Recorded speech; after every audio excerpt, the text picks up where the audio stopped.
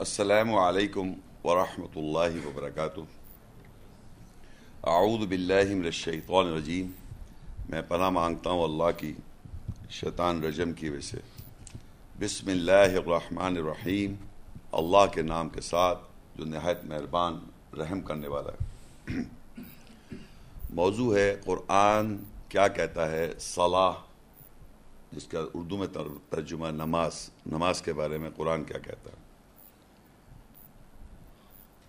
یہ سوال بیسیکلی نماز کے بارے میں قرآن کیا کہتا ہے، یہ زیادہ سوال جب نان مسلمز، جب مسلمان ہوتے ہیں یا وہ مذہب کی تحقیق کر رہے ہوتے ہیں، اس زمانے میں لوگ یہ اس ٹائپ کا سوالات زیادہ کرتے ہیں مسلمانوں سے۔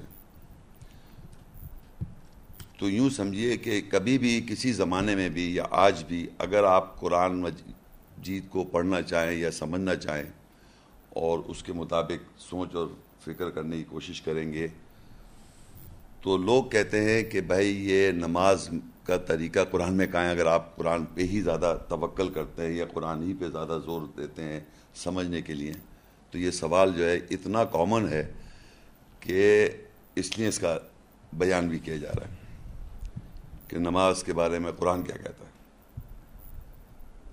تو سب سے پہلے میں آپ کو تھوڑا سا قرآن کے بارے میں بتانا ضروری سمجھتا ہوں، پھر اس کے بعد نماز اپنے الفاظ میں۔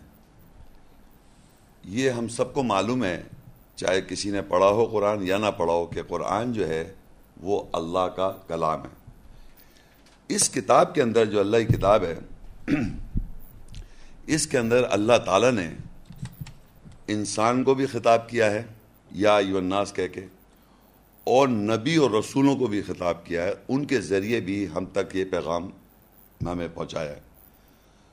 تو بیسیکلی آپ یہ سمجھیں قرآن مجید جو ہے کتاب اللہ کی، وایا جبرائیل علیہ السلام اور باقی پیغمبر انکلوڈنگ محمد رسول اللہ صلی اللہ علیہ وسلم کے ذریعے یہ انفارمیشن آج ایگزسٹ کر رہی ہے ہمارے پاس۔ وہ میڈیمز ہیں، یہ وہ ذریعے ہیں، رسول جتنے بھی قرآن مجید میں مینشن ہے انکلوڈنگ جبرائیل علیہ السلام، روح الامین اور انبیاء اور محمد رسول اللہ صلی اللہ علیہ وسلم کے ذریعے یہ پیغام جو ہے انسانوں تک پہنچایا جا رہا ہے۔ اب یہ صلاح جو ایک لفظ ہے، اس کا ایک لفظی معنی ہے۔ اس کو انگریزی میں اگر آپ دیکھ لیں تو زیادہ، کیونکہ لینگویج اردو جو ہے محدود لینگویج ہے، انگریزی ذرا وسیع لینگویج ہے، اس کے معنی ہے پریئر۔ جب پرے کرتے تو ایسا لگتا ہے کہ آپ پرے کر رہے ہیں، یعنی کسی کو اللہ تعالیٰ سے کوئی تعلق قائم کر رہے ہیں۔ پرے کے معنی اردو میں، نماز کے تو نماز کے کوئی معنی نہیں بنتے ذہن میں، بس یہ کہ نماز پڑھ رہے ہیں، یا ہندی میں کیا کہتے ہیں وہ پوجا کر رہے ہیں۔ تو یہ لفظوں میں پرے کا مطلب یہ ہوتا ہے کہ اللہ تعالیٰ سے اور آپ کا ایک رابطہ ہو رہا ہے، ایک واسطہ، ایک کمیونیکیشن ہو رہا ہے۔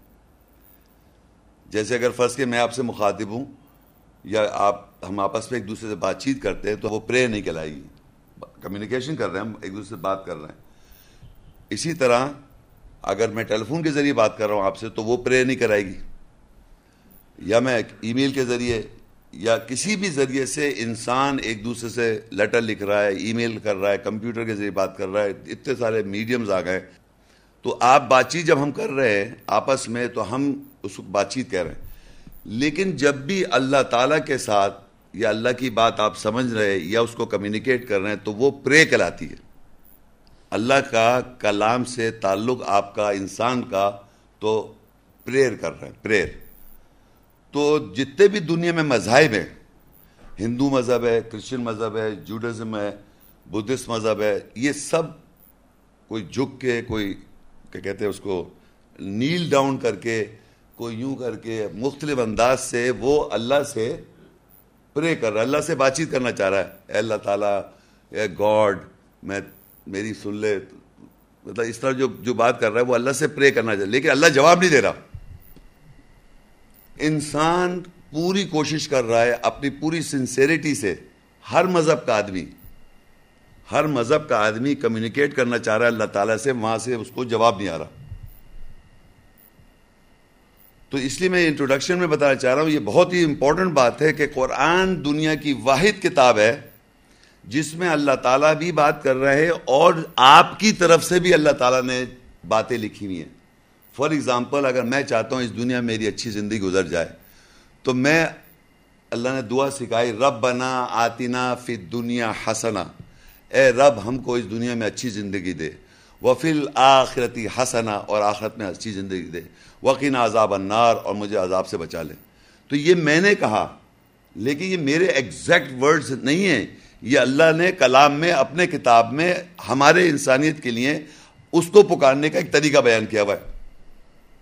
تو قرآن مجید میں رسولوں کا بیان بھی ہے, اللہ کا بھی بیان ہے, اور انسان کی طرف سے بات لکھی ہے. الحمدللہ رب العالمین, خاص تعریف ہے رب العالمین کی.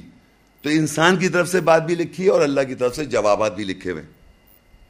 تو یہ اللہ کی طرف بات, اللہ کی طرف ہماری التجا, ہماری دعا ہمارے اپنے الفاظ نہیں ہیں, وہ اللہ ہی نے بھیجے ہوئے الفاظ ہیں جس کے ذریعے ہم کمیونیکیٹ کرتے ہیں. تو اس کو کہتے ہیں صلاح. صلاح مطلب پریئر مطلب بات چیت اللہ سے. تو ٹو وے کمیونیکیشن جو ہو رہا ہے صرف قرآن کے ذریعے انسان اللہ سے کر رہا ہے. یہ بات امپورٹنٹ سمجھ لیں آپ. ٹو وے کمیونیکیشن جب ہوتی ہے تو کمیونیکیشن اسٹیبلش ہوتا ہے. تمام دنیا کے مذاہب میں ایک طرفہ بات کی جا رہا ہے, اے خدا ہماری یہ کر لے. اور اگر آپ کو صحیح معنوں میں آج صلاح اگر سمجھ میں آ گئی تو آئندہ سے آپ کی جو نمازیں ہیں وہ دو طرفہ ہو جائے گی, ورنہ ایک طرفہ ہے. کیونکہ آپ پڑھ تو قرآن رہے لیکن سمجھ تھوڑی رہے کیا کہنا اللہ سے آپ. اور جب سمجھ نہیں رہے آپ تو آپ کا کمیونیکیشن نہیں ہو رہا اللہ سے. وہ عربی میں بس ایک چیز پڑھ لی. ایکچوئل مقصد تھا کہ اللہ تعالیٰ سے ایک قربت حاصل کرنا جس کے واسطہ, واو سین توئے, واسطہ اللہ کے واسطے, یہ تعلق جو ہے یہ ہے نماز کا معنی. تو اس میں قرآن مجید میں, اس لیے میں انٹروڈکشن بتا رہا ہوں, قرآن مجید میں اللہ کی طرف سے بھی بیان ہے کہ انا نحن نزلنا الذکر و انا لہ لحافظون, بے شک ہم نے ذکر نازل کیا اور ہم اس کے محافظ ہیں. اور اہدنا الصراط المستقیم, ہمیں سیدھے راستہ دکھا دے, ہماری طرف سے بات لکھی ہوئی ہے.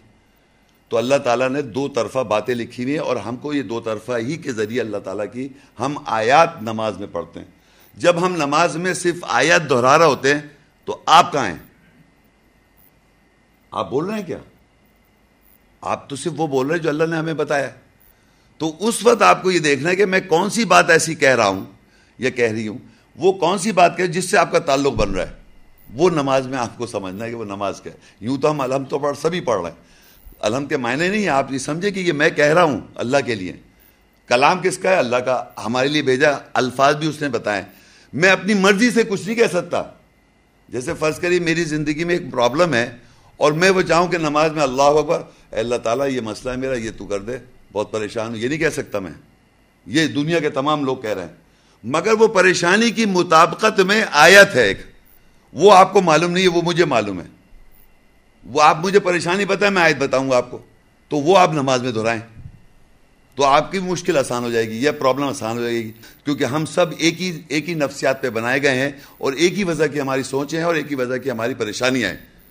تو وہ ریپیٹ ہوتی رہتی ہیں. اور اللہ نے کسی کا سوال کیا, میں نے ڈھونڈا تو ادھر آیت مل گئی, فلانے کے سوال ہے تو ادھر آیت مل گئی. تو اس ذریعے کے تحت آپ اس سچویشن کے مطابق وہ آیتیں تلاوت کریں سورہ فاتحہ کے بعد جس سے آپ کی زندگی میں جو مسئلہ چل رہا ہو. تو اس سے کیا ہوتا ہے کہ وہ اللہ تعالیٰ سے آپ کی کمیونیکیشن اسٹیبلش محسوس کرتے ہیں آپ, اور آپ کا اللہ سے ایک تعلق بن جاتا ہے. یہ واسطہ ہے نماز جو ہے. تو یہ میں نے اس لیے بتانا ضروری سمجھتا ہے کہ لوگوں کو پتہ نہیں ہے نماز کا طریقہ. جبھی پوری دنیا کا انسان, نام کے مسلمان جو لیبل مسلمز ہیں, وہ بھی پوچھ رہے نماز کا طریقہ کیا ہے, کہ ہم اللہ سے کیسے واسطہ کریں, ایسے کمیونیکیٹ کیسے کریں. قیام, رکوع, سجدہ تو پتہ ہے, رٹی ہوئے الفاظ بھی پتہ ہے, لیکن ان کو کمیونیکیشن ہو نہیں رہا. انشاءاللہ جب آپ لیکچر ختم ہوگا اللہ نے چاہ آپ کو سمجھ میں آ جائے گی بات. تو اب میں آپ کو یہ بتانا چاہ رہا ہوں کہ اس کے جو تھوڑے سے صلاۃ کے جو لفظی ترجمے میں اپنے الفاظ میں بیان کر رہا ہوں, اس کے ڈکشنری میننگز کے ساتھ بتا رہا ہوں. اللہ کے ساتھ مخلصانہ اور پرہیزگارانہ طور پر روحانی رابطہ. ایک روحانی رابطہ, میں نے کہا نا, رابطہ اللہ کے ساتھ قائم کرنا ہے. روحانی رابطہ یعنی آیات کی جو اسپرٹ ہے, ایسنس ہے, اس کی روح ہے, اس کے ذریعے آپ رابطہ قائم کر رہے ہیں. اب اللہ سے التجا کرنا وہ کیسے کریں گے, وہ آیات میں لکھا ہوا ہوگا. ربنا فاغفر لنا ذنوبنا, اے رب ہماری مغفرت کر دے ہمارے گناہوں کی, وہ بھی آپ کو آیت میں مل جائے گا. اس کا شکر کرنا, شکر کرنے کی بھی آیتیں ہیں. اس کی حمد کرنا، تو تعریف کرتے ہیں الحمدللہ رب العالمین، تو سورہ فاتحہ تو مسٹ ہی، اس میں تعریف تو ڈیفینیٹ ہے، تو وہ ہے. یا اس کے سامنے اپنی غلطیوں کا اعتراف. قرآن میں اللہ تعالیٰ خود آیتوں میں وضاحت کر رہا ہے کس طرح انسان غلطی کرتا ہے، اس کی اصلاح کرنے کا طریقہ بھی بتا رہا ہے قرآن مجید میں. تو وہ آیت آپ اس کو دہرائیں گے اور اس غلطی کو اعتراف کریں گے، آیت کو یاد کریں گے، وہی آیت دہرائیں گے، تو آپ کو پتہ ہے اللہ تعالیٰ اس کا ایک صدقہ ہے، پورا پروسیجر ہے. وہی آیتوں کو آپ اگر اصلاح کریں گے تو آپ اعتراف کر رہے ہیں. یا اس کے سامنے اپنی غلطیوں کا اعتراف کرتے ہوئے نماز قائم کرنا. اکیلے میں یہ سب کے ساتھ مذہبی احکامات پر عمل کرنا، یعنی احکامات جو قرآن مجید میں ڈوز اینڈ ڈونٹس ہیں، یعنی ایسا کرو اور ایسا نہ کرو. جیسے روزے رکھو تو ہم روزے رکھ رہے ہیں، تو قرآن میں ہے، تو ان ڈوز اور ڈونٹس کو بھی ریپیٹ کر رہا ہوتا ہے نماز میں. کتب علیکم الصیام کما کتب علی الذین من قبلکم لعلکم تتقون. روزے تم لوگوں پہ لکھ دیے گئے جیسے تم سے پہلے کے لوگوں پہ لکھے گئے تاکہ تم تقوی اختیار کرو. تو یہ بھی ایک احکام ہمیں پتہ چل گیا. اس احکام کو بھی دہرانا نماز کے اندر ہم دہراتے ہیں. تراویح میں پورا قرآن ہی دہرا دیا جاتا ہے. تو یہ ایک میڈیم ہے، مطلب آپ کے ذہن میں آنا چاہیے نماز ایک میڈیم ہے، ایک ذریعہ ہے، ایک رابطہ ہے، ایک واسطہ ہے اللہ سے آپ کی کمیونیکیشن اسٹیبلش ہو. تمام انبیاء کی نمازی کے ذریعے اللہ تعالیٰ نے یہ آیت جو قرآن جو نازل کیا یا وحی کیا نبی صلی اللہ علیہ وسلم پہ، اور انبیاء پر بھی وحی آئی اور نازل ہوا. اسی طرح ہم بھی نماز کے ذریعے ایک رابطہ قائم کریں، یہ ہے اس کا مین مقصد نماز کا. اچھا، اب آپ یہ دیکھیے قرآن میں نماز جو لفظ آیا نیکسٹ پیج پر، مختلف انبیاء اور دوسروں کے ساتھ صلاۃ نماز کے حوالے.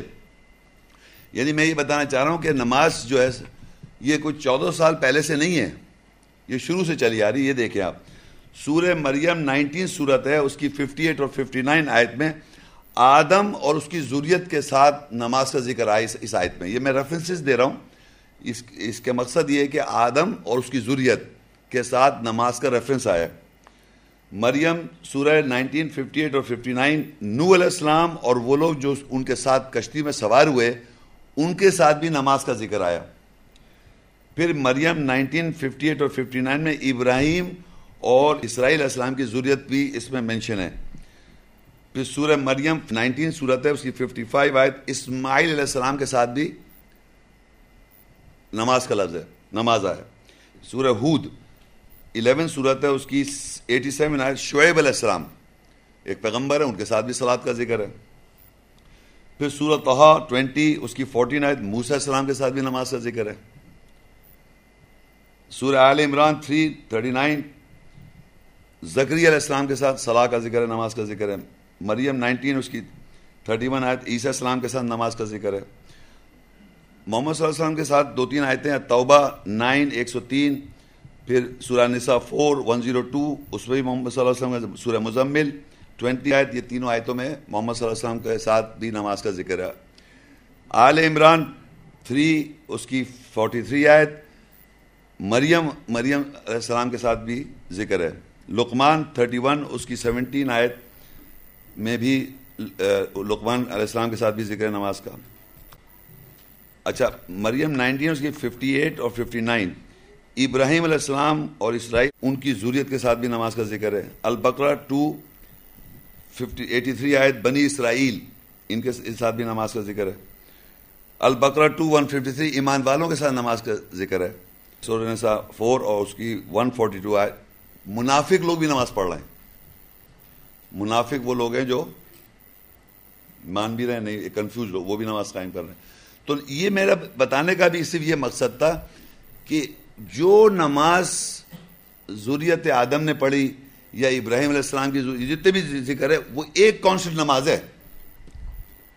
جو بھی نماز کا ذکر میں نے تمام ان کے حوالے بتائے ہیں آپ کو، یہ کہیں نہیں کہ 40 سے 30 ہو رہی ہیں، 20 سے 10 ہو رہی ہیں، یہ 10 سے 5 ہو رہی ہیں.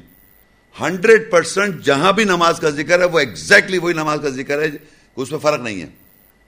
یہ بتانے کا مقصد یہ کہ ذریت آدم تھے وہ بھی نماز قائم کر رہے ہیں، اسرائیل علیہ السلام وہ بھی نماز قائم کر رہے ہیں. سارے لوگ جو نماز قائم کر رہے ہیں تو 100% وہ ایک ہی طریقہ ہے اور ایک ہی کبھی بھی اس میں تبدیلی اور چینج نہیں ہے، اور نہ وہ 50 سے 5 ہوئی. یہ ہے اصل بات سمجھانا، اس لیے میں نے آپ کو بتا دیا. اب آپ کو یہ دیکھیں گے ہم سب سے پہلے کہ نماز میں ایک تو ہوتی ہے ہم تنہا صلات قائم کرتے ہیں اکیلے میں، اور ایک یہ ہوتے ہیں کہ گروپ کے ساتھ قائم کی جاتی ہے. تو جو تنہا صلات قائم کر رہا ہے کوئی بھی آدمی یا عورت، وہ بیسیکلی امام ہے. یہ بڑی امپورٹنٹ بات ہے. جب بھی آدمی امامت میں ہے وہ تلاوت کرتا ہے، باقی پیچھے خاموش کھڑے رہتے ہیں مقتدی لوگ جو ہوتے ہیں. اور اگر آپ اکیلے میں نماز پڑھ رہے ہیں تو آپ کیا کر رہے ہیں؟ خاموشی میں نماز پڑھتے اٹھے بیٹھا ہے. تو آپ کو پڑھنا پڑتا ہے، وہی پڑھنا پڑتا ہے جیسے کہ امام پڑھ رہا تو وہ ایک طرح سے امامت کر رہا ہے. تو اب سب سے پہلے ہم نے قرآن میں ہی دیکھنا ہے کہ امام کا ذکر ہے، تو وہاں سے ہم چلیں گے. دیکھیں سورہ البقرہ 2 آیہ 124. وَإِذِ ابْتَلَىٰ إِبْرَاهِيمَ رَبُّهُ بِكَلِمَاتٍ فَأَتَمَّهُنَّ قَالَ إِنِّي جَاعِلُكَ لِلنَّاسِ إِمَامًا قَالَ وَمِن ذُرِّيَّتِي قَالَ لَا يَنَالُ عَهْدِ الظَّالِمِينَ. اور جب ابراہیم کو اس کے رب نے کلمات کے ساتھ آزمایا، پس اس نے ان کو پورا کر دیا. اس نے کہا بے شک میں تجھے انسانیت کے لیے امام بناؤں گا.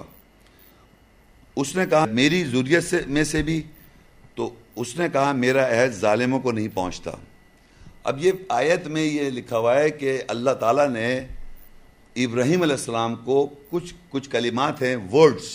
یہ کلام جو آپ پڑھ رہے ہیں یہ اللہ کے ورڈز ہیں، بھی کلمات. اللہ کے جو ورڈز ہیں جب ہم پڑھتے ہیں تو اس ورڈ سے اس کی اسپرٹ آتی ہے، سینس، ایسنس، اسپرٹ، اس کی روح. یعنی میں بول رہا ہوں، کچھ بھی میں بات کر رہا ہوں، آپ لوگ میرے الفاظوں کو سن رہے ہیں اور الفاظ کو سننے کے بعد ایک سینس ڈرا کر رہے ہیں، ایسنس، وہ آپ سمجھنا چاہ رہے ہیں کہ میں کیا کہہ رہا ہوں. سملرلی جب قرآن کی تلاوت کی جاتی ہے عربی میں اور اس کا ٹرانسلیشن پڑھا جاتا ہے تو آپ اپنی زبان میں اس کی روح کو سمجھ رہے ہیں. اسی طرح اللہ تعالیٰ نے ابراہیم علیہ السلام کو اپنے کلمات یعنی کلام ورڈ سے آزمایا، یعنی ورڈز دیے اور یہ دیکھا کہ وہ سمجھ کے بعد انہوں نے اللہ کے کلام کو سمجھنے کے بعد، اللہ کی بات سننے کے بعد، ان کے ورڈز کو سننے کے بعد وہ کیا کرتے ہیں؟ تو انہوں نے پورے کر دکھائے، یعنی انہوں نے اس پہ پورا عمل کیا. تو انہوں نے کہا اللہ تعالیٰ نے میں تجھے انسانیت کا امام بناؤں گا. جب وہ اس ورڈز پہ پورے اترے ابراہیم علیہ السلام تو تمام انسانیت کا امام بنا دیا. تو انہوں نے فوراً یہ چاہا کہ میری جو ذریت ہے، آف سپرنگز، ابراہیم علیہ السلام کی جو آف سپرنگز ہو گئے یعنی نسل در نسل کنٹینیوٹی میں، کہ اس میں بھی کوئی امام ہو. تو اللہ تعالیٰ کہتا ہے میرا عہد ظالموں کو نہیں پہنچے گا. یعنی اس میں بات یہ چھپی ہوئی ہے، جو اتباع ابراہیم علیہ السلام کریں گے ان کو بھی امامت ملے گی، لیکن ظالم جو ہوں گے ان کو امامت نہیں ملے گی، ادروائز ملے گی. یہ اس میں ہمیں سب سے پہلے پتہ چلا کہ ابراہیم علیہ السلام کو تمام انسانیت کا امام بنایا. قال انی جاعلک للناس اماما، کہا کہ تمام انسانیت کو کا میں امام تجھ کو بناؤں گا. تو ابراہیم علیہ السلام کو تمام انسانیت کا امام بنایا گیا. انہوں نے قال ومن ذریتی، کہا میری ذریت سے. قال لا ینال عہد الظالمین، کہا کہ میرا عہد ظالموں کو نہیں پہنچے گا. تو امامت جو ہے ہمیں پتہ چلی کہ امام جو ہے مسجد کے اندر جو امام کھڑا ہوتا ہے وہ ہیں ابراہیم علیہ السلام. ایک مطلب آگے کس طرح ہوگا، مطلب یہ امام وہ جگہ ابراہیم علیہ السلام کی جگہ پہ کھڑا ہوتا ہے امامت میں.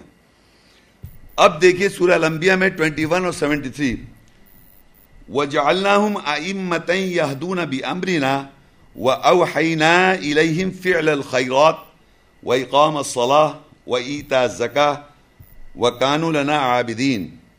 اور ہم نے یہ بریکٹ میں انبیاء اس لیے لکھا ہوا ہے کہ اس سورہ انبیاء کی 21 کی 73 آیت کے جو کانٹیکسٹ ہے، جو اس کا کانٹیکسٹ ہے، اس میں انبیاءوں کا ذکر آ رہا ہے. تو ہم نے ان انبیاءوں کو امام بنایا تاکہ وہ ہمارے امر کے ساتھ ہدایت کریں، اور ہم نے ان کی طرف اچھے کام کرنے کی وحی کی، اور یہ وحی کی کہ صلاح نماز قائم کریں اور زکوٰۃ جواز دیں اور ہمارے لیے بندے نوکر ہو جائیں. اب یہاں پر اللہ تعالیٰ نے انبیاءوں کو، یعنی جتنے بھی انبیاء ہیں، ابراہیم علیہ السلام ہو گئے اور بقیہ انبیاء جتنے بھی ہیں، سب کو امام بنایا. تو یہ اس لیے میں کہہ رہا ہوں سب کو، کیونکہ پیچھے اس کا کانٹیکسٹ قرآن مجید میں انبیاءوں کا ذکر آ رہا ہے. وَجَعَلْنَاهُمْ أَئِمَّةً، ہم نے بنایا تمام انبیاء کو ائمہ، ہمارے امر سے وہ ہدایت کرتے تھے. اور یہاں پر دیکھیے آیا وَأَوْحَيْنَا إِلَيْهِمْ فِعْلَ الْخَيْرَاتِ، اور ہم نے وحی کی ان کی طرف کہ اچھے کام کرو، وَإِقَامَ الصَّلَاةِ، اور صلاۃ قائم کرو. تو انبیاء کو وحی کر کے صلاۃ قائم کرنے کا طریقہ سمجھا دیا.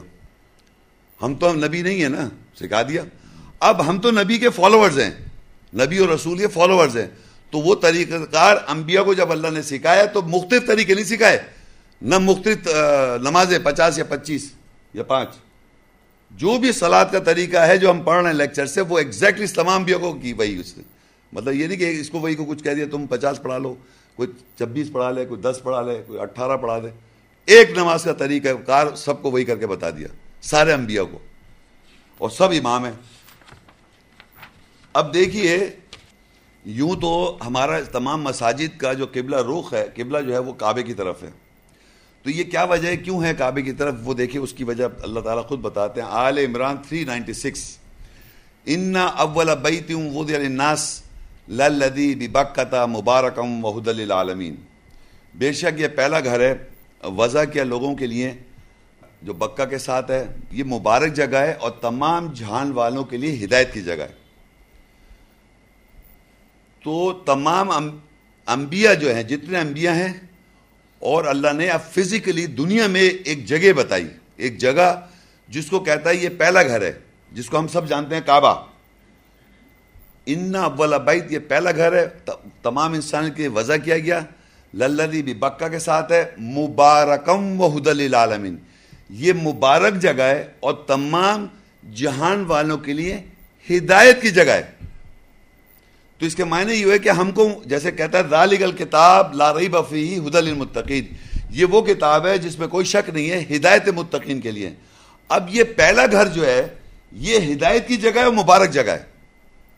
تو ہم نے یہ دیکھنا ہے کہ اس گھر سے ہم کیا ہدایت لیں, اس گھر سے ہم نے کیا ہدایت لینی ہے, اور مبارک جگہ کیا ہے وہ, کیونکہ اللہ کہہ رہا ہے ھدی للعالمین, تمام جہان والوں کے لیے اللہ کا گھر جو پہلا گھر ہے وہ ہدایت کی جگہ ہے. تو سورہ البقرہ 2 اور آیا 144, قد نرى تقلب وجهك في السماء فلنولينك قبلة ترضاها فول وجهك شطر المسجد الحرام وحيث ما كنتم فولوا وجوهكم شطرا. تحقیق ہم تیرا چہرہ آسمان میں حرکت کرتے ہوئے دیکھ رہے ہیں, بس ہم ضرور تجھے اس قبلے کی طرف پھیر دیں گے جس سے تو راضی ہو جائے گا. بس اپنے چہرے کو مسجد حرام کا حصے کی طرف پھیر لو, اور تم جہاں کہیں بھی ہو بس اپنے چہروں کو اس کے حصے کی طرف پھیر لو. اب پتہ چلا کہ مبارک جگہ تمام جہان والوں کے لیے ہدایت کی جگہ ہے. تو پہلے ابراہیم علیہ السلام, پھر محمد رسول اللہ صلی اللہ علیہ وسلم, اور پھر ہم سب کو اللہ تعالیٰ یہ اس آیت کی طریقے بتا رہا ہے کہ قد نرا تقلب وجهک فی السماء, ہم تیرا منہ آسمان میں ایسے حرکت کرتا ہوا دیکھ رہے ہیں. آسمان میں ہلتا کس طرح, یہ دیکھیں آپ. دیکھیے اگر آپ کسی میدان میں چلے جائیں یا سمندر میں چلے جائیں تو آپ کا جو میکسیمم آپ ایسے دیکھیں تو آسمان جو ہے نا وہ ایسے آئے گا, اور بالکل آپ کی جو اسٹریٹ آنکھیں ہیں نا اس طرح مل جائے گا اسے ہورائزن پر. یوں آسمان ہے مگر یوں دیکھتے ہیں آسمان ایسے لگے نیچے آ گیا, اور بالکل ہورائزن پہ سمندر پہ آپ جا کے خاص طور پہ دیکھیں وہ مل رہا ہوتا ہے. اور اگر میں کہوں آسمان میں دیکھنا, آسمان میں ہلانا اپنے چہرے کو, تو وہ آسمان میں ایسے ہلے گا, کیونکہ آسمان تو سامنے ہے نا, یوں اوپر بھی ہے, لیکن میں اگر سامنے دیکھوں تو میں ایسے سے دیکھوں گا. اور میں کہوں آسمان کی طرف دیکھیں آپ, تو یوں دیکھنا ہوگا آسمان کی طرف مطلب ٹورڈز. یہ میں اس لیے بتا رہا ہوں کہ اس آیت کا ترجمہ ایک حدیث بھی ہے, اور وہ یہ کہتے ہیں وہ آسمان کی طرف اٹھا رہے تھے, جبکہ یہاں ترجمے میں لکھا ہے وجهک فی السماء, آسمان میں منہ ہل رہا ہے, حرکت ہو رہی ہے, موومنٹ ہو رہی ہے. تو موومنٹ جو ہوگی وہ میرے حساب سے سامنے آسمان ہے تو لیفٹ رائٹ ہو رہی ہے, اس طرح دیکھ رہے ہیں آپ. یہ جو باڈی لینگویج میں یہ جو موومنٹ ہے, یہ ایک موومنٹ ہے اور ایک یہ والی موومنٹ ہے.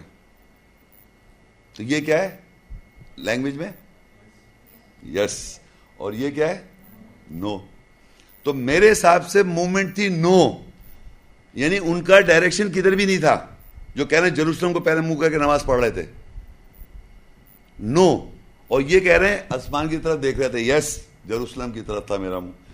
سمجھ رہے ہیں آپ, یس کرا کے. اور اگر آسمان کی طرف لے کے جائیں گے اور نیچے لے کے آئیں گے تو جیروسلم تو پھر بھی نہیں آ رہا کہ جیروسلم کی طرف منہ کر کے نماز پڑھا رہے تھے وہ. تو کیا وہ جیروسلم کی طرف آسمان کیا جیروسلم میں کیا؟ تو کہہ رہا قد نرى تقلب وجهك في السماء, ہم تیرا منہ آسمان میں ہلتا ہوا دیکھ رہے ہیں. State of like this confusion. فَلَنُوَلِّيَنَّكَ قِبْلَةً تَرْضَاهَا، تجھے ہم لوٹا دیں گے اس قبلے جس سے تو راضی ہو جائے گا. تو لوٹائیں گے اس قبلہ جس سے تو راضی ہوگا. اس کے معنی قبلہ وہاں آلریڈی ایگزسٹ کر رہا تھا، اول گھر جو مبارک جگہ ہے تمام جان والوں کی ہدایت کے جو آیت ہے، تو اسی طرف لوٹا دیں گے جس سے تو راضی ہو جائے گا، اس قبلے کی طرف جس سے تو راضی ہو جائے گا. فَوَلِّ وَجْهَكَ شَطْرَ الْمَسْجِدِ الْحَرَامِ، تو اپنے چہرے کو لوٹا لو مسجد حرام کے حصے کو.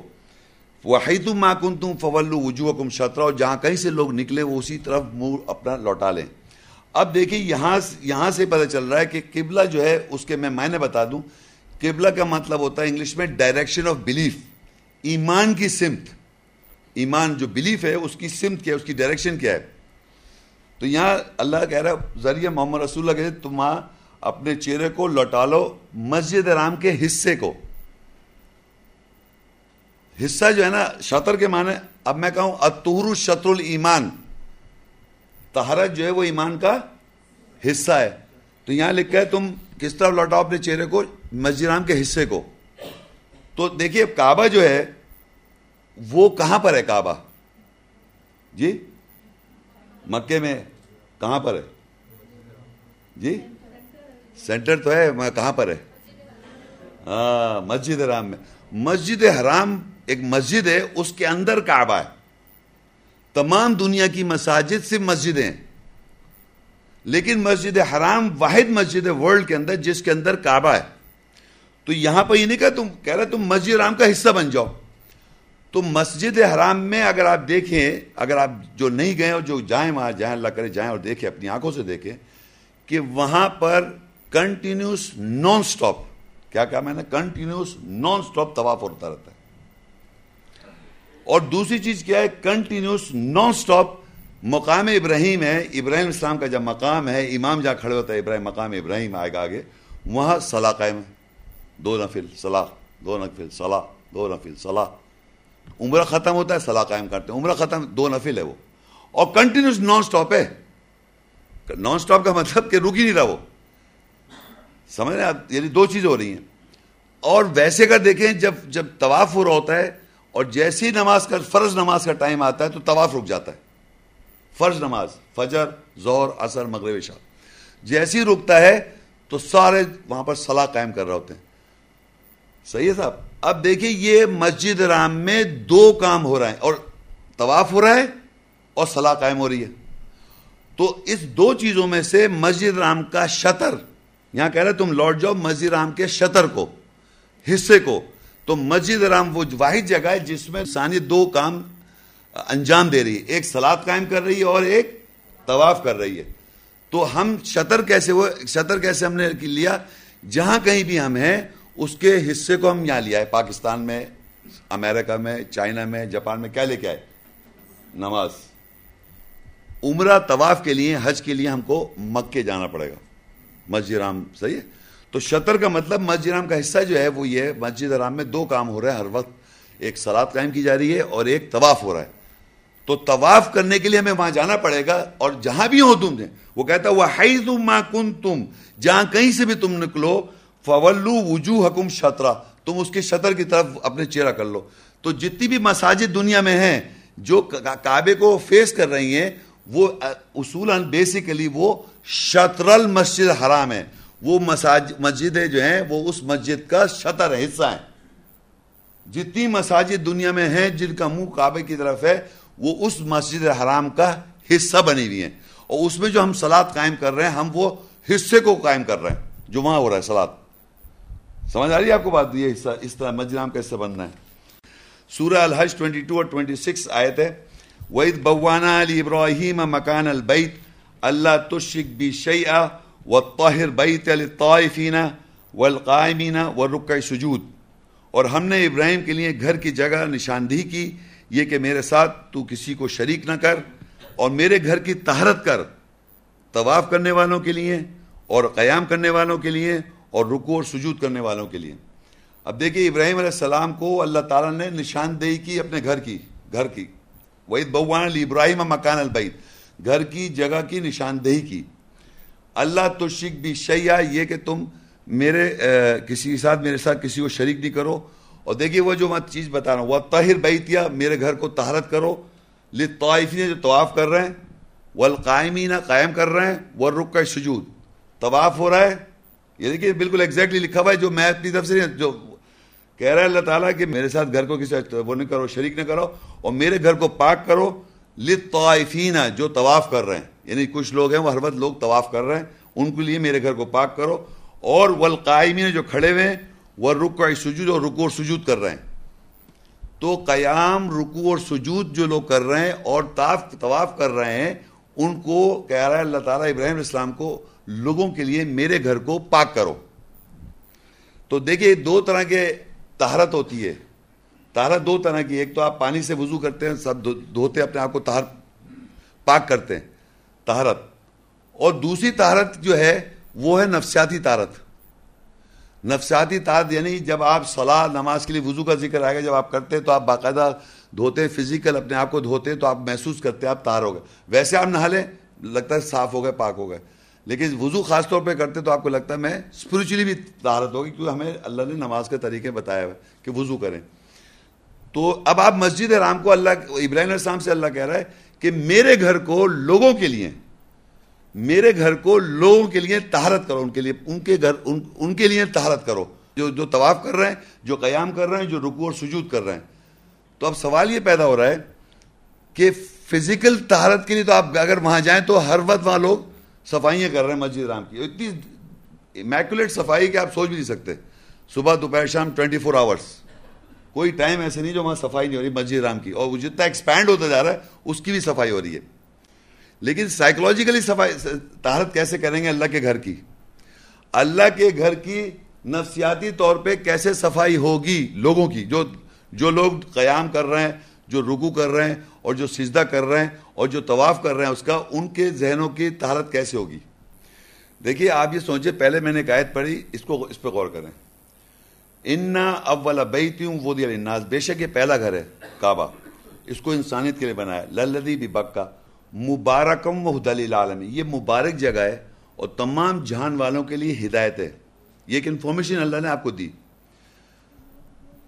اب یہ سوچیں کہ اس کو اللہ تعالیٰ مبارک جگہ بتا رہا ہے اور ہدایت کی جگہ بتا رہا ہے. اگر میں اس گھر کو ناپاک کر دوں، یہ مبارک جگہ نہ رہے اور ہدایت کی جگہ نہیں ہے، تو یہ کیا ہوگی؟ طہارت نہیں رہے گی. میرا دماغ طہارت دے گا، میں اس گھر کو ناپاک سمجھوں. تو یہ کیسے آپ اس گھر کو ناپاک سمجھتے ہیں؟ سوچیں آپ کے ذہن میں کیسے ایسی باتیں ڈالی گئیں جس سے آپ اس گھر کو ناپاک سمجھ رہے ہیں. گھر کو ناپاک کیسے کریں گے آپ؟ آپ کے ذہن میں ایک بات میں بھی بولوں گا، فوراً کہیں ہاں یار یہ بالکل صحیح بات ہے. کیا آپ سمجھتے ہیں گھر ہمیشہ سے پاک ہے؟ نہیں، گھر آپ تو وضو میں ہیں، آپ تو وضو سے ہیں، لیکن آپ کی نظر میں یہ گھر ہمیشہ سے طہارت رہی ہے، اس میں اس گھر کا بھی خراب نہیں ہوا؟ کون بولو؟ آپ ایک سیکنڈ آپ بتائیں. بت رکھے ہوئے تھے نا. اگر میں اس میں بت رکھ دوں گا تو مبارک جگہ تمام جان والوں کی ہدایت کی جگہ نہیں رہے گی وہ. آپ سمجھیں؟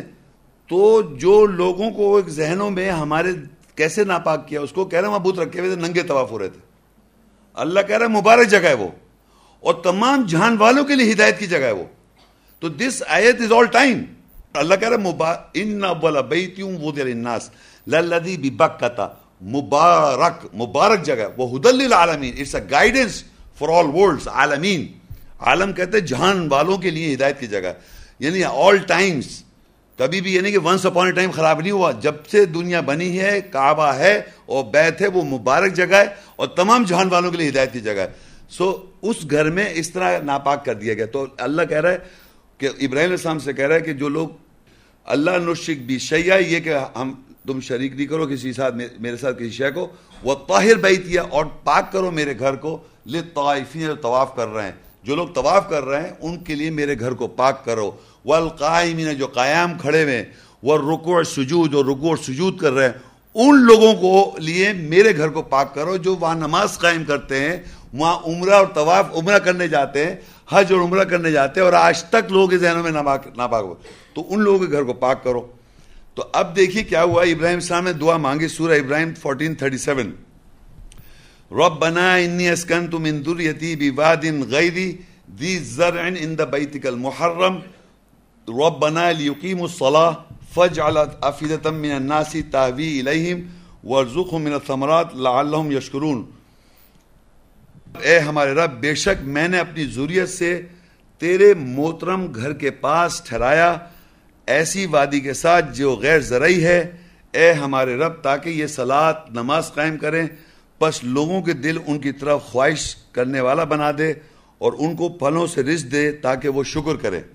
اب دیکھیے، پہلے تو ہم نے آیت پڑھی تھی جس میں ابراہیم علیہ السلام کو یہ نشاندہی کی، اور عربی میں آپ بس یہ نوٹ کر لیں، دیکھیں ہماری نشاندہی کی لاسٹ سینٹنس ہے والقائمین والرکع سجود اور ان طہر بیت للطائفین، یعنی کہ کیا تھا، دوبارہ سن لیں کہ اس میں لکھا ہوا تھا کہ نشاندہی کی تھی میرے ساتھ کسی کو شریک نہ ٹھہراؤ۔ نمبر 1 یہ تھا جو میرے گھر کو پاک کرو، جو طواف کر رہے ہیں، ایک طواف کرنے کا ایکٹ ہے، اور قائمین رکوع سجود 3 ایکٹس ایک اور ہیں، قائم رکوع سجود، طواف قائم رکوع سجود 2 کام، ان دونوں کو الگ کر دیں گے تو یہ شطر ہو جائے گا، یہ نماز ہو جائے گی، ایک 3 چیزیں نماز ہو جائیں گی اور یہ طواف ہو جائے گا۔ اب ابراہیم علیہ السلام نے جب دعا مانگی ہے اپنے جانے کے بعد کیا ہو، تو دیکھیں اس میں وہ کیا کہتے ہیں، ان کو نشاندہی کی تھی میرے گھر کو پاک کرو جو طواف کر رہے ہیں، قیام رکوع سجود کہا تھا، انہوں نے کیا کہا، ربنا انی اسکنت من ذریتی، اے رب میں اپنی ذریت سے ٹھہرایا جا رہا ہوں، بواد غیر ذی زرع عند بیتک المحرم، ٹھہرایا جا رہا ہوں اپنی ذریت کو ایک وادی جو غیر زرعی ہے جہاں چیز اگتی نہیں ہے، تیرے محترم گھر کے پاس، ربنا لیقیموا الصلاۃ، تاکہ وہ کیا کریں، صلاۃ قائم کریں۔ تو کس کو صلاۃ کہہ رہے ہیں، وہ قیام رکوع سجود کو انہوں نے صلاۃ کہہ دیا۔ وہ کہہ سکتے تھے جو طواف کر رہے ہیں، جو قیام کر رہے ہیں، رکوع کر رہے ہیں، کہہ سکتے تھے، نشاندہی ان کو گھر کی جب کری تھی تو کہا تھا قیام کر رہے ہیں، رکوع کر رہے ہیں، سجود کر رہے ہیں اور طہارت، مگر انہوں نے صلاۃ کہا کہ تیرے پاک گھر کے پاس چھوڑے جا رہا ہوں صلاۃ، تو تاکہ وہ صلاۃ قائم کریں۔ فجعل افئدۃ من الناس، پھر لوگوں کو ان کی طرف مائل کر دے دل، تہوی الیہم وارزقہم من الثمرات، اور ان کو رزق دے پھلوں سے، لعلہم یشکرون، تاکہ وہ شکر کریں۔ تو ابراہیم علیہ السلام نے اس کا شطر کا ذکر کیا صلاۃ ایک لفظ کہہ کے، تو صلاۃ کے اندر یونٹ ہے قیام رکوع اور سجود، طواف شامل نہیں ہے، بالکل، یہ میں یہی تو بتانا چاہوں، شطر حصہ جبھی تو بنے گا۔ اور یہ بھی پتہ چل گیا کہ صلاۃ جب آدمی کہ نماز، اس کے اندر قیام رکوع سجود شامل ہے، کیونکہ انہوں کو اللہ نے جب نشاندہی کی تو اللہ نے ڈسکرپٹیو بات کی کہ وہاں پر 2 چیزیں ہیں، طواف بھی ہے اور یہ بھی ہے، گھر کی نشاندہی کی تھی، لیکن وہ جب جا رہے تھے انہوں نے صرف کہا صلاۃ قائم کے، دیٹ مینس طواف الگ چیز ہے جو ہوتا رہے گا، باقی صلاۃ ہم نے پوری دنیا میں لے کے آئے ہوئے، تو یہ شطر ہو گیا۔ اب آپ دیکھیے کیا ہوا، سورہ آل عمران 397، انہوں نے اپنی ذریت کو ٹھہرا دیا وہاں پر جانے سے پہلے۔ آل عمران 3:97 فیہ آیات بینات مقام ابراہیم ومن دخلہ کان آمنا وللہ علی الناس حج البیت من استطاع الیہ سبیلا ومن کفر فإن اللہ غنی عن العالمین۔ اس گھر میں ابراہیم کا مقام واضح آیت ہے، اور جو اس گھر میں داخل ہوگا امن میں آ جائے گا، اور لوگوں کے اوپر اللہ کے لیے گھر کا حج ہے جو اس کے راستے کی استطاعت رکھتا ہے، اور جو کفر کرے گا پس بے شک اللہ جہانوں سے غنی ہے۔ اس آیت میں جو میں آپ کو بتانا چاہ رہا ہوں کہ اس میں اللہ تعالیٰ نے اللہ کے گھر میں، اللہ کا جو گھر ہے کعبہ جو ہم جس کا ذکر کر رہے ہیں، انہوں نے جانے سے پہلے کہا میں اپنی ذریت کو ٹھہرائے جا رہا ہوں تیرے محترم گھر کے پاس تاکہ وہ صلاۃ قائم کرے، اور صلاۃ کو انہوں نے جب ان کو بتایا گیا تھا، گھر کی نشاندہی کی گئی تھی، تو اس میں طواف بھی تھا، قیام رکوع سجود بھی تھا، تو انہوں نے اس کو ایز اے یونٹ صلاح کہا، ایک چیز۔ تو اللہ تعالیٰ نے ان کا مقام قرآن مجید میں، اللہ کے گھر میں اللہ تعالیٰ نے ابراہیم علیہ السلام کا مقام، ایک تو ہم پڑھ چکے ہیں وہ ہے امام، وہ ہم سب کے امام ہیں، اور تمام انبیاء بھی امام ہیں، تو اللہ نے ان کا مقام ابراہیم یہ بھی بتایا کہ واضح آیات جو ہیں وہ بھی مقام ابراہیم علیہ السلام کا ہے۔ تو ابراہیم علیہ السلام کا جو مقام اللہ کے گھر میں بنا واضح آیات، اور دوسرے ساتھ ساتھ بنا امام کا کہ آپ امام ہیں، یعنی جہاں امام صاحب کھڑو کے قرآن کی تلاوت کرتے ہیں امامت میں، وہ ابراہیم علیہ السلام کا مقام ہے، یہاں پتہ چلیے مقام ابراہیم ہے۔ ہمارے معاشرے میں کون گیا حج عمرے پر؟ حج عمرے پہ گئے نا آپ لوگ؟ آپ گئے نہیں؟ اچھا، دیکھیں آپ اگر حج پہ جائیں گے عمرے پہ تو میں آپ کو یہ بتاتا چلوں کہ وہاں پر ایک پاؤں کے نشان نے بنائے ہوئے ہیں، اس کو انہوں نے ایک خاص ایک پتہ نہیں کیا چیز ہے اس کے اندر، اس کو پریزرو کیا ہوا ہے۔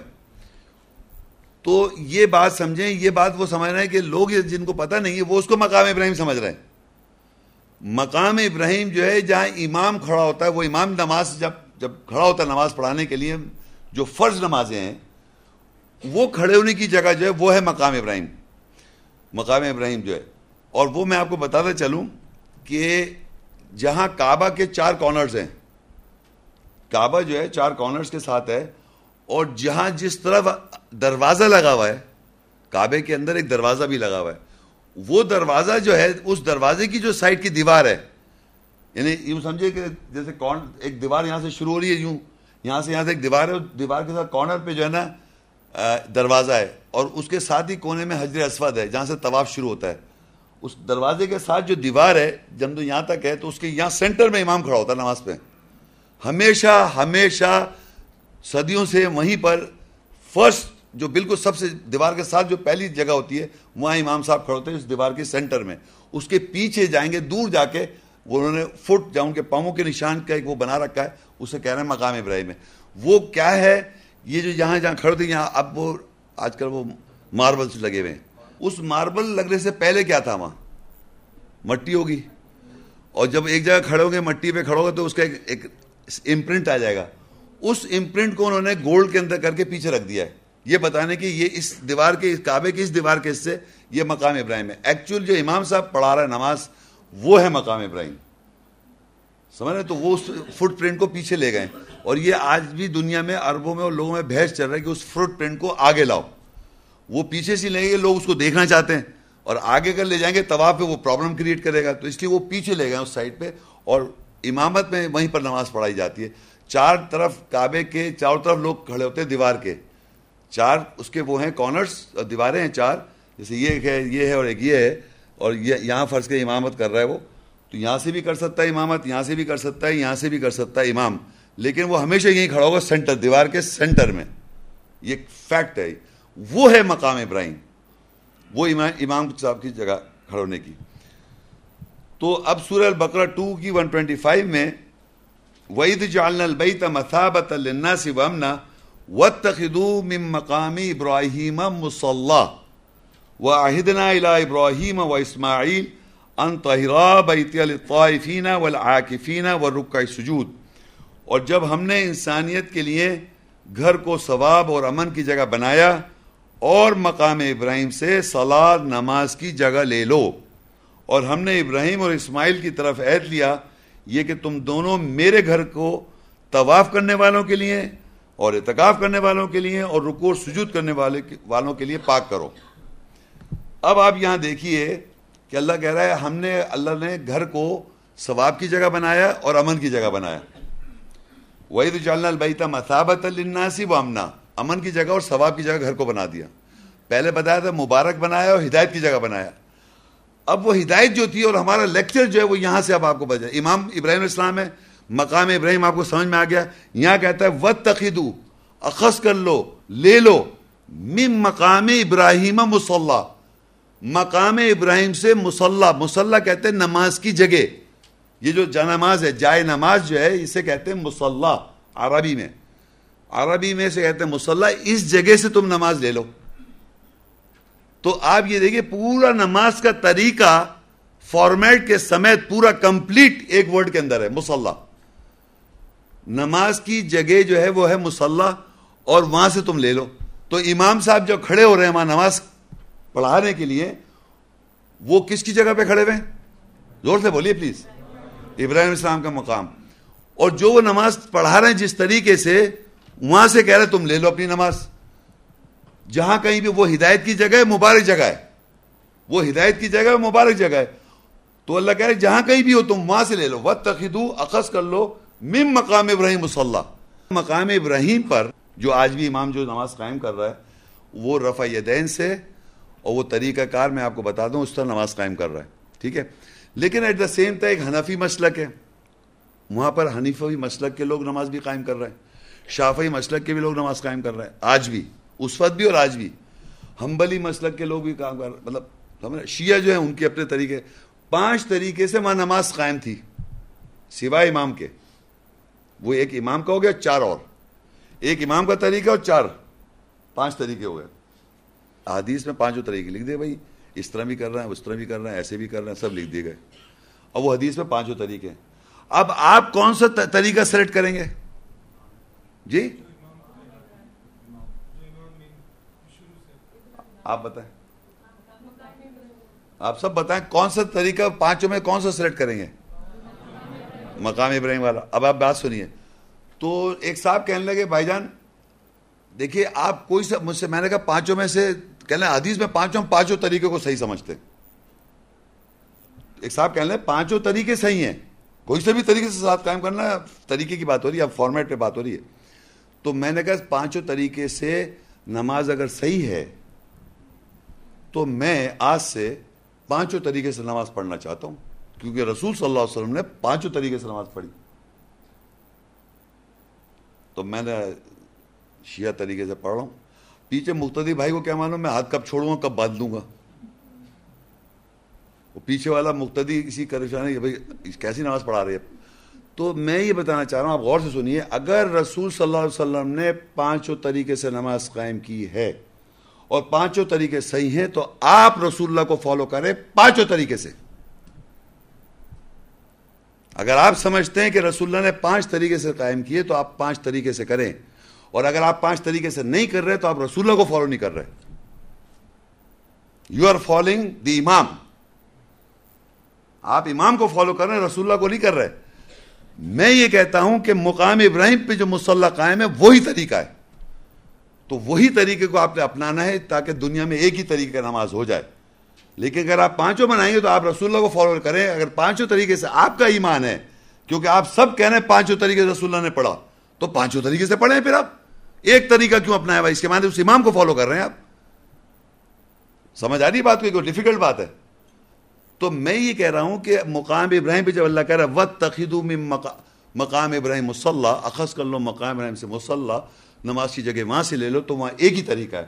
وہ طریقہ ہمارے یہاں سینٹر پہ قائم ہے, تو مصلی ہم نے وہاں سے لینا ہے. تو یہ سمجھ لیے 4-5 طریقے آج بھی امامت کرنے کے بعد صلاۃ جب مسجد حرام میں قائم ہو جاتی ہے, بعد میں لوگ آتے ہیں اپنے اپنے اماموں کے ساتھ اور پھر وہاں نماز پڑھائی جاتی ہے اور پھر بیٹھ کے درس بھی دیتے ہوں.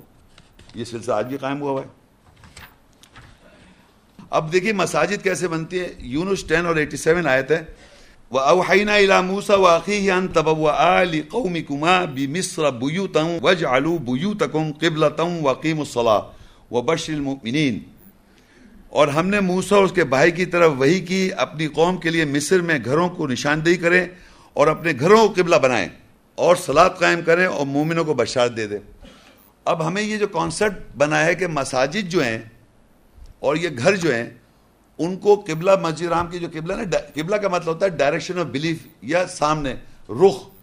تو تمام مساجد جو ہیں, پہلے تو اللہ کہہ رہا ہے ہم نے وحی کی موسیٰ علیہ السلام کو, ان کے بھائی کو, کہ وہ مصر کے اندر گھروں کو قبلہ بنا لیں.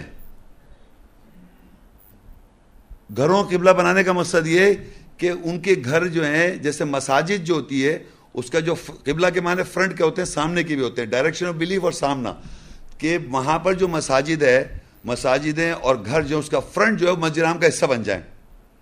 تو انہوں نے کیا کیا, اللہ نے وحی کی موسیٰ علیہ السلام کو, ان کے بھائی کو, کہ اپنے گھروں کو قبلہ بنا لیں, کیونکہ فرعون جو تھا بڑا سرکش تھا اور بڑا وہ پابندیاں لگا رہا تھا موسیٰ علیہ السلام اور بنی اسرائیل کو. جب انہوں نے آزاد کرایا تو انہوں نے, اللہ نے کہا تم گھروں کو ہی قبلہ بنا لو. گھروں قبلہ کا بنا جیسے کہ آپ یہ ایک طرح سے گھر ہے, یہ مسجد نہیں ہے جہاں بیٹھے ہوئے ہیں, یہ مسجد نہیں, گھر ہے. گھر کو ہم نے یہ ڈائریکشن آف بلیف اس کی بنا دی کہ اس طرف جو ہے اس کا, یہ یہاں سے لوگ آئیں صلاۃ قائم کر لیں, صلاۃ کی جائے. اس کو آپ مسجد نہیں کہہ سکتے, یہاں پر صلاۃ قائم کی جاتی. مسجد وہ ہوتی ہے جس میں سوائے صلاۃ کے اور کچھ نہیں ہوتا, یا اعتکاف جو اس مسجد حرام کا حصہ بننا ہے. تو مسجد جو ہوگی وہ ایگزیکٹلی مسجد حرام کا حصہ ہونی چاہیے.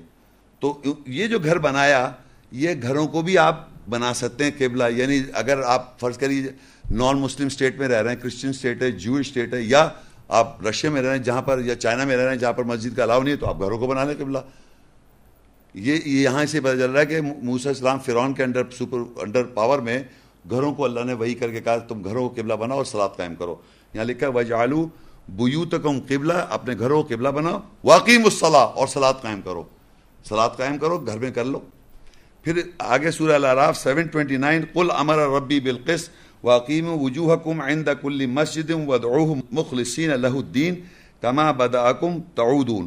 کہہ دے کہ میرے رب نے مجھے انصاف کا حکم دیا اور اپنے چہروں کو ہر مسجد کے نزدیک قائم کرو اور اس کے لیے دین کو خالص کرتے ہوئے اس کو پکارو، جس طرح اس نے تمہیں پیدا کیا تم اسی طرح لوٹائے جاؤ گے۔ تو پتہ چلا کہ اللہ تعالیٰ نے، رب نے کہا کہ اس کے ساتھ وہ کرو اور اپنے چہروں کو قائم کرو ہر مسجد کے نزدیک، یعنی آپ مساجد میں جا کے نماز قائم کریں۔ جو مساجد کا کانسیپٹ بن رہا ہے اس کا ڈائریکشن وہ بن رہا ہے، ہر مسجد فیس کر رہی ہے نا مسجد حرام کو۔ تمام دنیا کی مساجد جو ہیں وہ اس مسجد حرام کا شطر ہیں، حصہ ہیں، ایک حصہ بنی ہوئی ہے۔ تو آپ جا کے وہاں صلاۃ قائم کر کے آ جاتے ہیں اور اعتکاف بھی کر لیتے ہیں۔ تو اب آپ دیکھیے اور بھی مساجد میں بھی یہ دیکھیے آ گیا، نماز کا طریقہ بھی آ گیا، مساجد بھی آ گئی۔ سورہ توبہ 9، 18 اور 17، انما یعمر مساجد اللہ من آمن باللہ والیوم الآخر واقام الصلاۃ وآتى الزکاۃ ولم یخش الا اللہ فعسى اولئک ان یکونوا من المہتدین۔ بے شک اللہ کی مساجد وہی ہیں لوگ آباد کرتے ہیں، عمر گزارتے ہیں، جو اللہ یوم آخر پر ایمان لاتے ہیں اور انہوں نے نماز قائم کی اور زکوٰۃ جواز دیا اور اللہ کے سوا کسی سے نہ ڈرے، بس عنقریب وہی ہیں جو ہدایت یافتہ ہونے والے ہیں۔ یہاں پر اللہ تعالیٰ بتا رہا ہے مساجد کون قائم کر رہا ہے؟ مساجد وہ کرتے ہیں قائم، وہاں وقت گزارتے ہیں مسجد میں، جو نماز قائم کر رہے ہیں، جو اللہ پہ ایمان رہے ہیں، آخرت پہ ایمان لا رہے ہیں اور صلاۃ اور زکوٰۃ قائم کر رہے ہیں۔ گھروں کو بھی آپ بنا سکتے ہیں، دیکھیے میں نے آپ کو بولا گھروں پہ بھی صلاۃ قائم کر سکتے ہیں اور مساجد میں بھی کر سکتے ہیں۔ یہ نہیں کہ آپ صرف مساجد میں کریں گھر پہ نہ کریں، گھر پہ بھی کر سکتے ہیں۔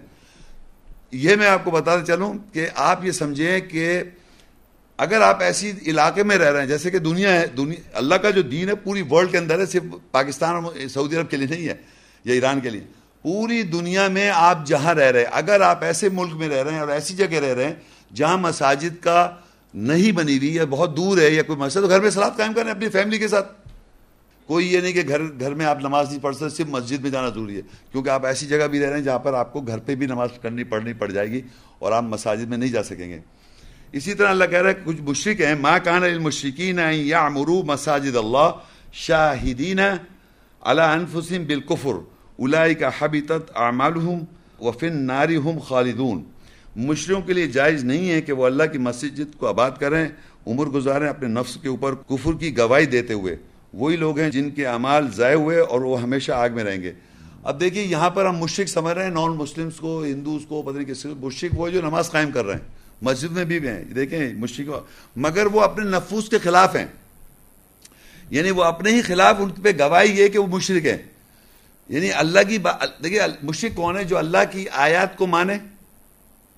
شرک کہتے ہیں پارٹنر، ہم بزنس میں آپس میں شریک کار ہے، یہ میرے بزنس، تو میرا پارٹنر ہے۔ اسی طرح اللہ تعالیٰ کی آیات کو ماننے والا اور اللہ کی آیت کے ساتھ دوسروں کی باتیں ماننے والا وہ مشرک ہے۔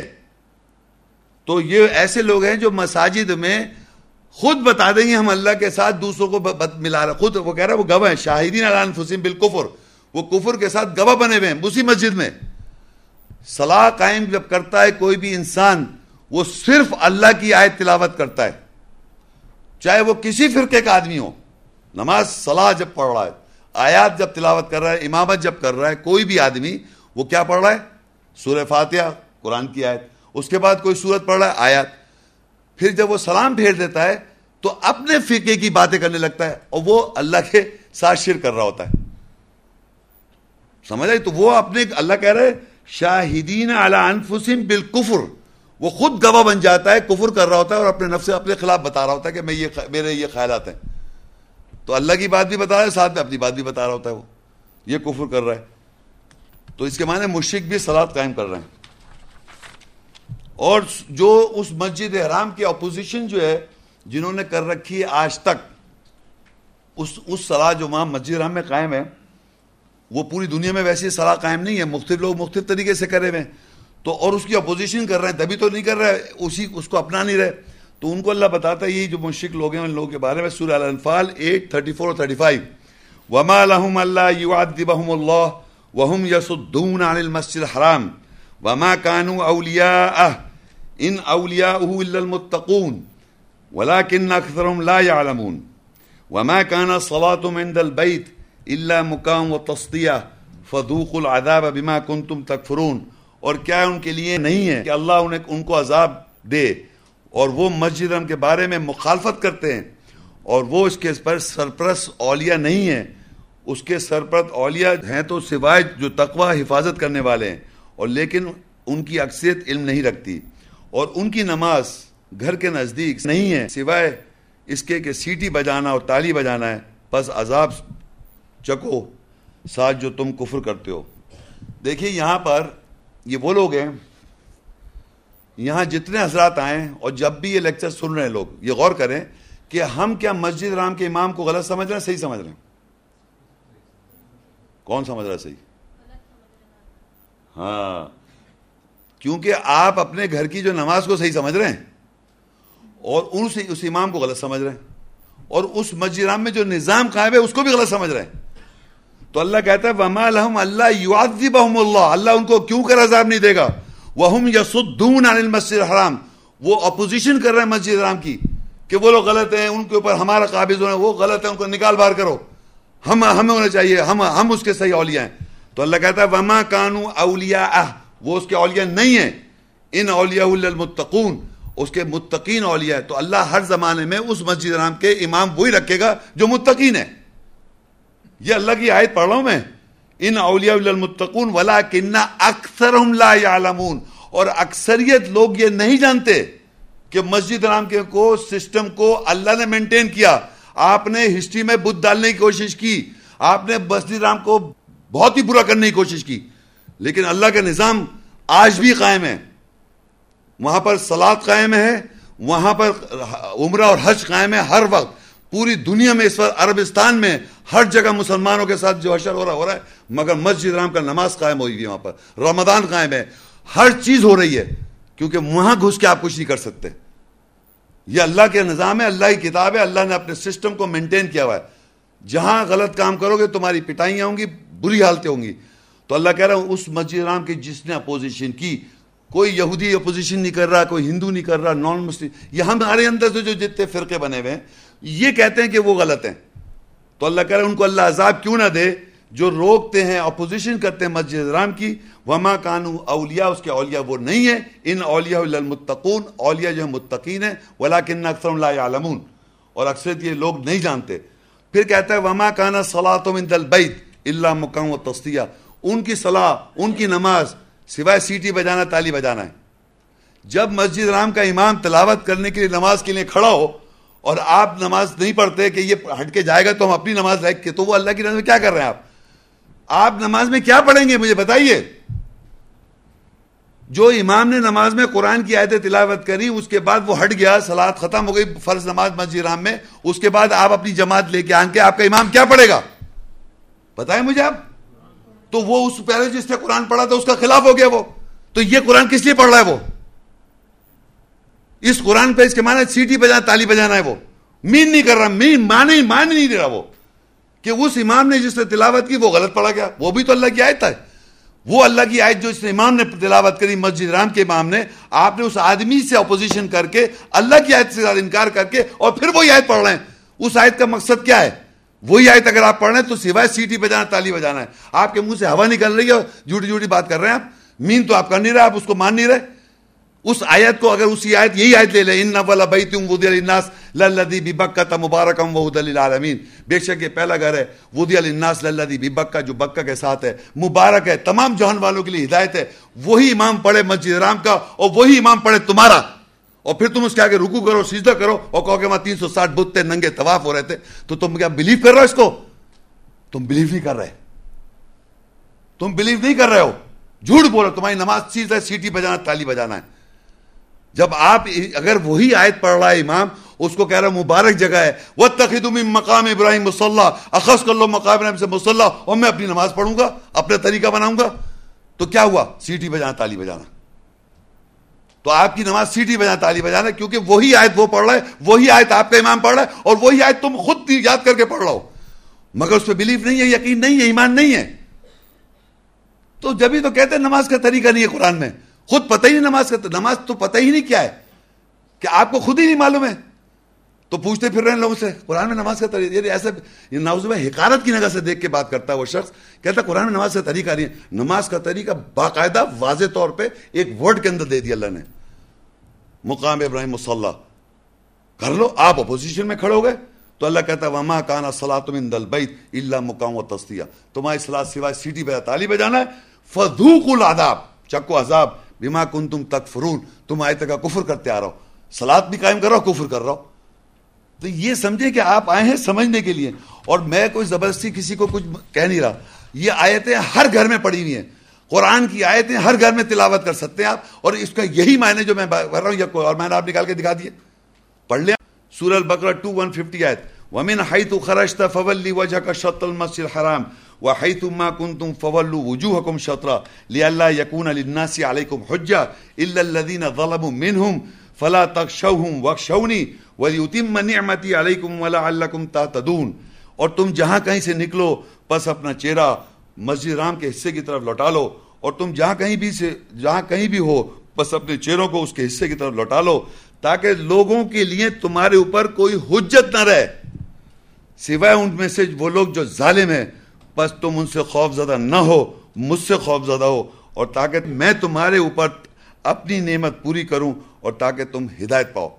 اب جناب آپ اگر فرض کریے اللہ آپ کو ہدایت دے, ہدایت دینے کے بعد آپ اگر لوٹ جائیں اس صلاح کے اوپر جو مسجد حرام کا امام کی صلاح کے اوپر آپ آ گئے, تو اللہ یہ بتاتا ہے تم جہاں کہیں سے بھی نکلو, کسی فرقے سے نکلو یا زمین میں کہیں سے بھی پیدا ہو, ایران میں, عراق میں, سعودی عرب میں, مکہ میں, امریکہ میں, چائنا میں, جاپان میں, انڈیا میں, کہیں پر سے بھی نکلو, بس اپنا چہرہ مسجد حرام کا حصے کی طرف لوٹ جاؤ.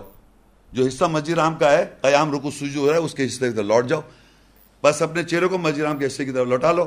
اور تم جہاں کہیں سے بھی ہو بس اپنے چہروں کو اس سے حصے کی طرف لوٹا لو, تاکہ لوگوں کے لیے تمہارے اوپر کوئی حجت نہ رہے سوائے اس میں سے جو لوگ ظالم ہیں. اللہ تعالیٰ یہ بتا رہا ہے کہ تم اس طرف لوٹ جاؤ گے تو جو حجت کر رہے ہیں کہ اس کو غلط کہہ رہے ہیں یا اس کو برا بھلا کہہ رہے ہیں مسجد حرام کے نظام کو, اس کے اپوزیشن کر رہے ہیں, تو حجت نہیں رہے گی لوگوں کی. اور سوائے جو ظالم وہ پھر بھی حجت کریں گے. جو ظالم لوگ ہیں دنیا میں وہ اپنی نماز کو جسٹیفیکیشن کریں گے, جبکہ اللہ تعالیٰ نے مسجد حرام کے حصے کے بننے کو کہا ہوا ہے, تو آپ اس کا حصہ نہیں بنے ہوئے. اور یقین کریں شطر کے معنی نہیں کرتے لوگ. پاکستان میں جتنے اور انگریزی جتنے میں نے ترجمے, آپ جا کے گھر میں دیکھ لیں, پورے جتنے ترجمے ہیں شطر کے معنی کوئی کر نہیں رہا. اور تمام دنیا کے اسکالرز انگریزی میں اردو میں بولتے ہیں الطہور شطر الایمان, طہارت جو ہے ایمان کا حصہ ہے. اور جب قرآن میں اللہ کہتا ہے شطر کا حصہ بن جاؤ مسجد حرام کا, کیونکہ قیام رکوع سجود تمہیں وہاں سے لینی ہے, تو کہہ لیں ٹورڈز کر لیں, منہ ادھر کر لیں. میں نے منہ ادھر کرنے کا کہاں لکھا ہے؟ الہ کے معنی ٹورڈز کے ہوتے ہیں, الہ مطلب طرف, تو اللہ تو نہیں کہہ رہا طرف مسجد کا حصہ, مسجد حرام کا حصہ بننا ہے, شطر بننا ہے, حصہ بننا ہے, تو وہاں قیام رکوع سجود جیسا ہو رہا ہے ویسا بننا ہے. تو اس کو ترجمے بیچارے جو لوگ نہیں جانتے عربی وغیرہ وہ سمجھ رہے ہیں ہمیں تو منہ ادھر کر لیا. تو آپ منہ ادھر کر کے کیا کر رہے ہیں؟ خالی منہ ادھر کیا ہوا ہے؟ منہ خالی ادھر نہیں کرنا ہے, آپ کو اس کا حصہ بننا ہے. قیام رکوع سجود جو ہو رہا ہے اس کا حصہ بننا ہے جو وہاں پر جس طرح ہو رہا ہے, تاکہ لوگوں کے لیے تمہارے اوپر کوئی حجت نہ رہے سوائے ان میں سے وہ لوگ جو ظالم ہیں. بس تم ان سے مت ڈرو, جو اپنی نمازیں بتا رہے ہیں ان سے مت ڈرو, اور اللہ کہہ رہا ہے مجھے سے ڈرو, اور تاکہ میں تمہارے اوپر اپنی نعمت پوری کروں تاکہ تم ہدایت پاؤ.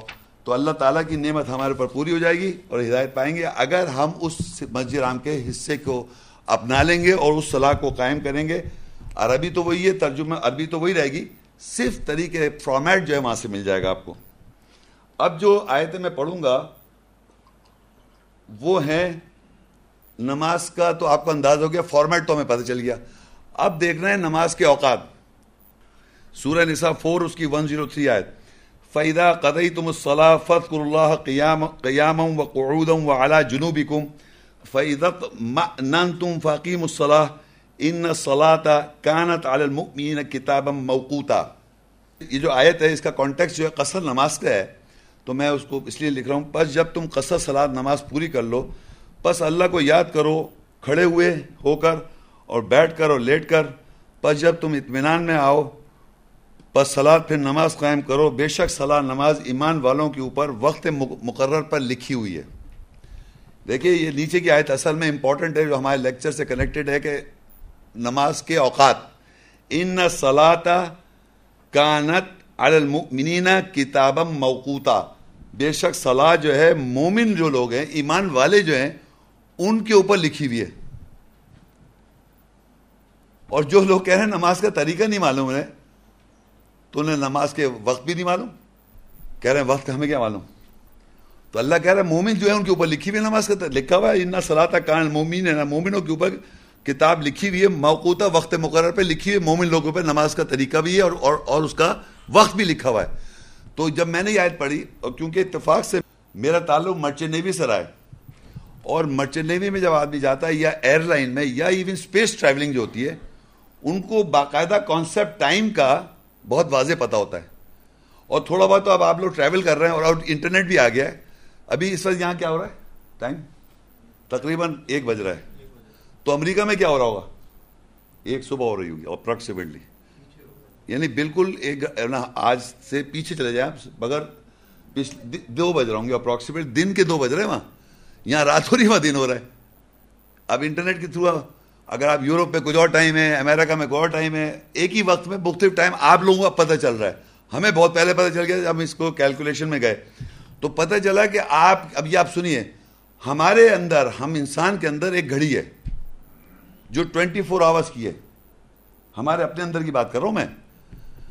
وہ 24 آورس کی گھڑی ہے، اس کو پتہ ہے صبح ہو رہی ہے، اس کو پتہ ہے دوپہر ہو رہی ہے، ناشتہ کرنا ہے، کھانا کھانا ہے، شام میں ہو رہی ہے، چائے پینی ہے، رات کو پھر بھوک لگ رہی ہے، کھانا کھانا ہے، ڈنر ہے، پھر سونا ہے، پھر رات کو نیند آ جائے گی. اب آپ اس آدمی کو کہیں بھی لے جائیں جو 6 مہینے دن ہو، تو وہ بھی اسی گھڑی کو ڈیوائڈ کر کے رات بناتے ہیں، پوری چادر وادر کھینچ دیتے ہیں، پھر پورا اس کو ایک رات بنا دیتے ہیں. نارتھ پول پہ چلے جائیں، ناردرن ہیمسفیئر میں چلے جائیں، سدرن ہیمسفیئر میں جہاں دن ہی دن ہے، یہ رات ہی رات ہے. دن میں جب رات ہی رات ہے تو پھر آدھا دن وہ کھولتے ہیں، پھر آپ صبح کرتے ہیں. تو گھڑی بیسیکلی بتانا چاہ رہا ہوں ہمارے اندر ہے، ٹائم پورا چل رہا ہے، کلاک ٹائم جو سن سے ریلیٹڈ ہے. تو ہماری ہم قرآن مجید میں اب اس وقت آپ دیکھیے گا دو مہینے جو ہیں، مہینے 2 طرح کے ہیں دنیا میں، ایک سولر سسٹم سے ہیں اور ایک لونر سسٹم سے ہیں. یہ دونوں جو ہیں قرآن میں لکھے ہوئے ہیں. سولر سسٹم بھی سے ہم نمازیں قائم کرتے ہیں، اور لونر سسٹم سے ہم رمضان، شوال، ذوالقعدہ، ذی الحج، یعنی 4 محترم مہینے جو ہیں وہ کون سے ہیں؟ وہ ہیں لونر منتھ، چاند سے ہیں وہ مہینے، قمری مہینے. اور سورج سے جو ہے وہ ہم نماز کے ٹائم کیلکولیٹ کرتے ہیں. یہ قرآن میں لکھا بھی بتاؤں گا میں آپ. تو پہلے تو بتا دیے ٹائم ہمارے اندر بھی ایک چل رہا ہے، اور اسی ٹائم سے جو یہ اسپیس میں لوگ بیٹھے ہوئے ہیں میر پر، وہ بھی اسی ٹائم کو فالو کر رہے ہیں. ان کے اندر ہے، وہاں تو سورج نکلا ہوا ہے ہر وقت، مگر وہ اپنے 24 آورس اپنے اسی حساب سے سو رہے ہیں، جاگ رہے ہیں، کھا رہے ہیں، پی رہے ہیں. تو یہ آپ کو بتا دیا میں نے. اب دیکھیے قرآن مجید میں چھوٹی چھوٹی یہ آیتیں ہیں، اور اس کے بعد کوئی ایسی بات نہیں لکھی ہوئی کہ آدمی سوچ میں پڑے گی کیا چیز ہے. سورہ تکویر، والصبح اذا تنفس، قسم ہے جب صبح سانس لیتی ہے. سورہ الفجر 89، والفجر، قسم ہے فجر کی. اللیل سورت ہے 92، اس کی 2 آیت. والنہار اذا تجلی، العصر 103، 1 آیت. والعصر، اللیل 92، 1 آیت. واللیل اذا یغشی، قسم ہے جب رات چھا جائے. الضحیٰ واللیل اذا سجی، قسم ہے رات جب ٹھہر جائے. واللیل اذ ادبر، قسم ہے رات جب پیٹ پھیرے. اچھا دیکھیے، یہ جو میں بتانا ہی چاہ رہا ہوں، یہ صرف ایک آیت ہے. یہ غور سے سنیں، والصبح اذا تنفس، یہ ایک آیت ہے بس، جب صبح سانس لے. تو ابھی تک دنیا میں کسی نے یہ نہیں بتایا کہ یہ کیا ہوا، صبح سانس لے کیا مطلب. یا والفجر، دوسری ایک اور آیت، والفجر، قسم ہے فجر کی، فجر. تو میں یہ آپ لوگوں کو بتا رہا ہوں کہ جس طرح ہمارے اندر ٹائمنگز ہیں، ہمارے اندر جو واچ ہے، جس طرح ہمارے اندر جو گھڑی ہے، وہی چیز کو یہاں اس کو ڈسکرائب کیا ہوا ہے. یعنی فجر کا جو وقت ہے اس کو کہا قسم ہے اس وقت کی، مطلب قسم ہے فجر کی، یا قسم ہے جب صبح کا سانس لے. تو وہ وقت کیا کرتے ہیں ہم لوگ؟ ہم نماز قائم کرتے ہیں. ہماری گھڑی کے اندر اگر یہ بتایا جائے کہ صبح کا وقت ہو رہا ہے تو یہ کہیں گے والفجر، قسم ہے فجر کی، یعنی وہ اس نماز کی قسم کھائی اللہ تعالیٰ نے. پھر کہتا ہے والنہار اذا تجلی، قسم ہے جب دن روشن ہو جاتا ہے. بس اتنی سی بات ہے، قسم دن روشن ہے، تو آپ کیا کر رہے ہیں اس وقت؟ ظہر کی نماز پڑھ رہے ہیں.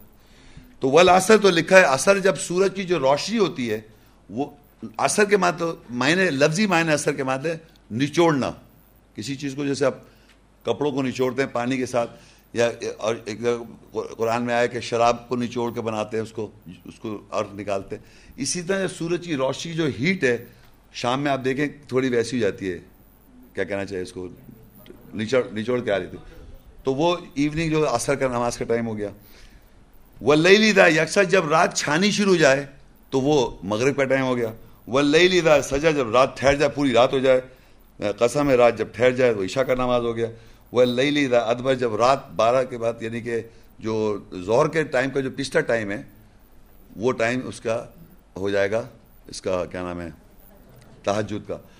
اچھا یہ میں آپ کو پھر بتا رہا ہوں، یہ قرآن مجید میں یہ لکھا ہے یہ فجر کا وقت ہے، یہ ظہر کا، یہ نہیں لکھا ہوا ہے، لیکن اللہ نے قسم کھائیے اور اس ٹائم، اس ڈسکرائب کیا اس ٹائم کو، اور قسم کھائیے. میں آپ لوگوں سے جو بھی میرے اپوزیشن میں ہیں ان سے سوال کر رہا ہوں، آپ بتائیں اس کا کیا مقصد ہے؟ قسم کیوں کھا رہا اللہ تعالیٰ اس ٹائمنگز کی؟ اگر کوئی آدمی کہتا ہے یہ شیخ صاحب آپ کا انٹرپریٹیشن ہے، میں نے کہا ٹھیک ہے، آپ بتائیں اللہ نے جب کہا والفجر کیا مقصد ہے، قسم فجر کی کیا مقصد ہے؟ تو میں یہ کہہ رہا ہوں وہ ٹائم کو اللہ نے ڈسکرائب کیا ہوا ہے ہمارے لیے کہ یہ فجر کا ٹائم ہے، یہ ظہر کا ٹائم ہے، یہ عصر کا ٹائم ہے، یہ مغرب، اس کو ڈسکرائب کر دیا، وہ انڈرسٹوڈ بات ہے، تو اس لیے اللہ قسم کھا رہا ہے. تو یہ ٹائمنگز بھی آئے گا، اور اللہ کہہ رہا ہے مومنوں پہ لکھی ہوئی اسی ٹائم پہ ہم نماز پڑھ رہے ہیں. تو اب دیکھیے ٹائمنگز کو، اور اللہ تعالیٰ سورج سے کیسے بتاتا ہے. سورہ ہود 11 اور 114 آیت، وَأَقِمِ الصَّلَاةَ طَرَفَيِ النَّهَارِ وَزُلْفًا مِّنَ اللَّيْلِ إِنَّ الْحَسَنَاتِ يُذْهِبْنَ السَّيِّئَاتِ ذَلِكَ ذِكْرَىٰ لِلذَّاكِرِينَ، اور دن کے دونوں کناروں اور رات کے نزدیک سے صلاۃ نماز قائم کر، بے شک اچھائیاں برائیوں کو لے جاتی ہے، اور یاد دہانی ہے رکھنے والوں کے لیے. اب یہاں پر واقع میں صلاۃ طرفی النہار وزلفا من اللیل. اچھا عربی میں یوم کہتے ہیں دن کو، لیکن جب میں نے کہا دن تو جس طرح ہم اردو میں کہتے ہیں کہ آپ اس دن آئے تھے میرے پاس، ایک ڈیٹ کو میں نے کہا اس دن آئے تھے آپ، میں نے کہا اس دن آئے تھے آپ، لیکن دن نہیں ہو رہا تھا، رات میں آئے تھے آپ میرے پاس، تو مگر میں نے آپ کو کہا آپ اس دن آئے تھے میرے پاس. تو اسی طرح عربی کو جب وہ یہ ڈیفائن کرتا ہے کہ کوئی دن کی بات ہے تو وہ یوم کہہ دیتا ہے. یوم عربی میں دن کی بھی ہو سکتا ہے، رات بھی ہو سکتی ہے، 24 آورز بھی ہو سکتے ہیں، اور 50 سال بھی اور 1000 سال ہیں، وہ ایک الگ بحث ہے. لیکن نہار عربی میں کہتے ہیں ڈے لائٹ کو، اور لیل کہتے ہیں نائٹ کو. اگر میں کہوں نہار تو دن کی بات ہو رہی ہے، ہم کہیں گے دن نکلا ہوا ہے نہار، اور لیل کہیں گے رات کی بات ہو رہی ہے. تو یہاں اللہ کہہ رہا ہے واقع میں صلاۃ طرفی النہار، دونوں کناروں کے دو کنارے ہیں دن کے، اس میں تم صلاۃ قائم کرو. دو کنارے دن کے دو کنارے، تو دن کے دو کنارے کون سی بنیں گے؟ دیکھیں وہ کہہ رہا ہے کہ ایک یعنی سن سیٹ سے پہلے اور سن رائز کے بعد دن ہو گیا. اب وہ سورج شروع ہو گیا نکلنا اور جا کے وہ ڈوب رہے. تو ٹائمنگ جو آپ نے لیے وہ مکہ سے لیے، سنیں اور سے بتا سمجھے آپ. ڈے کو ایک دن جو ہے اللہ کہہ رہے صلاۃ قائم کرو دن میں، یعنی اس سے دو کنارے بتا کے کہا دن میں قائم کرو، یعنی ڈے لائٹ میں. غور سے سنیں، آپ کو اس سے دو کناروں پہ نہیں کہا، وہ کہہ رہے دو کنارے بتا دیے اور ڈے لائٹ بتائی. وہ ڈے لائٹ کو ڈیفائن کر رہا ہے ویسے کہ طرف النار، کہ رات نہیں دن کی بات ہو رہی ہے. تو دن میں ہم نے جو کیلکولیشن کیا اور جو مسجدوں میں نماز قائم ہے، کیونکہ مصلی وہاں سے لینا ہے، تو وہ دو نمازیں ظہر اثر کی بنتی ہیں، ڈے کی نمازیں. دن کی نمازیں جو ہیں ڈے کی نمازیں جو اس سے یہاں بتایا دو، یعنی کہ سورج نکلنے کے بعد اور سورج نکلنے سے پہلے ڈے کہلاتا ہے وہ نہار، اس میں نماز قائم کرو. تو ٹائمنگز وہاں سے لیے ظہر اثر. پھر کہتا ہے وہ زلف من اللیل، اور نماز قائم کرو رات کے حصوں میں. اب جیسی یہ ہوئی مغرب کی نماز اور عشاء کی نماز اور فجر کی نماز، یہ نمازیں جو ہیں زور سے پڑھنے کی ہیں. رات کی نمازیں زور سے پڑھتے ہیں جہری، ابھی وہ بھی آئے گی، اور ظہر اثر جو ہے وہ خاموش. اور نمازیں جو ہیں وہ حسنات اچھا برائیوں کو لے جاتی ہے، اور یہ اللہ کی یاد دہانی کے لیے ہیں. نماز جو ہے یاد دہانی کے لیے، ذکر کرنے کے لیے. ایک تو یہ دیکھیے طریقہ سمجھایا. اب آپ دیکھیے یہ اللہ تعالیٰ ڈے اور نائٹ کو کس طرح سمجھائے گا, اور نارتھ پول ساؤتھ پول سب آ جائے گا. سورہ طٰہٰ 20 اور 130 فاصبر علی ما یقولون وسبح بحمد ربک قبل طلوع الشمس وقبل غروبها ومن آناء اللیل فسبح واطراف النہار لعلک ترضی. پس صبر کر اس پر جو وہ کہتے ہیں, اور اپنے رب کی تعریف کے ساتھ تسبیح کر طلوع آفتاب سے قبل اور اس کے غروب ہونے سے قبل, اور رات کے حصوں سے تسبیح کر اور دن کے کناروں میں تسبیح کر تاکہ تو راضی ہو جائے. اب یہ دیکھیے کہ یہاں پر صلاۃ کا لفظ نہیں ہے, میں مان رہا ہوں. لوگ کہتے ہیں یہاں صلاۃ تو لکھی بھی نہیں ہے صاحب. اچھا بھائی صلاۃ نہیں لکھی ہوئی ہے, لیکن یہ تو لکھا ہے وَسَبِّحْ بِحَمْدِ رَبِّكَ. ہم صلاۃ میں پڑھتے ہیں سورہ فاتحہ, تو وہ کیا چیز ہے؟ ہم بحمد. ہم جو کرتے ہیں ہم ہر نماز میں سب سے پہلے سورت پڑھتے ہیں فاتحہ, وہ حمدی ہے. الحمدللہ رب العالمین. الحمد جو ہے مطلب ہم تعریف کر رہے ہیں. اور جب ہم تسبیح کیا کرتے ہیں, جب ہم کہتے ہیں سبحان رب العظیم سبحان رب العظیم, یہ تسبیح کر رہے ہیں. اور سبحان رب الاعلیٰ تسبیح کرنا, بار بار ریپیٹ کرنا اس بات پر جو آپ نے تلاوت کی. تو اس کے معنی اب یہ تو ہو گیا, اس صلاتی کی ذکر ہو رہا ہے, لیکن ہم کر رہے ہیں. اب دیکھیے قبل طلوع الشمس کیا ہوتا ہے؟ قبل طلوع سورج نکلنے سے پہلے کیا ہوا؟ دن رات. رات. قبل طلوع الشمس کیا ہوا؟ رات. اور قبل غروبی ہے کیا ہوا؟ دن. یہ اللہ دن اور رات کو بتا رہا ہے, یہ کوئی کنارے نہیں بتا رہا. ہم لوگ کناروں میں کنفیوز ہو رہے ہیں. وہ کہہ رہے شروع یعنی سورج نکلنے سے پہلے ہو گئی رات, تو رات کی نمازیں کون سی ہو گئیں؟ فجر, عشاء, مغرب, عشاء اور فجر. پھر قبل غروبیہ, غروب ہونے سے پہلے کون سی آ گئی؟ ظہر اثر آ گئی. وَمِنْ آنَاءِ اللَّيْلِ, اور رات کے حصوں میں. پھر وہ پانچوں نمازیں کیسے ہو جائیں گی؟ اب یہاں کہہ رہے دیکھیے, یہاں وہ تو غروب کر کے بتا دیا. اب کہہ رہے کہ رات آناء اللیل یعنی جمع میں آ گئے, راتوں میں. دو راتیں نہیں راتوں کی. اب دیکھیے ایسی 6 مہینے کی رات آ گئی. دیکھیے میں آپ کو بتا رہا ہوں, بڑی غور سے سنیے. جب اللہ کہتا ہے کہ شمس کے نکلنے سے پہلے, اس کو نیچے ڈیفائن کیا وَمِنْ آنَاءِ اللَّيْلِ, وہ حصے ہیں راتوں کے. سورج اگر نہیں نکلا ہے تو حصے بن گئے رات, تو وہ 5 بھی بن جائیں گی 6 مہینے میں. سورج نہیں نکل رہا نا وہاں, سورج نکل ہی رہا. یعنی کہ سورج نہیں نکلا تو وہ کیا ہو گئی؟ راتی راتیں ہو گئی. آگے لکھا ہے قبل غروبیہ کو, نیچے لکھا ہے وہ اطراف النار فسب بھی اطراف النار. اب دن ہی دن چل رہا ہے 6 مہینے کا, تو 5 نمازیں دن کی ہو گئی. یہ سمجھ رہے ہیں آپ؟ دوبارہ سن لیں, بڑا امپورٹنٹ سوال ہے. 5 نمازیں دن کی بن جاتی ہیں, 5 نمازیں رات کی بن جاتی ہیں, جہاں 6 مہینے کی رات اور 6 مہینے کا دن ہو. اور یہ عربی میں اس نے بتایا ہی ایسا ہی ہے, قبل طلوع الشمس, جب سورج نہیں نکلا تو وہ رات ہی رات ہے. اور اس کو آگے کہتا ہے, اس کو پورشن کر لیے وَمِنْ آنَاءِ اللَّيْلِ, کہ رات کے حصوں میں تم نماز پڑھو, تو 5 نمازیں وہ رات کی ہو جائیں گی. پھر کہتا ہے وَقَبْلَ غُرُوبِهَا, یعنی سورج جب غروب نہیں ہوگا تو دن ہی دن رہے گا. تو وہ سورج جو ہوتا ہے آپ کو پتا ہے, جب سورج غروب ہی نہیں ہو رہا تو وہ 5 نمازیں کون سی ہو جائیں گی؟ دن کی. اور سورج کیسے ہوتا ہے یہ سمجھے آپ. سورج یہ ایسٹ ہے, ایسے نکلتا ہے اور یوں اوپر جاتا ہے اور جا کے یہاں غروب ہو جاتا ہے. ایسے دیکھتے ہیں نا. جب آپ نارتھ پول پہ جائیں گے یا ایسے علاقے میں جائیں گے جہاں سورج غروب نہیں ہوتا, تو وہ جیسے یوں سمجھے یہاں پر ذرا دیکھیے, یہاں پر یہاں سے نکل رہا ہے, اور جہاں میں ادھر ہم سجدہ کرتے ہیں یہ ویسٹ ہے. تو سمجھانے کے لیے بتا رہا ہوں, وہاں جیسے وہاں یہ لائن یہ جو ہے نا, اس کو دیکھتے جائے گئی, یہ دونوں 6 بج رہے ہیں. اب کیا ہو رہا ہے؟ یہ اوپر جا رہا ہے, یہ اوپر جا رہا ہے نا, یہ تو یہ یوں چلے گا. دیکھا آپ نے, سورج چلتا رہا چلتا رہا چلتا یہاں آ گیا, یہاں سیٹ ہو گیا. اب یہ نیچے چلا گیا, یہ یوں گھوم رہا ہے, یہ نیچے سے یوں آیا اور پھر وہاں مل گیا.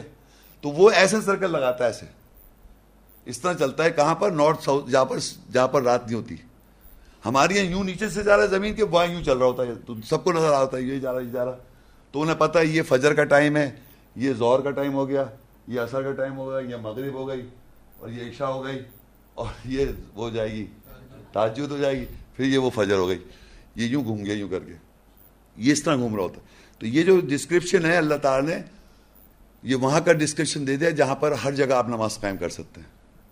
سمجھ آپ, کیونکہ جن کو یہ پتہ نہیں ہے اس چیز کا، جو ہمارے نبی کے لوگ آفیسرز بیٹھے ہوئے ہیں، وہ اس چیز کو کنفرم کر دیں جو میں بات بتا رہا ہوں.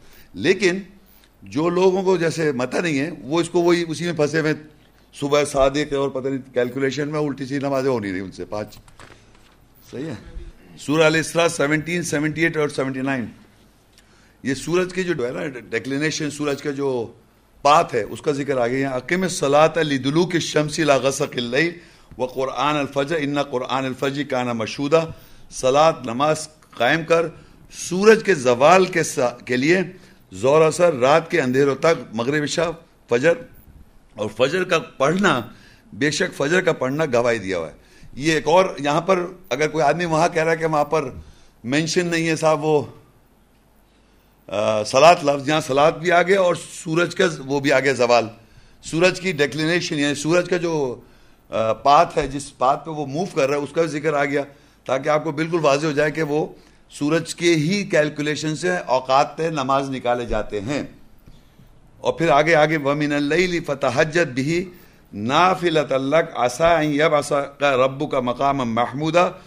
اور رات میں بس تہجد کر، اس کے ساتھ نافلہ، یہ نافلہ، نافلۃ لک، نافلہ تیرے لیے، عَسَىٰ أن يَبْعَثَكَ رَبُّكَ مَقَامًا مَحْمُودًا، ان قریب تیرے رب مبعوث کرے گا مقام محمود، تعریف کیے ہوئے مقام کے اوپر تجھے پہنچا دے گا. تعریف کیا ہوا مقام کون ہے؟ جلدی بتائیں وہ لوگ جو آ جائیں. ہاں بھائی کون ہے تعریف کیا ہوا مقام؟ کون سا ہے؟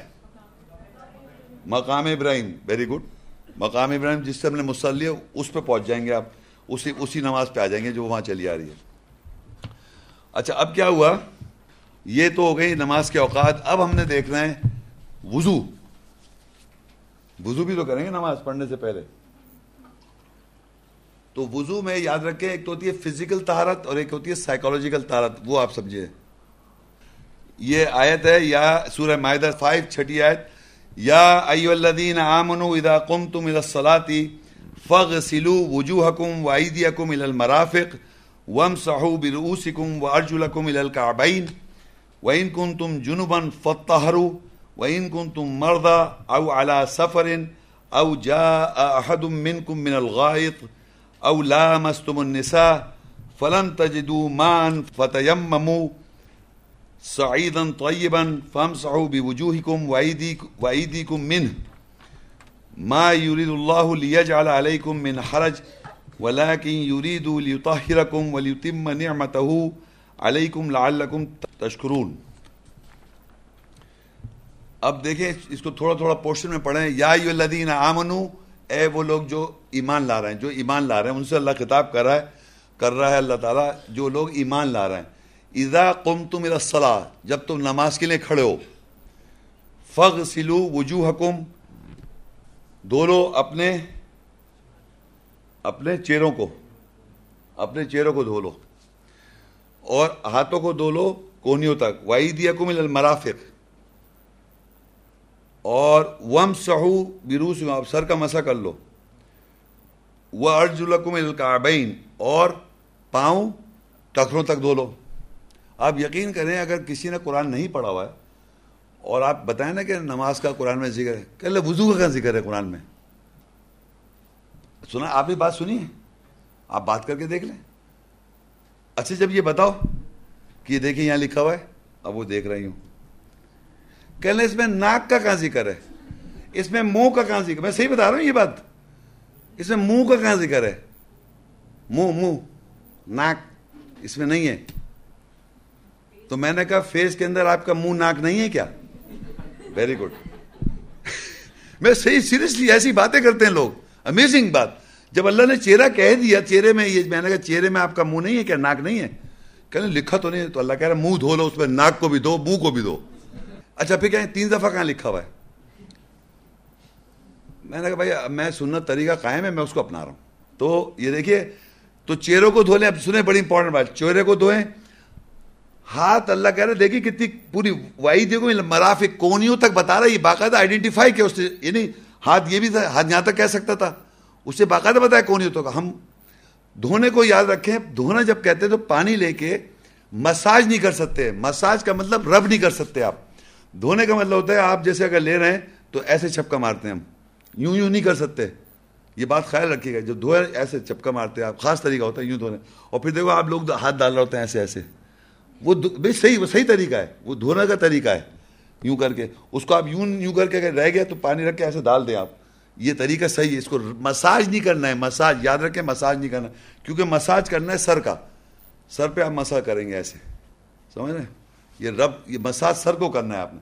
باقی جو ہے آپ نے ہاتھ دھونا ہے, چہرہ دھونا ہے, اور پاؤں بھی دھونا ہے, مساج نہیں کرنا ہے, اس کو رب نہیں کرنا ہے. یہ بڑی امپورٹنٹ بات ہے. اور گیلے کو اس کو بعد میں پوچھے بھی نہیں, اسی طرح گیلے ہو کے آ جائیں آپ کہ وضو کر لیا پھر تولی سے پوچھتے, نو. یہ دھلا ہوا, یہ اللہ کا طہارت کا طریقہ ہے. یہ آپ کی سائیکی بھی طہارت ہو رہی ہے, اور یہ قرآن میں جیسے لکھا ہے ایسا بتا رہا ہوں میں آپ کو. تو سنت طریقہ بھی ایسے ہی ہے دنیا میں, کہ وہ ہاتھ دھو رہے ہوتے ہیں, ایسے ایسے آگے کر رہے ہوتے ہیں, ایسے کر رہے ہوتے ہیں, اور پھر یوں اس کو آگے تک یوں کر رہا ہے, پھر پانی یوں ڈال رہے ہوتے ہیں. صحیح ہے, سمجھ رہے ہیں بات کو آپ. اچھا, اب یہاں پر یہ ہم نے کر لیا یہاں تک. اب آگے کہہ رہا ہے جب نماز کے لیے کھڑو, اور وَإِن كُنتُمْ جُنُبًا فَطَّهِّرُوا, اگر تم جنابت میں ہو تو تم طہارت کر لو.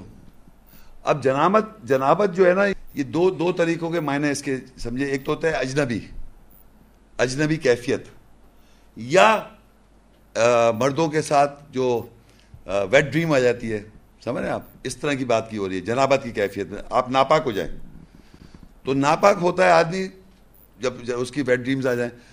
فیمیلز جو ہوتی ہیں وہ ان کو سائیکل ہو جائے, تو وہ جنابت کی کیفیت میں آ جائیں گی. سمجھ رہے میری بات کو, اس پہ واضح کر لیں آپ. تو آپ کو پھر کیا ہوگا, فطہرو جو ہے, پھر آپ کو جب آپ اس سے فارغ ہو جائیں گے تو آپ کو نہانا پڑے گا, خالی وضو نہیں ہے پھر. تو فطہرو جو ہے وہ آپ نے نہانا ہے, پھر طہارت کرنی ہے یہاں پر. اب نیچے جو آیت ہے وَإِن كُنتُم مَرْضَىٰ, اور اگر تم ہو مریض, او علی سفر, یا سفر پر ہو, او جاء احد منکم من الغائط, یا کوئی تم میں سے رفع حاجت سے آئے, او لامستم النساء, یا تم عورتوں کو چھو لو, فلن تجدوا ماء, پس تم نہیں پاؤ پانی, فتیمموا صعیدا طیبا, تم تیمم کر لو اچھی طیب مٹی سے, فامسحوا بوجوہکم وایدیکم منہ, بس مسح کرو اپنے چہروں کا اور اپنے ہاتھوں کا اس سے. اچھا, اب یہ چار چیزیں جو بتائی ہیں, ایک تو مریض, جب میں نماز کے لیے کھڑا ہو رہا ہوں اور میں مریض ہوں, یہ بڑی امپورٹنٹ بات ہے. میں اگر ایسا مریض ہوں, یہ اللہ نے اس آدمی پہ آئیڈینٹیفائی کرنے کے لیے چھوڑ دیا کہ اگر میں ایسا مریض ہوں کہ میں پانی استعمال کر سکتا ہوں, وضو کر سکتا ہوں, تو میں وضو کر لوں. اور اگر میں ایسا مریض ہوں کہ اس میں پانی استعمال نہیں کرتا, تو میں تیمم کر لوں. بات سمجھ, پانی کو نہیں پاؤ تو آپ تیمم کر لیں. تیمم کو طریقہ بتا دیا کہ فتیمموا صعیدا طیبا, یعنی یہ ہے صعیدا طیبا جو ہے, یعنی اوپر کی جو جگہ ہوتی ہے نا, ہائٹ پہ جو جگہ ہوتی ہے اس کی مٹی, زمین کی مٹی نہیں. یہ صعیدن کہتے ہیں ابو, تو ایسی مٹی جو اوپر کی جگہ ہو. یعنی آپ یوں بھی سمجھ سکتے ہیں کہ یہ جیسے ڈسٹ لگی ہوئی اوپر, زمین کی مٹی کی بات نہیں کر رہا ہوں میں, اینی تھنگ فرام ابو. اور اگر نہیں تو یہ آپ کے اس میں اسپیس میں, ہوا میں, اس میں بھی ذرات ہیں, اس کو بھی آپ فیل کر سکتے ہیں. تو اوپر کی مٹی سے لے کے آپ نے مسح کرنا ہے. اب یہ مسح ہے یہاں پر, فامسحوا, مسح کرو اپنے چہروں کا, یعنی کہ آپ نے یوں اس کو لگایا کہیں سے اوپر کی جگہ سے, پھر یہ رب کرا, رب یوں جو کر رہے ہیں نا, تو یہ جو آپ رب کر رہے ہیں, اس سے آپ کو اللہ تعالیٰ سائیکولوجیکلی پیوریفائی کر رہا ہے, طہارت کر رہا ہے. اور پھر ہے وَأَيْدِيكُمْ, اور ہاتھوں کو. اب دیکھیں یہاں کہہ رہا ہے ہاتھوں کو, وہاں اِلَى المرافق نہیں ہے, اونلی ہینڈس, صرف ہاتھوں کو.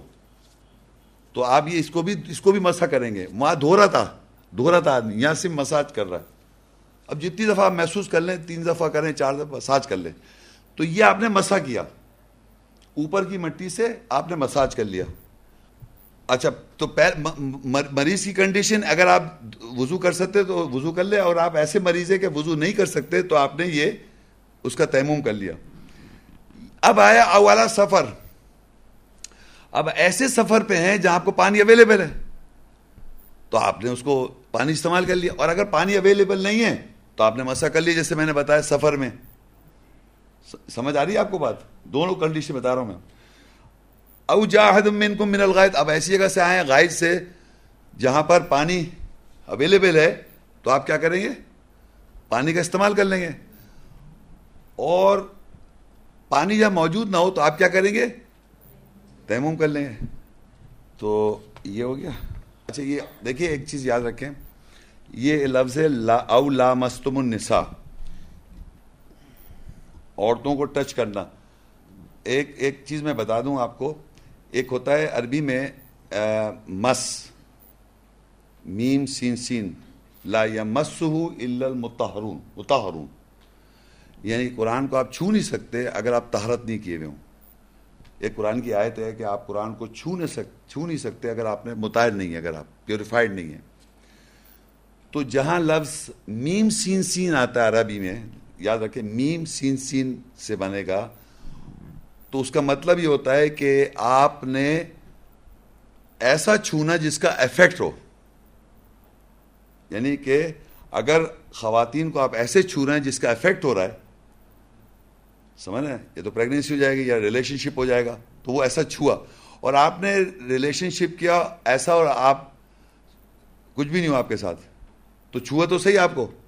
تو جب آپ نے ایسا چھوا ہے تو اس میں آپ نے وضو کرنا ہے. لیکن اگر آپ اس کو انجانتا ہو کہ ریلیشن شپ کریں گے تو آپ کو نہانا پڑ جائے گا. یہ کہنا چاہ رہا ہوں. تو لامس جو عربی میں آیا ہے یہاں پر, یہ اس چھونے کو کہہ رہا ہے جس کا افیکٹ نہیں ہو رہا, نہ عورت پہ نہ آپ پہ. سمجھ گئے میری بات؟ لامس عربی میں مقصد ایسا چھونا جس کا کوئی افیکٹ پورا نہیں ہوا, نہ عورت پہ ہوا نہ آپ پہ. تو اس کے لیے اللہ کہہ رہا ہے وضو کر لو یا تیمم کر لو اگر پانی نہیں پاؤ. آپ سمجھ گئے نا میں کیا بولنا چاہ رہا ہوں. لیکن عربی میں اگر مس ہوتا تو وہ پھر چھونا ایسا ہوتا ہے جس کا عورت پہ بھی افیکٹ ہو رہا اور آپ پہ بھی افیکٹ ہوا, تو اس کے لیے پھر آپ کو نہانا پڑ جائے گا. لیکن یہاں اللہ نے کون سا چھونا بتایا جو جس کا افیکٹ نہیں ہوتا, اس کو اگر چھو رہے تھے آپ یا چھو لیا آپ نے تو آپ وضو کر لیں یا تیمم کر لیں اکارڈنگ ٹو سچویشن. اب اگر اللہ آگے بتاتا ہے ما یرید اللہ لیجعل علیکم من حرج, اللہ ارادہ نہیں کرتا کہ تمہارے اوپر کوئی تنگی ہو, ولکن یرید لیطہرکم, اور وہ ارادہ کرتا ہے لیکن کہ تمہاری طہارت ہو. یہ جو آپ نے وضو کیا ہے یہ فزیکل طہارت بھی ہے اور نفسیاتی طہارت بھی ہے. وَلْيُتِمَّ نِعْمَتَهُ عَلَيْكُمْ لَعَلَّكُمْ تَشْكُرُونَ, تاکہ تمہارے اوپر نعمت پوری کر دے تاکہ تم شکر کرو. تو پتہ ہی چلا ہے کہ اللہ تعالیٰ نے یہ ہم کو آپشن دے دیا, اگر پانی کی موجودگی ہے تو ہم وضو کر رہے ہیں, اور اگر ہم جنابت کی کیفیت میں تو ہم نہا رہے ہیں, اور اگر پانی کی نہیں ہے تو ہم تیمم کر رہے ہیں اوپر کی مٹی سے. اب آگے جو میں آج پڑھوں گا آپ یقین کریں کہ وہ ہے نماز کے قریب مت جاؤ, اور ہمیں پتہ ہی نہیں ہے. ایسی بھی کنڈیشنز ہیں جس میں آپ نے نماز نہیں قائم کرنی. لوگ کہتے ہیں کہ بھئی آپ کا آخری سانس بھی نکلا تب بھی نماز قائم کریں. اب دیکھیے کس طرح قرآن مجید میں اللہ تعالیٰ کیا فرماتے ہیں. سورہ نساء 4 اور 43 آیت, یا ایھا الذین آمنوا لا تقربوا الصلاۃ وانتم سکارى حتى تعلموا ما تقولون ولا جنوبا الا عابری سبیل حتى تغتسلوا وان كنتم مرضى او على سفر او جاء احد منكم من الغائط او لامستم النساء فلن تجدوا ماء فتيمموا صعيدا طيبا فامسحوا بوجوهكم وايديكم ان اللہ كان عفوا غفورا.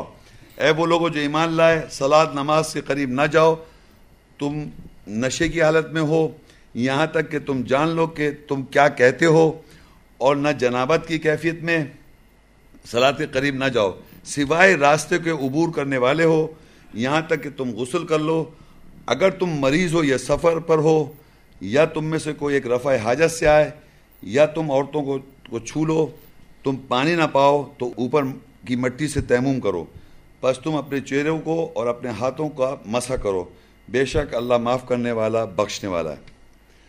اچھا اب دیکھیے یہ آیت میں پہلے والی, دیکھیے پچھلی آیت کو اور اس آیت کو تھوڑا کمپیئر کر کے آپ سمجھیں گے تو آپ کو زیادہ آسانی سمجھ میں آئے گا.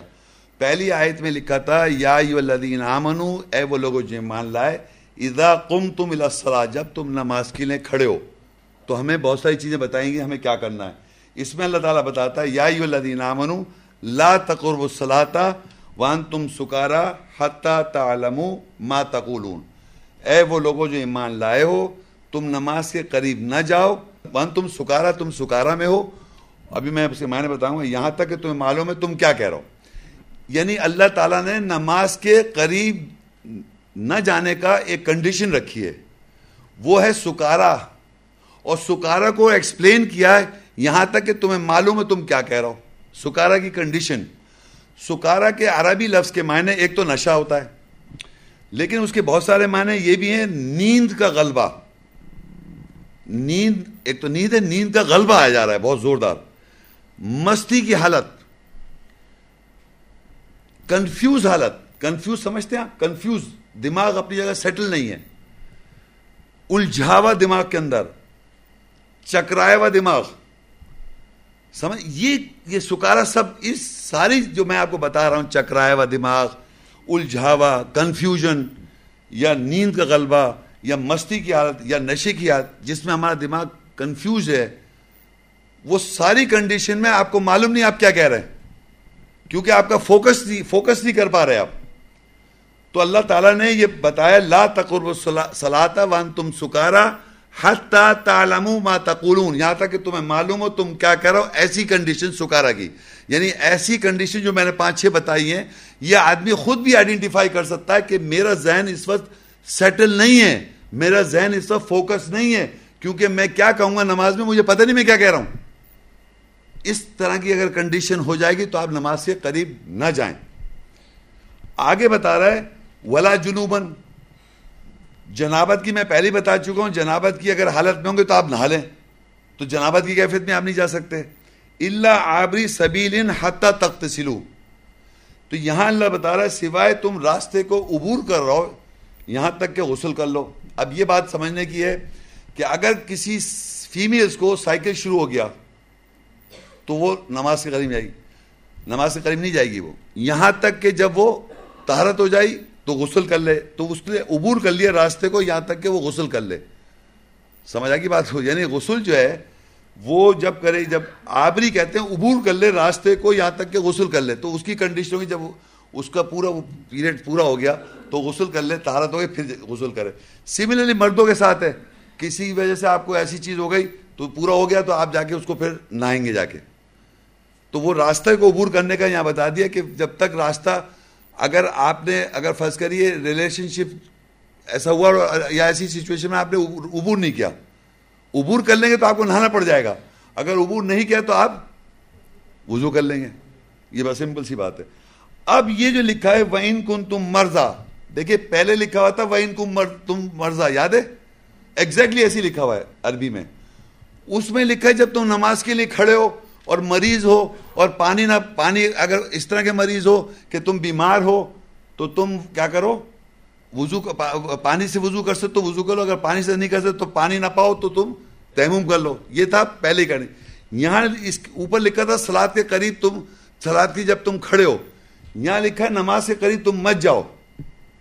اوپر دیکھیں لکھا ہے لا تقربوا الصلاۃ وانتم سکارا حتی تعلمون ما تقولون، یعنی ایسے میں بیمار ہوں، سنیں غور سے، میں ایسا بیمار ہوں کہ میرے جو ذہن ہے وہ سکارا کی کیفیت میں ہے، ایسا بیماری ایسی ہے کہ میرا ذہن جو ہے سیٹل ڈاؤن نہیں ہے، میں کنفیوژن ہوں بیماری کی وجہ سے، مجھے نہیں معلوم میں کیا کہہ رہا ہوں، تو میں نماز کے قریب نہیں جاؤں گا. سمجھ آئی آپ لوگوں کو بات؟ پچھلی کنڈیشن میں اگر آپ کا مائنڈ سیٹل ہے تو آپ نماز کے لیے قریب جائیں گے بیماری میں، اور اگر پانی کو منع کر رہا ہے ڈاکٹر تو تیمم کر کے جائیں گے. یہ بہت سمجھے، اللہ تعالیٰ نے آپ پہ چھوڑا ہوا ہے. آدمی کو خود معلوم ہونا چاہیے کہ وہ کون سی سکارا کی کنڈیشن، نشہ نہیں ہے یہ، میرے پہ غلبہ میڈیسن کا ہے، میرے پہ کنفیوژن ہے، پریشان ہوں میں، کسی دھماکہ ہو گیا، کوئی پریشانی میں آ گیا، میرا مائنڈ فوکس نہیں ہے، اس وقت نروس ہوں، کنفیوژن میں آیا ہوا ہوں.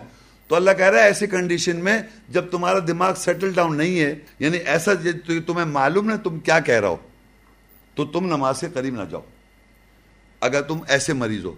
اب ایک ایسا سفر ہے، وہاں لکھا ہوا تھا سفر میں آپ اگر ہیں پانی نہ پائیں، اور اگر پانی مل رہا ہے تو آپ نماز قائم کر لیں. لیکن ایسا سفر کر رہے ہیں جس میں آپ نماز کے قریب نہ جائیں، وہ کون سا سفر ہے؟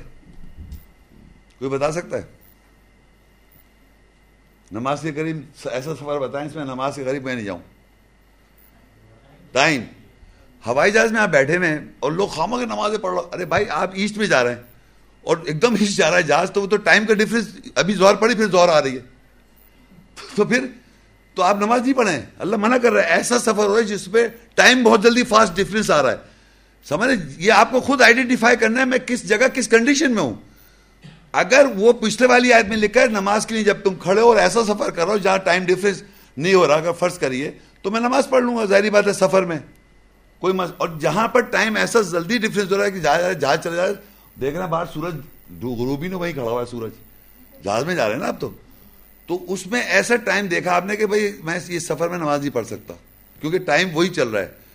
سمجھ رہے, تو وہ اس میں اللہ کہہ رہا ہے کہ تو سفر ایسے سفر میں تو پانی نہ پاؤ, کچھ بھی نہیں کرو. پھر او جاہد من الغائط ہے, ایسا کون سا آپ سے وہ اس میں آ گئے آپ واش روم یا اس میں سے ایسی رفع حاجت سے آؤ تو نماز کے قریب مت جاؤ. ایسا ایسی کون سی رفع ہو رہی ہے آپ کو کہ جو آپ نماز سے قریب نہیں جا رہے؟ میں کیسے ہولڈ کروں, لوز موشن آ رہے ہیں, تو بتائیے میں کیسے نماز قائم کروں. تو اللہ نے رکھا ہوا ہے نا, تو اللہ تعالیٰ اگر آپ کو بتا رہے تو اب آپ شرمندہ ہو جائیں گے بھائی یار نماز مس ہو گئی. اب دیکھیں کیا ہوگا آگے. اب وہ کہہ رہا ہے او لامستم النساء. ایسا بھی ہوتا ہے بعض دفعہ آپ اس طرح ٹوٹولے مستی میں آ گئے, جو لکھا ہے نا مستی کی حالت بھی ہوتی ہے, تو وہ جناب آپ اس کنڈیشن میں آ گئے تھے تو آپ اس وقت وہ نماز چھوڑنی پڑ جائے گی آپ کو. صحیح ہے, تو کوئی غلط نہیں ہے. پانی بھی نہ پائے تو آپ کہہ رہے ہیں اب پانی نہ پائیں تو آپ کیا کریں گے, فتیمموا صعیدا طیبا. اب آپ یہ بڑی امپورٹنٹ بات سنیں کہ آپ نے تیمم کیا اوپر کی مٹی سے, کائے کے لیے جی نہیں تھا, کیوں کیا پھر کر لیا تیمم کر لیا, اب کیا کریں گے آپ جی؟ نماز تو قائم نہیں کرنی نا, یہاں تو لکھا نماز سے قریب نہیں جائیں گے آپ. طہارت کی صرف اللہ نے, یقین کریں آپ کی اللہ طہارت کروا رہا ہے, صرف نماز نہیں پڑھوا رہا. کیونکہ آگے کہتا ہے, دیکھیے آگے, ان اللہ کان عفوا غفورا, بے شک اللہ معاف کر دے گا اور بخش دے گا. یعنی آپ سے نماز نہیں پڑھوائی اس نے. یہ بات امپورٹنٹ یاد رکھیں کہ پہلی والی آیت میں تو کہہ رہے دیکھیں آپ پہلے آخری کے آیت کو آخری پورشن دیکھیں, دونوں کو آپ کو سمجھ میں آئے گا.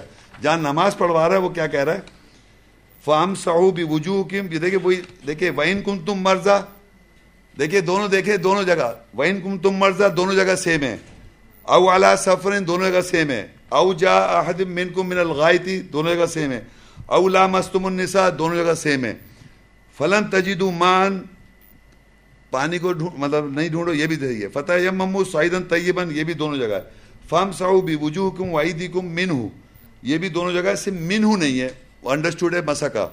اب یہاں پر کیا لکھا ہوا ہے, یہاں نماز کیونکہ پڑھوا رہا ہے اللہ تعالیٰ تو کہتا ہے یعنی کہ مطلب بیماری میں بھی پڑھوا رہا ہے, تیمم کر کے بھی پڑھوا رہا ہے, تو کہتا ہے ما یرید اللہ لیجعل علیکم من حرج, تم پہ اللہ تعالیٰ کوئی ڈیفیکلٹی نہیں رکھ رہا, پانی نہیں ہے بیمار نہیں ہے پھر بھی تم تیمم کر کے نماز قائم کرو, ولیکن تریدو لیطہرکم تاکہ تمہاری طہارت کر رہا ہے, ولیتم نعمتہ اور نعمت پوری کر رہا ہے تمہیں, لعلکم تشکرون تاکہ تم شکر کرو, وہ نماز کا ادائی فرض ہو گیا.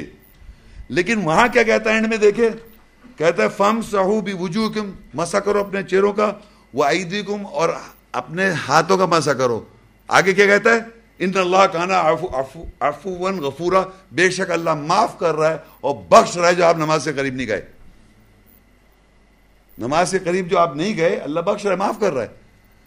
اس لیے معاف کر رہا ہے کیونکہ آپ کی کنڈیشن ایسی ہے, اور یہ آدمی انڈیویجولی خود پہچانتا ہے کہ میرے مائنڈ کی اسٹیٹ کیا ہے اس وقت. آپ لیٹ دیکھیں اشاروں سے نماز پڑھ سکتے ہیں جب آپ کا مائنڈ اپ رائٹ ہو, اور آپ ایسی کنڈیشن میں پیرالائز پڑا ہوا ہے, میرا جسم اٹکا بالکل لیٹا ہوں ہل نہیں سکتا ہوں, تو میں اپنے اشاروں سے نماز پڑھ لوں گا. مائنڈ تو صحیح ہے میرا, لیکن میرا مائنڈ اگر اسٹیبل نہیں ہے کسی بھی وجہ سے, مجھے معلوم ہے جھوٹ ہی بولا, اللہ تو جانتا دل و کال, تو اللہ تعالیٰ تیمم تو کروا رہا ہے تاکہ پاک رہیں, آپ کی طہارت رہے مائنڈ میں, غلط خیالات نہ ہے کہ میں نے تیمم کرا ہے, یا آپ پریکٹیکلی کریں گے آپ کو احساس ہوگا میں نے طہارت کی ہے, تو اللہ تعالیٰ معاف کر دے گا اگر آپ نماز نہیں قائم کریں گے. تو یہ نماز کے کوئی وہ نہیں ہے کہ وہ بار بار ایک چھوٹ جائے تو پڑھو پھر دوسری چھوٹ جائے تو پڑھو, جیسے روزوں کا فدیہ ہے, روزے کا آپ کا فدیہ دیا نماز کریں گے. اب دیکھیے ہم یہاں دیکھیں گے, یہ تو آپ کو ہو گیا ٹائمنگز ہو گئے, نماز کا وضو ہو گیا. اب یہ دیکھنا ہے کہ نماز کا پرپس سے ہمیں کیا فائدہ ہو رہا ہے.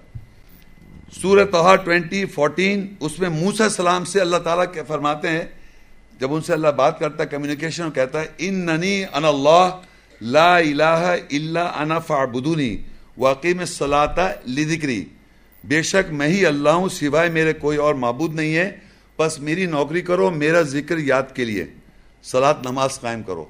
یعنی یہاں پر موسیٰ السلام کو اللہ کہتے ہیں کہ میں اللہ ہوں تمہارا، اور نہیں الہ، کوئی اور الہ نہیں ہے سوائے میرے، اور صلاۃ قائم کرو میرے یاد کے لیے، میری ذکر کے لیے. واقیم الصلاۃ لذکری، نماز جو قائم کی جاتی ہے اللہ کی یاد کے لیے. تو میں نے آپ کو شروع میں بتایا تھا اللہ کی آیتیں جو ہیں، اللہ کی آیتوں کا ڈسکشن، اللہ کی بات جو ہے اللہ کا ذکر ہے. تو صلاۃ نماز قائم کرنی ہے اللہ کی یاد کے لیے. ہم نماز، جب میں نے کہا تھا ہم نماز جب پڑھیں گے اور اس میں قرآن کی آیتیں تلاوت کی جاتی ہیں تو اللہ کی آیتیں ہیں، وہ اللہ کی یاد ہے، وہ اس میں ہمارے لیے گائیڈنس بھی ہے، ہماری طرف سے بھی بات لکھی ہوئی ہے شکرانے کے طور پہ، اور اللہ کے احکامات بھی ہیں. اور نبی رسول صلی اللہ علیہ وسلم، تو اللہ کی یاد کے لیے ہم نماز قائم کر رہے ہیں. تو اب کون سی آیتیں یاد کر رہے ہیں؟ سورہ عنکبوت 29:45 اتلو ما اوحی الیک من الکتاب واقیم الصلاۃ ان الصلاۃ تنہی عن الفحشاء والمنکر ولذکر اللہ اکبر واللہ یعلم ما تصنعون. تلاوت کرو جو کتاب میں سے تیری طرف وحی ہوئی، اور صلاۃ نماز قائم کر، بے شک صلاۃ نماز تمہیں فاحشہ اور بہروپ کے بارے میں روکتی ہے، اور ضرور اللہ کا ذکر بڑا ہے، اور اللہ جانتا ہے جو تم صنعت کرتے ہو، بناتے ہو. دیکھیے یہاں پر اس آیت میں لکھا ہے جو ہمارے پاس نبی صلی اللہ علیہ وسلم سے مخاطب ہے، اللہ کہہ رہا ہے جو وحی کی گئی، قرآن پوری وحی ہے، ہماری طرف جو وحی کی جا رہی ہے کتاب میں سے، اور صلاۃ قائم کر. تو تمام انبیاء کو اللہ نے وحی کر کے صلاۃ بتائی. اب ہم جو ہیں، ہمارے پاس یہ اللہ کی کتاب جو ہے وحی کی شکل میں موجود ہے، صلاۃ قائم کرو جو وحی کی گئی کتاب میں سے. اور صلاۃ جو ہے، بے شک صلاۃ جو ہے وہ روک رہی ہے فاحشہ سے. فاحشہ آپ لوگ سمجھتے ہیں، بد کردار کیریکٹر، زنا، فاحشہ جو ہے، اور منکر، بہروپیے سے، ڈسگائزڈ. یہ بڑا امپورٹنٹ بات ہے. آپ جب اللہ کے سامنے کھڑے ہو رہے ہیں، آیات پڑھ رہے ہیں، قرآن کی آیت، اللہ تو آپ کو ان اینڈ آؤٹ جانتا ہے. تو کوئی بھی ایسا حلیہ نہ بنائے جس سے آپ شرمندہ ہوں. اللہ تو اب جب میں اللہ کے سامنے کھڑا ہو رہا ہوں کانشیسلی کہ میں اللہ کے آگے کھڑو کے آیت تلاوت کروں گا، اس آیت میں ایک میسج ہے. جب میں اللہ کے سامنے کھڑو کے وہ آیت تلاوت کر رہا ہوں جس میں اللہ کا میسج ہی ہے، تو میں بہروپیہ نہیں بنوں، میں اس کو مین کر رہا ہوں، اس پہ میرا بلیف ہے، وہی میرا عمل ہے، وہی میری سوچ ہے. تو اگر میں مین نہیں کر رہا تو میں ایسی بس بہروپیہ بنا ہوا ہوں، دکھاوے کی نماز. تو اللہ کہہ رہا ہے کہ صلاۃ ایکچوئل معنوں میں اللہ کی صلاۃ اگر آپ صحیح معنوں میں پڑھیں گے تو وہ آپ کو بہروپیے سے روکے گی، اور وہ روکے گی فاحشہ سے، یعنی فاحشہ کرنے سے رک جائیں گے آپ، اور بہروپ کرنے سے رک جائیں گے. یہ اس کی وہ ہے. اور اللہ کا ذکر بڑا، اللہ جانتا ہے جو تم صنعت کر رہا ہو، انوینٹ کر رہا ہو. تو یہ سمجھ لیں آپ کہ اللہ کی نماز جو ہے وہ اللہ کی یاد کے لیے ہے. جو موسیٰ السلام سے کہا تھا واقیم الصلاۃ لذکری، اللہ کی یاد کے لیے. اور اللہ کی یاد کیا ہے؟ انا نحن نزلنا الذکر، بے شک ہم نے نازل کیا ذکر، وَإِنَّا لَهُ لَحَافِظُونَ، اور ہم اس کے محافظ ہیں. تو ہر جگہ پر اللہ تعالیٰ کا ذکر جو ہے، آیات جو ہیں، قرآن مجید جو ہے وہ اللہ کا ذکر ہے. اسی کے لیے ہم صلاۃ پڑھ رہے ہیں، اسی کے لیے، اللہ کو یاد کے لیے. اور اللہ کی یاد، اللہ کی آیتیں جو ہم دہراتے ہیں نماز میں، وہ اللہ کی یاد ہے. صرف ہمیں بہروپے نہیں بننا، بہروپے دکھاوے کی نماز نہیں پڑھنی.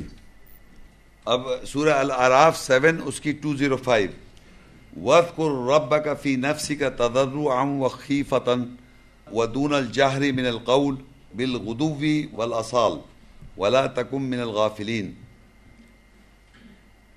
اور یاد کر اپنے رب کو اپنے نفسوں میں عاجزی اور خوف سے، اور قول سے جہر یا بآواز بلند کیے بغیر، صبح اور شام، اور غافلوں میں نہ ہو جا.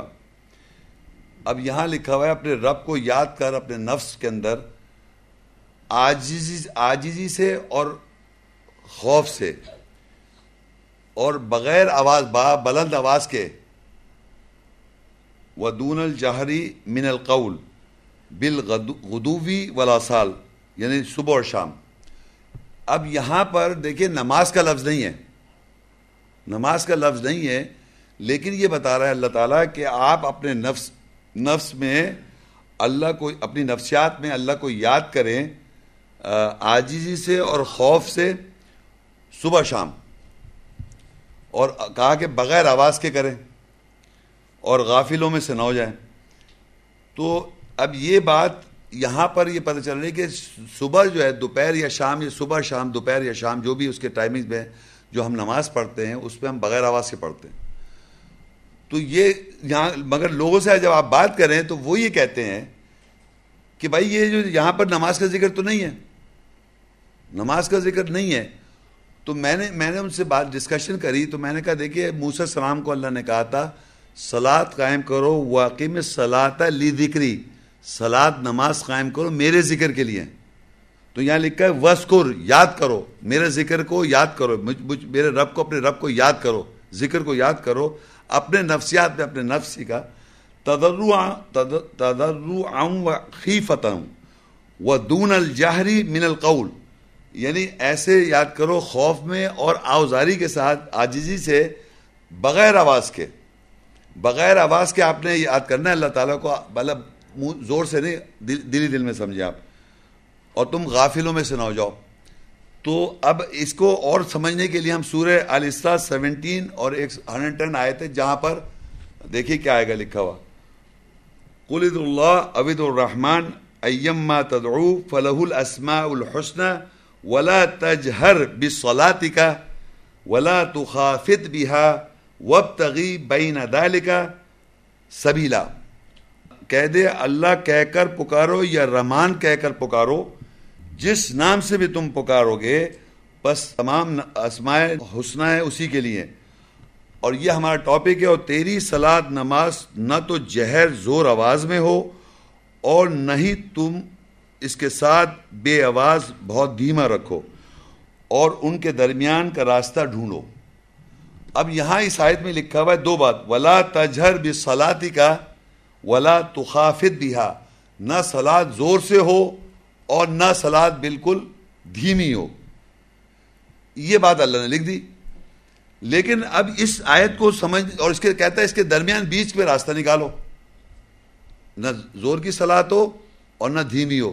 تو عام طور پہ یہ سمجھے گا آدمی، نہ بہت چلا کے پڑھے عام طور پہ سمجھے گا، اور نہ بہت آہستہ پڑھے، درمیانی آواز سے پڑھے، یہ سمجھ میں آئے گا۔ لیکن جو میں نے پیچھے آیت پڑھی تھی وہ اس کی پہچان ہے، اور وہ پریکٹس دنیا میں کہ 5 نمازوں میں 3 جہری ہیں، مغرب، عشاء اور فجر، اور یہ تینوں رات کی نمازیں ہیں۔ اور وہ دیکھیے اوپر لکھا ہوا ہے دن میں صبح اور شام کیا کرو، دلی دل میں پڑھو۔ تو یہ بیچ کا راستہ جو ہے یہ قرآن کی آیت کی بنیاد پہ نکلا ہوا ہے کہ ظہر اور عصر جو ہے وہ دن کی صلاح ہے، اس میں ہم نے دلی دل میں پڑھنا ہے، اور مغرب اور عشاء اور فجر یہ رات کی نمازیں ہیں جو زور سے پڑھی جاتی ہیں۔ اب میرا سوال یہ ہے کہ یہ ایسا کیوں ہو رہا ہے؟ اللہ کو تو پتہ ہے نا، اللہ نے یہ نظام بنایا۔ دیکھیں دنیا میں جب آپ باہر کام کرتے ہیں، جنرلی دنیا کا جو ایک ایوریج طور طریقہ کام کرنے کا ہے، دن میں آپ کام کرنے جاتے ہیں، دفتر جاتے ہیں، اور ظہر اور عصر کی نماز آئی دن میں ہی آئے گی نا، کام کے اندر آئے گی۔ اور اگر آپ زور سے پڑھنے لگے وَقَالُوا لَن يَدْخُلَ الْجَنَّةَ إِلَّا مَنْ كَانَ هُودًا أَوْ نَصَارَىٰ تِلْكَ أَمَانِيُّهُمْ قُلْ هَاتُوا بُرْهَانَكُمْ إِن كُنتُمْ صَادِقِينَ، اور وہ یہ کہتے ہیں کہ تم ہرگز جنت میں داخل نہ ہوگے جب تک تم یہودی اور نصارہ نہ ہو جاؤ۔ تو اللہ کہے یہ ان کی تمنا ہے، کہہ دو ان سے کہ لاؤ اپنا برہان، اگر تم بات میں سچ ہو۔ اگر میں زور سے کہوں اور برابر میں یہودی لوگ ملک، یہودی شہر میں ہوں، اسرائیل میں ہوں، جروسلم میں ہوں، تو کہے گا وہ امام جو ہے بھائی یہ یہاں پر بڑا ہمارے خلاف ورغلا رہا ہے۔ تو اللہ نے کیا کیا، اپنی آواز کو، قرآن کے کلام کو، اللہ کے کلام کو زور اثر میں خاموش کر دیا، تاکہ دفتری معاملہ بزنس ہو رہا ہوتا ہے دن میں، اس کو آپ خاموشی میں نماز پڑھیں، خاموشی میں، تاکہ کوئی جھگڑا فساد نہ ہو۔ لیکن مغرب وہ وقت ہوتا ہے کہ جس وقت تمام دنیا اپنے گھروں کو بھاگ رہی ہوتی ہے، ورلڈ وائڈ بات کر رہا ہوں دنیا میں، اور عشاء میں لوگ کہاں بیٹھے ہوتے ہیں؟ پب میں، ہاں بیکار ٹائم ضائع کر رہے ہیں۔ تو آپ مسجد میں آرام سے زور سے پڑھ کے سنا دیں۔ عشاء میں اور کیا ہوتے ہیں؟ اور غلط جگہ پہ، تو وہ اور آرام سے اللہ کہہ رہے پڑھو۔ فجر میں کوئی اٹھتا ہی نہیں ہے، سب لیٹ گندے کام کرتے ہیں راتوں کو دیر سے اٹھتے ہیں، تو وہ فجر میں اللہ کہہ رہا ہے اپنے بھائیوں مسلمان سب سن لیں، تو فجر میں اللہ پیغام دلوا رہا ہے، نماز میں مغرب اور عشاء یہ تینوں رات کی نمازوں میں زور سے اس لیے پیغام دیا جا رہا ہے، یہ اللہ کہہ رہا ہے جہر کر لو راتوں میں. تو اللہ تعالیٰ نے جو جہری نمازیں ہیں وہ بھی بتا دیا آیت کی بنیاد پر، اور ویسے بھی آگے سورہ البقرہ 2 کی 238 اور 239، حافظوا علی الصلوات والصلاۃ الوسطی وقوموا للہ قانتین. صلوات نمازوں کے اوپر محافظ رہو، اور صلات نماز بہتر ہے واسطے روحانی تعلق اللہ سے کے ساتھ، اور اللہ کے لیے فرمانبردار ہو کر کھڑے ہو. فَإِنْ خِفْتُمْ فَرِجَالًا أَوْ رُكْبَانًا فَإِذَا أَمِنْتُمْ فَاذْكُرُوا اللَّهَ كَمَا عَلَّمَكُمْ مَا لَمْ تَكُونُوا تَعْلَمُونَ. پس اگر تمہیں خوف ہو پس پیدل چلتے ہوئے یا سواری پر، پس جب تم امن میں ہو جاؤ پس اللہ کو یاد صلات میں کرو جیسے تمہیں سکھایا گیا. اچھا یہ بڑی امپورٹنٹ آیت ہے، یہاں پر تھوڑا اختلاف ہے. دیکھیے حافظوا علی الصلوات، نمازوں کے اوپر آپ کیا ہو جائیں؟ محافظ، یعنی حفاظت کریں اپنی نمازوں کی. اور یہ جو ہے نا والصلاۃ الوسطی، اور اس کے جو میں نے کیے ہیں وہ ذرا غور سے سنیے، یہاں پر ترجمہ آپ کے پاس صحیح نہیں لگ رہا. اور یہ صلاۃ نماز جو ہے بہتر ہے واسطہ سمجھتے ہیں؟ واسطہ مینز ذریعہ.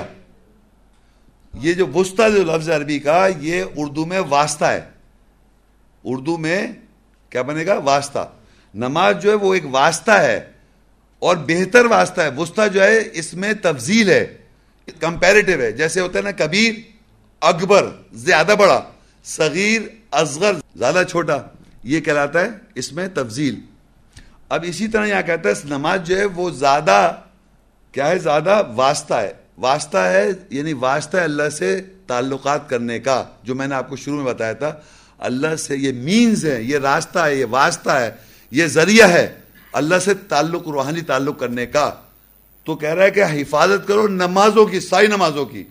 اور نماز جو ہے وہ ایک زیادہ ذریعہ ہے اللہ سے کمیونیکیٹ کرنے کا. وقوموا، اور کھڑے ہو اللہ کے لیے، قانتین، اور اللہ کے لیے کھڑے ہو فرمانبردار ہو کر. انہوں نے کیا کر دیا، کچھ لوگ کہتے ہیں عصر کی نماز ہے بیچ کی، اور کچھ لوگ کہتے ہیں یہ فجر کی نماز ہے. سمجھ رہے ہیں؟ میں کہہ رہا ہوں اللہ کہہ رہا ہے تمام نمازوں کی حفاظت کرو، مطلب محافظ ہو جاؤ. اور نماز کو کیا سمجھو؟ واسطہ، ذریعہ ہے اللہ سے بات چیت کمیونیکیٹ کرنے کا، یہ واسطہ ہے. زیادہ بہتر واسطہ ہے، یوں سمجھے. وسطی کے معنی ہے یہ اس میں تفضیل ہے، زیادہ بہتر واسطہ ہے. یعنی اور بھی طریقے ہیں، اللہ کو قرآن پڑھ رہے ہیں، تدبر کر رہے ہیں، وہ بھی ایک طریقہ. لیکن جب آپ اللہ کے کھڑو کے آیات کو یاد کر کے اس آیت کو، جو آپ اس آیت کو سمجھے ہوئے ہیں، اس کی تلاوت کر رہے ہیں، سمجھ کے اس کو بلیو کر رہے ہیں، عمل کر رہے ہیں، تو آپ کا اللہ سے قرب ہو رہا ہے، تعلق ہے. تو یہ اللہ کے واسطہ ہے. آگے، اور اگر تم خوف میں ہو تو تم چلتے پیدل اور سواری پر، اور جب امن میں آ جاؤ اللہ کو یاد کرو جیسے تمہیں اللہ نے سکھا دیا. اللہ نے کیسے سکھا دیا؟ قیام، رکوع، سجود، جو آپ کو طریقہ کار ہے، جو آپ کو پتہ ہے، قیام، رکوع، سجود تو پورا نماز ویسے سکھا دیا اللہ تعالیٰ. لیکن اگر آپ خوف میں ہیں، کہیں ایسی جگہ پر ہیں، کیپٹیو ہیں، کہیں پریشان ہیں کہ قبضہ کیا ہوا کسی نے آپ کو، یا آپ ایسی جگہیں ٹریول کر رہے ہیں یعنی چلتے میں، یعنی پیدل چلتے میں بھی، اس طرح کی سچویشن میں جو آپ صرف پیدل چل رہے ہیں، یعنی ایسی کنڈیشن میں قیدی ہیں، یہ کہاں پر ہے کہ آپ صرف چل رہے ہیں، سیدھے ادھر ادھر نہیں کر سکتے، تو آپ نماز چلتے ہوئے بھی قائم کر سکتے ہیں، اور رکبان سواری پہ بھی قائم کر سکتے ہیں. جبکہ معلوم ہے آپ کو کہ ٹریولنگ جو ہے، اب میں گاڑی میں بیٹھا ہوا جا رہا ہوں فرض کریے، اور ٹائم آ جاتا ہے، اور اگر میں سمجھتا ہوں کہ مجھے پرابلم آئے گی، مغرب کا نماز کا ٹائم ہے اور میں اس وقت پڑھ لوں، تو میں گاڑی میں بیٹھے بیٹھے پڑھ سکتا ہوں. یہ ایکسیپشنل کنڈیشن میں، جب تمہیں خوف ہو.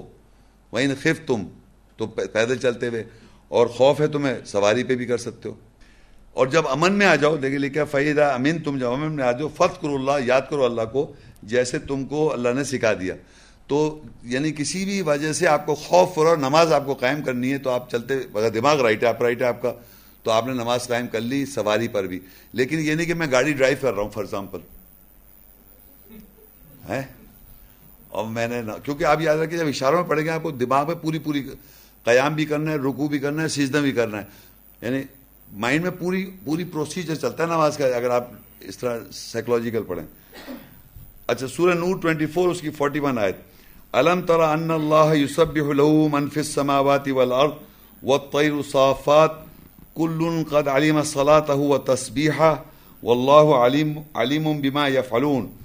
کیا تو نہیں دیکھتا جو کوئی آسمانوں اور زمین میں ہے اور پرندے صفوں میں ہیں اللہ ہی کی تسبیح کرتے ہیں. تحقیق ہر کوئی اپنی صلاح نماز اور اپنی تسبیح کو جانتا ہے اور اللہ جاننے والا ہے جو وہ کرتے ہیں. اب یہاں اللہ تعالیٰ نے یہ بتایا کہ اللہ تعالیٰ کیا تو نہیں دیکھتا کہ جو کچھ آسمانوں میں اور زمین میں ہے سب اللہ کی تسبیح کر رہے ہیں. پرندے صف بنا کے وہ بھی تسبیح کر رہے ہیں. اور یہ جو ہے نا یہ بات امپورٹنٹ ہے. کلن ہر کوئی قد علما ضرور بغیر شبے کے جانتے ہیں صلاۃ ہے وہ اپنی صلاۃ. ہر کوئی جانتا ہے اپنی صلاۃ وہ تسبیح اس کی تسبیح. واللہ علیم بما یفعلون اور اللہ جانتا ہے جو وہ فیل کرتے ہیں. اب اندازہ کریں آپ میں سچ بتا رہا ہوں آپ کو اور جو لوگ انٹرنیٹ سے واقف ہیں کہنے لگے محمد شیخ صاحب یہ جو ہے یہاں کل قد علم صلاۃ و تسبیح اللہ تعالیٰ نے بتایا سب کو جانتا ہے صلاۃ کی طریقہ. تو ایک درخت کو دیکھا وہ ایسا ہے درخت کہنے درخت کی جو وہ ہے نا جو مین وہ ہے وہ رکوع کی پوزیشن میں ہے. ایسا درخت ہے کوئی کہنے دیکھیں رکوع کر رہا ہے. کوئی ایسا درخت پتھر ایسا بنا ہوا ہے جو سجدے کی پوزیشن کہنے دیکھیے پتھر سجدہ کر رہا ہے. تمام جانوروں کو پتھروں کو سب بتا رہے ہیں کہ نماز کا طریقہ وہ جانتے ہیں. اور مجھ سے پوچھے نماز کا طریقہ قرآن میں نہیں ہے.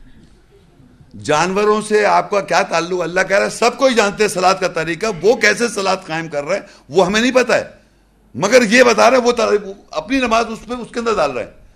یعنی پتھر اگر ہے اور اگر درخت ہے اس کی صلاۃ وہ جانتا ہے. ہماری صلاۃ ہے. ہم اپنی صلاۃ جانوروں میں دکھا رہے ہیں کبوتروں میں دکھا رہے ہیں پنجرے میں دکھا رہے ہیں درختوں میں دکھا رہے ہیں جو ٹی وی پہ دکھا رہے ہیں یوٹیوب پہ لگا رکھی سب کہ دیکھیے نماز پتھر بھی نماز پڑھ رہا ہے. استغفر اللہ.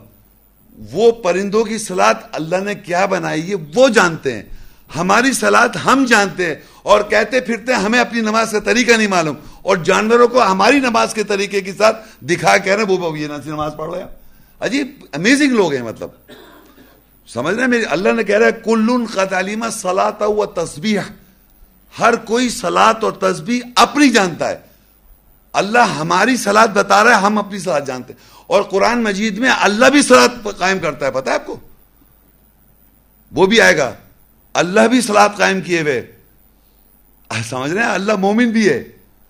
اللہ مددگار بھی چاہتا ہے. انصار اللہ بن جاؤ اللہ کی مدد کرو. یہ اللہ تعالیٰ نے ہم سے کہا ہوا ہے مگر ہم وہ سمجھ ہی رہے. اللہ کی صلاح الگ ہے ہماری صلاح الگ ہے. جانوروں کی صلاح الگ ہے پرندوں کی صلاح الگ ہے. سمجھ رہے ہیں آپ. تو ہر ایک کی اپنی اپنی صلاح. اللہ یہ نہیں کہہ رہا سب ایک ہی صلاح ہے. کوئی کہہ دیا کل قد علم صلاۃ ہوتا ہر کوئی اپنی صلاح جانتا ہے. صلاۃ و تسبیح وہ اس کی تسبیح جانتا ہے جو وہ ہے. سب اپنی صلاح جانتے ہیں. ہمیں یہ فکر اللہ ہم سے نہیں سوال کرے گا کہ تمہیں کبوتر کی اور شیر کی اور مچھلی کی صلاح پتہ تھی نہیں پتہ تھی کہ وہ رکوع کیسے کر رہی تھی سجدہ کیسے. اس کو لکھا ہے کہ وہ رکوع سجدہ کرے گی. کسی جانور کو لکھا ہوا ہے نہیں لکھا ہوا نا. اللہ کہہ جانتا ہے. ہم کو بتانے کی ہم اپنی صلاح جاننے کی کوشش کریں. ہمیں اپنی جگہ پوچھتے پھر رہے نماز کا طریقہ نہیں ہے نماز کا طریقہ نہیں ہے. اپنی نماز ڈھونڈو بھائی. سورہ البقرہ 2:45-46 اس میں اب ہم دیکھیں ہم نماز کے طریقہ بھی میں نے بتا دیا اوقات بھی بتا دیے جلدی نماز بھی بتا دی خاموش نماز بھی بتا دی. اور ہر کوئی اللہ کا صلاۃ کا طریقہ جانتا ہے اور تسبیح جانتا ہے اپنی اپنی. صحیح ہے. اب جو نمازیں میں آپ کو بتاؤں آیتیں جو کہ دو قسم کے لوگ ہیں. ایک ایمان والے نماز قائم کر رہے ہیں ایک منافق لوگ نماز قائم کر رہے ہیں. دونوں کا ذکر البقرہ 2:45-46. یہ ان لوگوں کا بیہیویئر جو جنون لوگ ہیں ان کے طریقے نماز پڑھنے کا طریقہ کیسا ہونا چاہیے. وَاسْتَعِينُوا بِالصَّبْرِ وَالصَّلَاةِ وَإِنَّهَا لَكَبِيرَةٌ إِلَّا عَلَى الْخَاشِعِينَ الَّذِينَ يَظُنُّونَ أَنَّهُمْ مُلَاقُو رَبِّهِمْ وَأَنَّهُمْ إِلَيْهِ رَاجِعُونَ. اور صبر اور صلاۃ نماز سے تعاون چاہو اور بے شک وہ بڑی بات ہے سوائے خشوع عاجزی کرنے والوں کے اوپر. الَّذِينَ يَظُنُّونَ أَنَّهُمْ مُلَاقُو رَبِّهِمْ وَأَنَّهُمْ إِلَيْهِ رَاجِعُونَ. اور وہ لوگ اپنے رب سے ملاقات کا گمان رکھتے ہیں اور بے شک وہ اسی کی طرف رجوع کرنے والے ہیں. اور سورہ المعارج 70:23 آیت الذین هم علی صلاتهم دائمون، اور وہ لوگ جو اپنی صلاۃ نماز پر دائم یعنی تسلسل میں رہتے ہیں۔ اب اللہ تعالیٰ نے بتایا صلاۃ جو ہے جب آپ قائم کریں تو ایسے کرنی ہے جیسے یہاں لکھا ہوا ہے، صبر سے اور تعاون کر کے صلاۃ قائم کریں۔ بے شک وہ بڑی بات ہے، تعاون کے اندر مدد بھی ہوتی ہے، مدد بھی چاہیں تعاون چاہیں، بے شک وہ بڑی بات ہے، سوائے خشوع عاجزی کرنے والوں کے لیے۔ جو نماز میں خشوع کریں گے، عاجزی سے نماز قائم کریں گے، اور کیسے عاجزی آئے گی؟ وہ یظنون انہم ملاقو ربہم، وہ لوگ اپنے رب سے ملاقات کی گمان کرتے ہیں، اور وہ اسی کی طرف بے شک وہ اس طرف رجوع کیے جائیں گے، لوٹیں گے۔ اب آپ اندازے کریے، باڈی لینگویج دیکھیں آپ، یوں کیا آپ نے ہے اللہ کی طرف قبلہ کیا، کعبے کی طرف، اور آپ نے سٹارٹ ایسے ہی کرتے ہیں نا۔ اگر میں آپ کے سامنے اس طرح کھڑا ہوں آپ کیا سمجھیں گے؟ ہینڈز اپ، ہینڈز اپ، یہ کیا ہے؟ ہینڈز اپ، یعنی میں نے اللہ کے سامنے ہینڈز اپ کر لیے، اسٹارٹ۔ سمجھنے بات کو؟ یہ باڈی لینگویج میں نے آپ سے کہا تھا، باڈی لینگویج اور نماز کا آپ دیکھیے، جیسے ہی کسی نے مجھے بندوق دکھائی میں نے ایسے کرنا ہے، تو میں اللہ کے سامنے کیسے کروں گا اپنے آپ کو؟ اسٹارٹ، ایسے، سرنڈر۔ یہ جو باڈی لینگویج میں پوری دنیا کا انسان اس کو سمجھتا ہے سرنڈر، کہ یہ آدمی ہاتھ اٹھا رہا ہے، بالکل سرنڈر ہے۔ دیکھیں میں نے تو یوں آپ نے اسٹارٹ لینا ہے اللہ کے سامنے۔ وہ کہہ رہا ہے ملاقات، وہ گمان کرتے ہیں کہ وہ اللہ سے ملاقات کریں، یعنی جب آپ کھڑے ہو رہے ہیں اللہ کے سامنے، آپ کو پتا ہے کہ اللہ مجھے دیکھ رہا ہے اور اللہ تعالیٰ مجھے دیکھ رہا ہے، میں دیکھ رہا ہے میں کیسے کھڑا ہو رہا ہوں۔ تو اب میں نے یہ ان سے اسٹارٹ کیا، کسی نے ایسے اسٹارٹ کیا، اب دیکھیں آپ، میں نے ایسے کیا، اس نے ایسے کیا، اس کے بعد اس نے یہاں ہاتھ باندھے، ایک نے یہاں باندھے ہیں اور ایک نے یہاں باندھے، یہی دو تین جگہ، اور کوئی پیچھے تو نہیں باندھ رہا۔ اب میں دیکھیں میری ٹانگیں دیکھیں آپ، یہ سیدھے میرے کعبے کو فیس نظر آ رہی ٹانگیں، یہ دیکھیں، یہ میں کھڑا ہوں اور ایک ایسے کھڑے میں صاحب، بتائیں کیا لگ رہا ہے آپ کو؟ یہ اللہ کے ساتھ عاجزی سے کھڑے میں آپ، اور جب یہ پاؤں میرا ملا ادھر کسی سے، میں نے اس طرف کیا تو اسے اور بڑھا لیا۔ یہ میں بالکل پریکٹیکل بتا رہا ہوں، مساجد میں نے خود کیا ہے، میں نے ایسے کھڑا ہوا جا کے تو اس نے میرے کو لا کے پاؤں ملایا ایسے، تو جب میں نے ہٹایا تو اس نے اور ادھر کر لیا، میں نے جتنا ادھر گیا اس میں اور ہو گیا۔ تو یہ آپ کو اللہ کے سامنے عاجزی نظر آ رہی ہے؟ میں آپ کو سچ بتا رہا ہوں، اللہ کے سامنے جب آپ کھڑے ہوں، اور آپ کو اگر نہیں پتا تو اپنے باس کے سامنے کیسے کھڑے ہوتے ہو؟ ایسے کھڑے ہوتے ہو تم کیا؟ اللہ کے سامنے کھڑے ہونے کا طریقہ پوچھ رہے ہیں مجھ سے، کیا اپنے باس کے سامنے کھڑے ہونے کا طریقہ نہیں معلوم؟ سیٹ سے کھڑے ہو جائیں گے آپ، یا تو ہاتھ پیچھے کر لیں گے یا ایسے کر لیں گے، اور ٹانگیں یوں نہیں کر سکتا آدمی، بلیو کریں آپ۔ ہر آدمی کو پتا ہے باڈی لینگویج ایک ہی لینگویج ہے، انسان کا جسم خود بولتا ہے کہ میں اللہ کے سامنے کھڑا ہوا ہوں اکڑ کے، یا میں آوزاری سے کھڑا ہوا ہوں۔ ہاتھ باندھنے کے طریقے میں بھی آوزاری ہے یا اس میں اکڑ ہے کیا؟ تو یہ باڈی لینگویج ہے، سمجھے؟ کھڑے ہونے کا طریقہ بتا رہا ہے اللہ تعالیٰ، ایسے کھڑے ہو۔ تو اللہ کہہ رہا ہے یہ گمان کر رہے ہیں کہ اللہ ہمیں دیکھ رہا ہے، یعنی یہ لکھا الذین یظنون انہم ملاقو ربہم، ملاقو مطلب ملاقات ہو رہی ہے رب کے سامنے۔ اللہ کلام میں پڑھوں گا تو میں اللہ کے سامنے ایسے کھڑا ہوں۔ وہ کہہ رہا ہے کہ بے روپیے سے نماز نہ پڑھیں آپ، دھوکہ دے۔ بے روپیہ کیا ہوتا ہے؟ دکھاوے کی، بے روپیہ بنا نماز پڑھ رہا ہوں میں، اصل میں آپ کو بننا ہے جنون اللہ کے سامنے کیسے کھڑے ہوں گے آپ۔ تو وہ باڈی لینگویج آپ کی خود بتا رہی کہ میں اللہ کے سامنے اکڑ کے کھڑا ہوں، بالکل، اور پھر یوں بھی ہو جاتے ہیں، ایک تھک گئی ٹانگ یوں ہو رہے ہیں، جھولا جھول رہے ہیں، تراویح پڑھ رہے ہیں، نماز پڑھ رہے ہیں، پتہ نہیں کیا مذاق کھیل سمجھ رہے ہیں۔ میں آپ کو سچ بتا رہا ہوں، اگر آپ سمجھ جائیں کہ اللہ مجھے دیکھ رہے ہیں، آپ اپنے باس کے سامنے ایسے کھڑو کے دکھائیں، بالکل ایسے جیسے پتہ نہیں کیوں کھڑا ہوں۔ تو بالکل دونوں ٹانگیں بیلنس ہونی چاہیے، سیدھی کعبے کی طرف ہونی چاہیے، اور آپ کا باڈی سٹرکچر اسٹریٹ ہونا چاہیے، اور آپ یا تو نیچے دیکھیں، اگر وہاں مسجد حرام ہے تو کعبے کو دیکھیں، اور اس کے علاوہ ادھر ادھر نہیں دیکھ سکتے یہ کیا ہو رہا ہے۔ یہ سب ادھر ادھر آنکھیں نیچے، اسٹریٹ، سیدھے نیچے اور سیدھے، اور اللہ کو بالکل آپ نے سب کو ڈیلیوٹ کر دیا، کوئی نظر نہیں آ رہا، کیونکہ آپ اللہ کے سامنے کھڑے ہوئے ہیں اور اللہ تعالیٰ کی آیت تلاوت کر رہے ہیں، اور اللہ سے کیا کر رہے ہیں آپ؟ نہیں کیا تھا لفظ؟ واسطہ، اللہ کے واسطے کھڑے ہوئے ہیں آپ، یہ کمیونیکیشن اسٹیبلش کر رہے ہیں۔ تو یہ اللہ کہہ رہا ہے یہ خاشین کے لیے بڑی، ویسے تو بڑی بات ہے تعاون کرنا اور صبر کرنا، سوائے خاشین کے لوگ جو آوزاری کرتے ہیں، خاشین لوگ جو ہیں وہ لوگ یہ گمان کرتے ہیں کہ ہم اللہ سے بول رہے ہیں، اللہ کے سامنے کھڑے ہیں، اللہ کی بات سن رہے ہیں، تو وہ باڈی لینگویج بھی ایسی ہونی چاہیے. تو آپ نے یہ سٹارٹ کیا دیکھیے ایسے، پھر آپ نے ہاتھ باندھا، اب رکوع کرنی ہے. آپ نے رکوع کیا کس چیز کو آئیڈینٹیفائی کرتا ہے؟ آپ کی باڈی لینگویج میں ہو کہ میں اللہ کے لیے گردن کٹا رہا ہوں اپنی. آپ جب رکوع کریں تو آپ کا پیٹ ایسے اسٹریٹ ٹانگیں ہوں گی اور پیٹ بالکل سیدھا ہوگی، گردن یوں ہوگی، یوں دیکھ نیچے رہوں گے لیکن یہ گردن یوں نہیں ہوگی، یوں ہوگی. صحیح ہے. اب سجدہ ہے، سجدہ یا ٹانگیں ملا رہے تھے نا آپ، اب سجدے میں گئے، یہ لیجیے، یہ سجدہ ہو رہا ہے، دوسرے مار رہے ہیں، منہ پہ لگ رہی ہے کونی.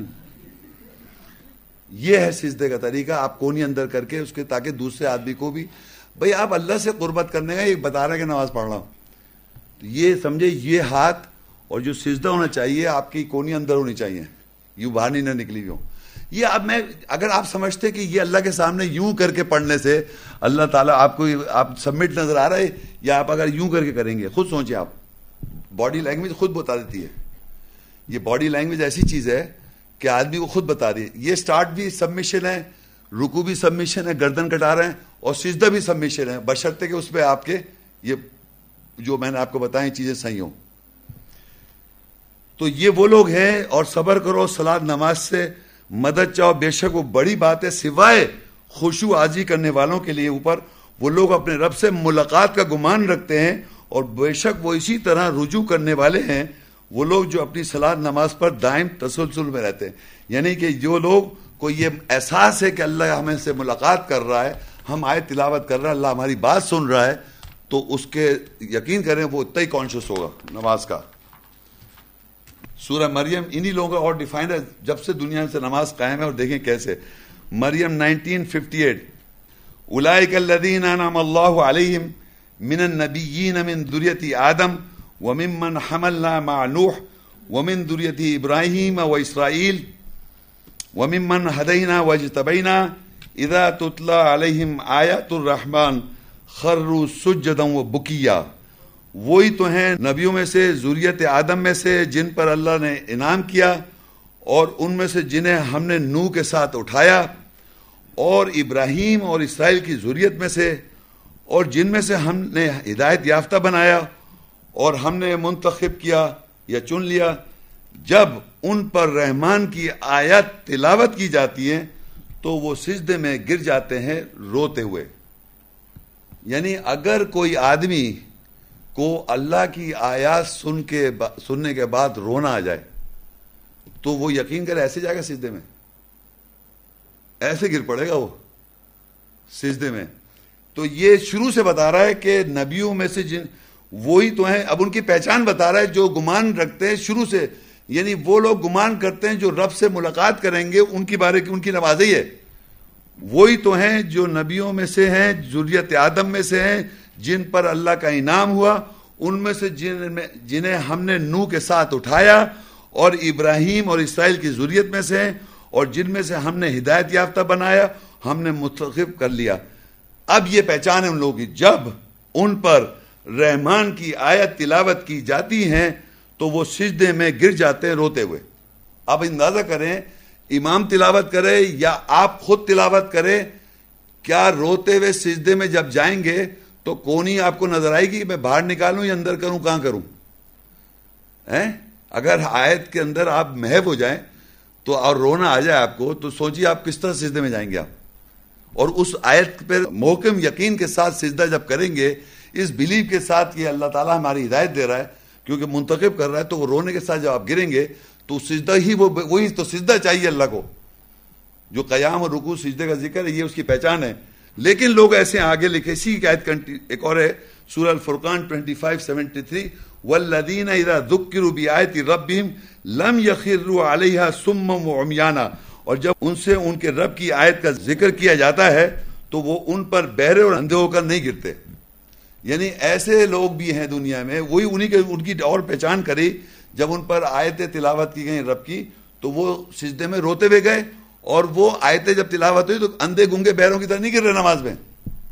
اگر آپ اندھے گونگے بہروں کی طرح سجدے کر رہے ہیں تو آپ کو رونا کس بات کا آئے گا؟ آپ بتائیں نا مجھے، اللہ سے کمیونیکیشن کیا ہے، رابطہ کدھر ہے، واسطہ کدھر ہے، تو کیوں آئے گا رونا؟ کس بات کا رونا آئے گا؟ آئے گا ہی نہیں. اندھے گونگے بہروں کی طرح گر رہے ہیں. تو جب بھی آیت تلاوت کی جائے اس کی روح سمجھ رہے ہیں، اس کی انڈرسٹینڈنگ آ رہی تو آپ کو فیلنگ آئے گی، ورنہ نہیں آئے گی. اور پھر اللہ سورہ مریم 59 میں 58 اور 59 میں بتاتا ہے فَخَلَفَ مِن بَعْدِهِمْ خَلْفٌ أَضَاعُوا الصَّلَاةَ وَاتَّبَعُوا الشَّهَوَاتِ فَسَوْفَ يَلْقَوْنَ غَيًّا. پھر ان کے بعد ایسے خلیفہ جانشین آئے جنہوں نے صلاۃ نماز کو ضائع کیا اور خواہشات کی پیروی کی، پس عنقریب وہ غلط میں ڈالے جائیں گے. جو آیتیں تلاوت رحمان کی کری گئیں وہ تو روتے ہوئے سجدے میں جا پڑے، جن کو اللہ تعالیٰ نے چن لیا، انعام کیا اور سب ہوا. مگر ایسے بھی آئے، اللہ کہہ رہا ہے بعد میں خلیفہ خلفن، جنہوں نے صلاۃ کو ضائع کر دیا. ضائع کیا کیا؟ اپنی خواہشات جو تھیں وہ ان کو ڈومینیٹ کر رہی تھی، ان کی خواہشات کی پیروی کی، اور القریب وہ غلط میں ڈالے جائیں گے. تو اب دیکھیے، اگر آپ جس طرح دیکھیے، آپ کو کرنا کیا ہے کہ آپ کو آیات کے معنی پتہ ہونے چاہیے، پھر آیات کی انڈرسٹینڈنگ پتہ ہونا چاہیے، اس کی روح کیا ہے، اس روح پہ آپ کا بلیف ہونا چاہیے، اور اس بلیف کے بعد آپ کا عمل ہونا چاہیے. اس عمل کو آپ محسوس کر رہے ہیں کہ میں پہلے اندھا تھا، میں غلطی پہ تھا، اور اب میں نے صحیح کر لیا، یہ اللہ نے مجھ پہ رحم کیا، تو آپ رو گئے، تو سجدے میں گئے آپ. کہ پہلے میں اگر یہ اللہ نہ مجھ پہ واضح کرتا تو میں تو زندگی بھر غلط کرتا رہتا. اس احساس کے ملنے پر کہ اللہ نے مجھ پہ رحم کیا اور مجھ پہ یہ آیت واضح ہو گئی، اس کو احساس کر کے تو رونا آئے گا آپ کو. اور کس بات کا رونا آئے گا؟ کہ بھئی یہ کھیل تماشا تھوڑی ہے، قرآن، نماز، روزہ، زکوٰۃ، یہ سب یہ آپ زندگی میں اس لیے کر رہے ہیں کہ آخرت میں ہم آگ میں نہ جلیں ہمیشہ کے لیے. اس سے بچاؤ کے لیے تو ساری محنت ہو رہی ہے. تو آپ اس لیے رو رہے ہیں کہ یہ اللہ کی آیت جو مجھے معلوم نہیں تھی، میری زندگی گزر گئی ایسے ہی سجدے کرتے ہوئے بغیر سوچے سمجھے. آیت سے میرا کوئی تعلق نہیں ہے، کوئی قربت نہیں ہے، نہ قرآن سے نہ روح ہے اس کے. تو جو آیتیں کھل جائیں، جو واضح ہو جائیں، ان آیت کو یاد رکھیں، اور پھر اس کو سوچیں کہ میں پہلے اندھا تھا، مجھے معلوم نہیں تھی یہ آیت، آج مجھ کو معلوم ہے، اور یہ میرا ایمان ہے، اور اس کے آگے میں سجدہ کر رہا ہوں اللہ کے آگے. تو روتے ہوئے سجدے میں آپ کو پتہ چلے گا کہ اللہ کی مجھ پہ رحمت ہوئی تو میں سجدہ کر رہا ہوں روتے ہوئے. تو یہ آپ کو پتہ چلنا چاہیے نا کیا ہوا، کہ شاید امید ہے کہ میں امتحان میں پاس ہو جاؤں گا. سورہ نساء 4 اس کی 142 143 آیت، ان المنافقین یخادعون اللہ وهو خادعهم واذا قاموا الى الصلاة قاموا كسالى یراؤن الناس ولا یذکرون اللہ الا قلیلا. بے شک منافقین اللہ کو دھوکہ دیتے ہیں اور وہ ان کو دھوکہ دیتا ہے، اور جب صلاۃ نماز کی طرف کھڑے ہوتے ہیں کاہلی سے کھڑے ہوتے ہیں لوگوں کو دکھانے کے لیے، اور وہ اللہ کو تھوڑا ہی یاد کرتے ہیں. مذبذبین بین ذلک لا الہ ہؤلاء ولا الہ ہؤلاء ومن یضلل اللہ فلن تجد له سبیلا. وہ اس کے درمیان متذبذب ہیں، نہ اس طرف کے ہیں اور نہ اس طرف کے ہیں، اور جس کو اللہ گمراہ کر دے پس تو اس کے لیے ہرگز کوئی راہ نہ پائے گا. اب اللہ تعالیٰ یہ منافقوں کی نماز بتا رہا ہے، اور یہ دیکھیے یہ منافقوں کی نماز جو ہے وہ سمجھ رہے ہیں کہ اللہ کو دھوکہ دے رہے ہیں. بیسیکلی اللہ تو جانتا ہے میں نماز پڑھ رہا ہوں 5 وقت کی، اور یہاں ماتھے پہ نشان بھی ہے. آپ نمازیں پڑھ رہے ہیں اور اللہ کہہ رہا ہے وہ دھوکہ دے رہے ہیں اللہ تعالیٰ کو، یہ سمجھ رہے ہیں کہ اللہ خوش ہو رہا ہے کہ نماز پڑھ رہا ہوں میں 5 ٹائم کی. وہ الگ بات ہے کہ میں غلط کام کرتا ہوں، وہ ایک الگ بات ہے، وہ الگ چیز ہے، یہ الگ چیز ہے. نماز مجھ پہ فرض کر دی گئی، مجھے نماز پڑھنی ہے. غلط کام کر رہا ہوں وہ الگ چیز ہے، مجھے نہیں کرنا چاہیے لیکن کر رہا ہوں. عربی میں قرآن پڑھ رہا ہوں، نہیں سمجھ کے پڑھ رہا، مجھے پڑھنا چاہیے، مجھے معلوم ہے نہیں پڑھ رہا. نماز عربی میں بغیر سمجھ کے پڑھ رہا ہوں، پڑھنا چاہیے نہیں پڑھ رہا، یہ میں جانتا ہوں، لیکن وہ الگ چیز ہے. نماز تو پڑھ رہا ہوں. تو اللہ کہہ رہے تم دھوکہ دے رہے ہو اللہ تعالیٰ کو، بلکہ اللہ تمہیں دھوکہ دے رہا ہے، اس دھوکے میں تم خود ہو. وَإِذَا قَامُوا إِلَى الصَّلَاةِ، اور جب وہ نماز میں کھڑے ہوتے ہیں، قاموا کسالى، وہ کاہلی سے کھڑے ہوتے ہیں. یراؤن الناس، لوگوں کو دکھانے کے لیے کہ لوگ ہمیں نمازی سمجھیں. وَلَا يَذْكُرُونَ اللَّهَ إِلَّا قَلِيلًا، اور اللہ کو تو یاد وہ کم ہی کرتے ہیں، کیونکہ اللہ کہہ رہا تھا موسیٰ علیہ السلام کو کہا تھا اقیم الصلاۃ لذکری، صلاۃ قائم کرو میری یاد کے لیے. تو میری یاد قرآن کی آیتوں کی انڈرسٹینڈنگ ہوگی، اس کی اسپرٹ ہوگی، اس کی ایسنس ہوگی، سمجھ جو ہے وہ اللہ کی یاد ہے. منافق تو جانتے ہی نہیں اللہ کی آیتوں میں کیا لکھا ہوا ہے، وہ جاننا نہیں چاہتے. وہ اللہ کہہ رہے وہ تو لوگوں کو دکھانے نماز پڑھیں کہ دوسرے لوگ مجھے نمازی سمجھ لیں. اللہ کے لیے نمازی ہو نہیں یہ صاحب، لوگوں کو دکھانی نمازیں پڑھی جا رہی ہیں. تو ایسے کس کو دھوکہ؟ اللہ کو دھوکہ دے رہے ہیں. اللہ تو دھوکہ آپ کو دے رہا ہے. ایمان والے تو جانتے ہیں کہ آپ کو کچھ پتہ ہی نہیں ہے، ہمیں فکر ہی نہیں، آپ ہمیں نمازی سمجھے نہ سمجھیں. دوسری لکھا ہے کہ درمیان نماز کے دوران جو ہے متذبذب، اس کے معنی نہ اس طرف کے نہ اس طرف کے، نہ پوری طرح ایمان میں ہے نہ پوری طرح کفر میں، بیچ میں ڈول رہے، بیچ میں ادھر ادھر، اور دوران نماز میں ہو رہا ہے کام. کیوں؟ آپ ریلیکس ہو گئے تو آپ کے ذہن میں خیالات آ جائیں گے فوراً. آپ یقین کریں جب بھی آپ سکون کا ایک سانس لیں گے فوراً خیالات آ جائیں گے. تو نماز میں آپ باقاعدہ ایک سکون میں آ جاتے، اس بغیر وہ نہیں سنتے وہ کیا کہہ رہے امام. آپ سکون میں آئے اور خیالات آ گئے، اور خیالات میں چلنے شروع ہو گئے، اور خوب خیالات آ رہے ہیں کیونکہ ابھی توجہ ہی نہیں نماز میں. تو میں یہ بتانا چاہ رہا ہوں توجہ نماز میں اگر نہیں ہوگی تو یہ خیالات آئیں گے ہی آئیں گے. مگر آپ یقین کریں، میں کہہ رہا ہوں اس کے بھی تو ابھی آگے سیکنڈ سٹیپ ہے، معنی سمجھتے ہوئے اس کی پھر روح ہے، پھر اس کے بعد عمل ہے، یہ آگے سارے سٹیپ ہیں. ابھی تو ترجمہ خالی عربی دیکھا جا رہا ہے، پھر اس کے معنی سمجھے جائیں گے، پھر معنی کے بعد اس کی روح سمجھی جائے گی، پھر روح کے بعد اس پہ بیلیف ہونا چاہیے، پھر اس پہ عمل، پھر نماز کھڑے ہوں گے تو روتے ہوئے جائیں گے آپ. ابھی تو یوں ہی کھڑے ہوئے، ابھی تو سمجھو عربی نظر آئی وہ بھی نہیں نظر آ رہی، تو آپ کے ذہن میں خیالات ہی خیالات ہے، اور وہ کہہ رہے وہ ادھر کے نہ ادھر کے ہوتے ہیں، اور اللہ کہہ رہا وہ تو گمراہ ہے اور ان کے راستہ بھی نہیں. تو میں آپ کو سمجھانا چاہ رہا ہوں کہ یہ ایک ریالٹی ہے کہ اگر آپ اس طرح جس طرح نماز کا حق ہے سمجھنے کا اور تعلق کرنے کا، تو یہ سب ایسی بس منافقت کی نمازیں ہیں. تو مطلب خالی یہ فرض آپ پہ کوئی زبردستی ڈال دی گئی، یہ ایک بہت گہرا تعلق ہے نبی اور رسول اور تمام بھی اللہ نے ذریت آدم اور نبیوں پہ انعام کیا سب. وہ جب نماز تلاوت سنتے تھے رحمان کی آیتیں تو وہ سجدے میں روتے ہوئے جاتے تھے. یہ ڈیولپ کرنا ہے اپنے کیریکٹر، تب آپ کو پتہ چلے گا. سورہ المعون 107-456 فویل للمصلین الذین هم عن صلاتهم ساہون الذین هم یراؤون. سورہ المدثر 74-42-43 ما سلککم فی السقر قالوا لم نکن من المصلین.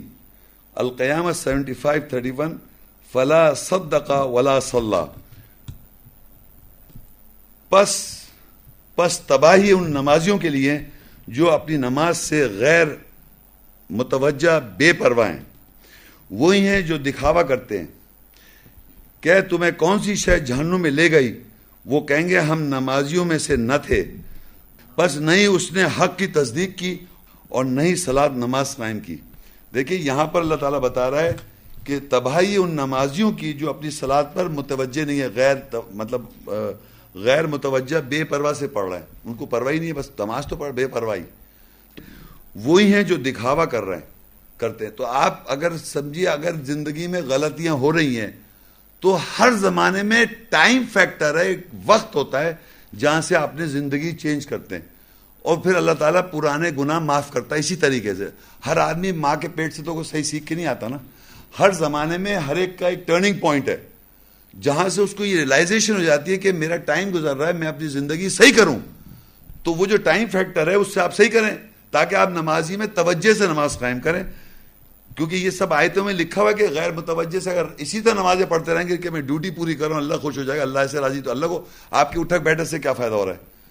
آپ کو فائدہ ہونا چاہیے، آپ کا کمیونیکیشن ہونا چاہیے، آپ کا رابطہ ہونا چاہیے، آپ کا ایک تعلق اللہ کے ساتھ قربت میں ہونا چاہیے تاکہ آپ کو فائدہ پہنچے. آپ کی صلاۃ تھوڑی، اللہ نے صلاۃ ایک ذریعہ ہے، ایک مینز ہے جس سے آپ کو فائدہ پہنچے گا. یہ ہے بیسیکلی. اور آگے لے کے تمہیں کون سی شے جہنم میں لے گئی؟ وہ کہیں گے ہم نمازیوں میں سے نہ تھے. جیسے حق ہوتا ہے نمازیوں کا ویسے نہ تھے. بس نہیں اس نے حق کی تصدیق کی اور نہیں صلاۃ نماز کی. یعنی تصدیق کرنا بھی بڑا امپورٹنٹ بات ہے. اگر کوئی آدمی، میں یا کوئی اور شخص، کوئی بھی آدمی جب اللہ کی آیت کا درس دے یا قرآن کا درس دے یا اسلام کی کوئی بات کر رہا ہے، اس کی تصدیق کرنا ضروری ہے. یہ دیکھیں لکھا ہوا ہے فلا صدق ولا صلی، نہ اس آدمی نے تصدیق کری اور نہ ہی صلاۃ قائم کی. تصدیق کا مطلب ہوتا ہے اگر کوئی بات بول رہا ہے تو اس کو پوچھا بھائی کہاں سے بتایا آپ نے, کہاں, کون سی سورت نمبر ہے, کون سی آیت ہے, کون سی حدیث ہے, کہاں سے بتا رہا ہے آپ یہ بات, لائیے تصدیق لکھا ہوا دکھائیے. تصدیق کریں اور صلاۃ بھی قائم کریں. یہ دونوں چیزیں آپ کو کرنی ہوتی ہے لائف میں. بغیر تصدیق کے کبھی بھی زندگی نہ گزاریں. اب جناب سورہ الفرقان 25-74 آیت, اس میں یہ دعائیں ہیں, دونوں دعائیں ہیں, صرف دعائیں ہیں اس کو بتانے کے لیے کہ یہ دعا میں دیکھیے کیا لکھا ہے. والذین یقولون ربنا هب لنا من ازواجنا وذریاتنا قرۃ اعین وجعلنا للمتقین اماما. اور وہ لوگ جو کہتے ہیں اے ہمارے رب ہماری ازواج ہماری ذریت میں سے ہمارے لیے آنکھوں کی ٹھنڈک عطا کر اور ہمیں متقیوں کے لیے امام بنا دے. اس آیت میں یہ ہے کہ لوگ یہ کہہ رہے ہیں, ایمان والے لوگ ہیں جو اللہ اور رسول کو اور آیتوں پر بلیف اور عمل کر رہے ہیں, وہ یہ کہتے ہیں ربنا ہب لنا, اے رب ہمارے ہم کو گرانٹ کر دے یا ہم کو ہماری ازواج کو اور ہماری ذریات کو کیا بنا دے, آنکھوں کی ٹھنڈک بنا دے. آنکھوں کی ٹھنڈک بن جائے کون, ہماری بیویاں, بیویوں کے لیے شوہر اور ان کے بچے آنکھوں کی ٹھنڈک بن جائیں. اور وجعلنا للمتقین اماما, اور ہم متقی لوگوں کے لیے کیا بن جائیں. او ہو آپ یقین کریں پوری زندگی مقتدی ہے وہ آدمی. ایک چیز یاد رکھیں کہ یہ آیت جب آپ پڑھ رہے ہیں تو مین کریں. آپ مین کرنے کا مطلب یہ جو کہہ رہے ہیں وجعلنا للمتقین اماما, ہمیں متقی لوگوں کا امام بنا دے.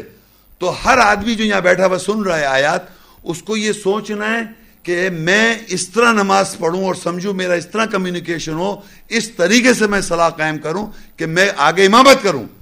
پوری زندگی مقتدی جو ہے وہ کچھ نہیں کر رہا سوائے خاموشی سے کھڑا ہوا ہے, صرف سبحان رب العظیم, سبحان رب الاعلیٰ, اتحیات اور درود پڑھ کے السلام علیکم.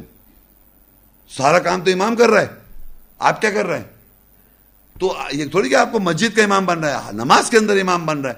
اور اکیلے پڑھیں, اگر مسجد میں نہیں جا سکتے تو اکیلے پڑھیں گے تو ایک آیت یاد کریں گے, اس کی روح سمجھ میں آ جائے, پھر دوسری آیت یاد کریں گے, پھر اس کی روح سمجھ میں آ گئی. پھر اسی طرح عورتوں میں امامت کریں. عورتوں میں امامت, یہ نہیں کہ صرف مردوں کی بات ہو رہی ہے, عورتیں بھی عورتوں میں امامت کر سکتی ہیں, ان کو بھی امام بننا ہے, مگر مردوں کی نہیں ساتھ نہیں کر سکتی وہ. تو میرا بتانے کا مقصد یہ کہ جب آپ اکیلے نماز پڑھتے ہیں تو آپ امامت کرتے ہیں. آج آپ نے ایک آیت یاد کری, 2 آیتیں یاد کری, اس کو آپ نے دہرایا, پھر آپ نے تھوڑے دن کے بعد پھر کوئی اور آیت یاد کری. تو کیونکہ آپ نے ایک آیت سے دوسری آیت اور دوسری سے تیسری, اور زندگی پر اگر اس طرح کرتے رہیں تو ایک وقت آتا ہے, ہو سکتا ہے کہ پورا قرآن حفظ ہو جائے, اس کی روح سمجھ میں آ جائے. پورا تو بہت بڑی بات ہے, تھوڑا بہت جتنا. تو میں آپ کو سمجھانا چاہ رہا ہوں یہ جو چیز ہے نا, آگے بڑھیں آگے بڑھیں آگے بڑھیں. یہ میں بات کروں جو چھوٹے لوگ ہیں, ان بڑے جو زندگی میں اسٹرگل کر رہے ہیں آگے, ان کا کام ہے کہ اس طرح سمجھنا, آگے بڑھنا. ایک وقت آئے گا کہ آپ کو آگے آیتیں یاد آتی جائیں گے, سمجھ. یہ اس کا پروسیجر ہے نماز کا, کمیونیکیشن جو اللہ کے ساتھ ہو رہا ہے. تو اور پھر امامت کرے. اور پھر یہ ابراہیم علیہ السلام کی دعا ہے, سورہ 14 ابراہیم, اس کی 14 اور 40 اور 41. ربی جعلنی مقیم الصلاۃ ومن ذریتی ربنا وتقبل دعا ربنا اغفر لی ولوالدی وللمؤمنین یوم یقوم الحساب.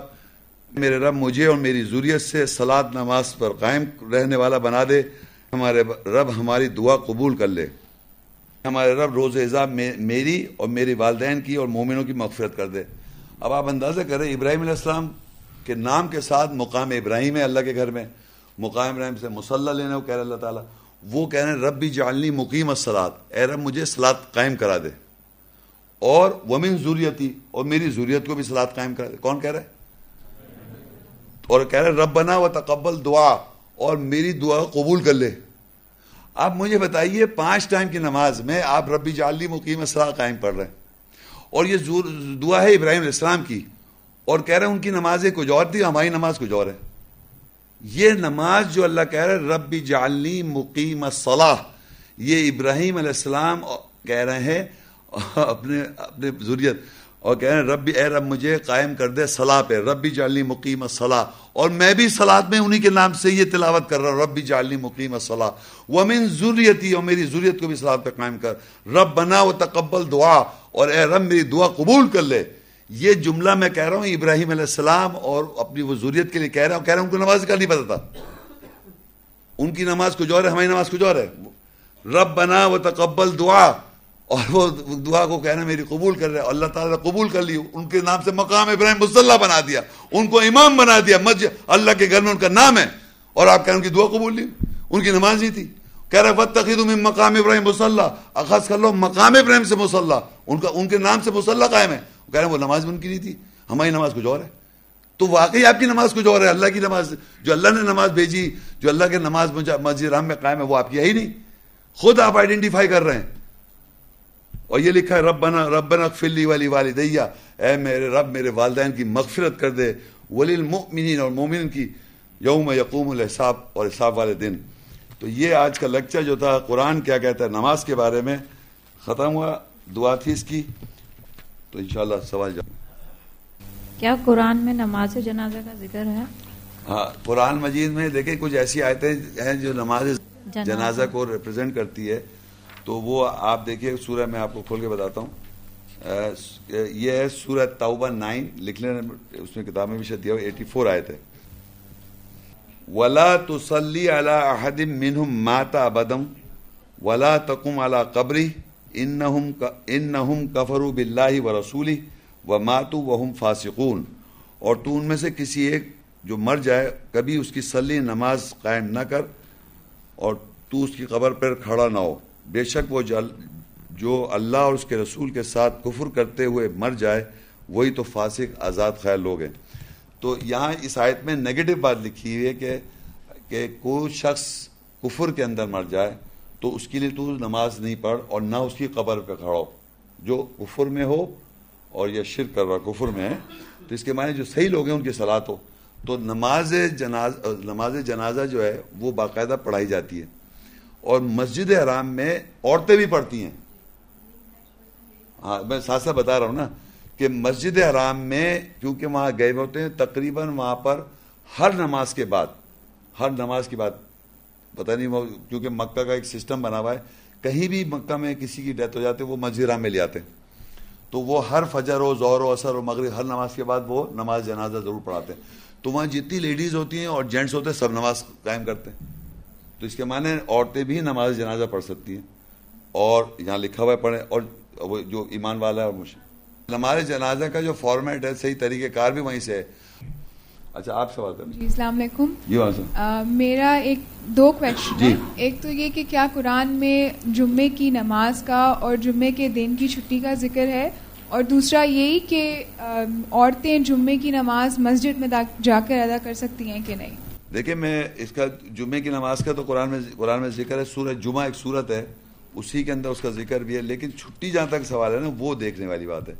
سورہ جمعہ سورت ہے 62 اس کی 9 اور 10 آیت ہے۔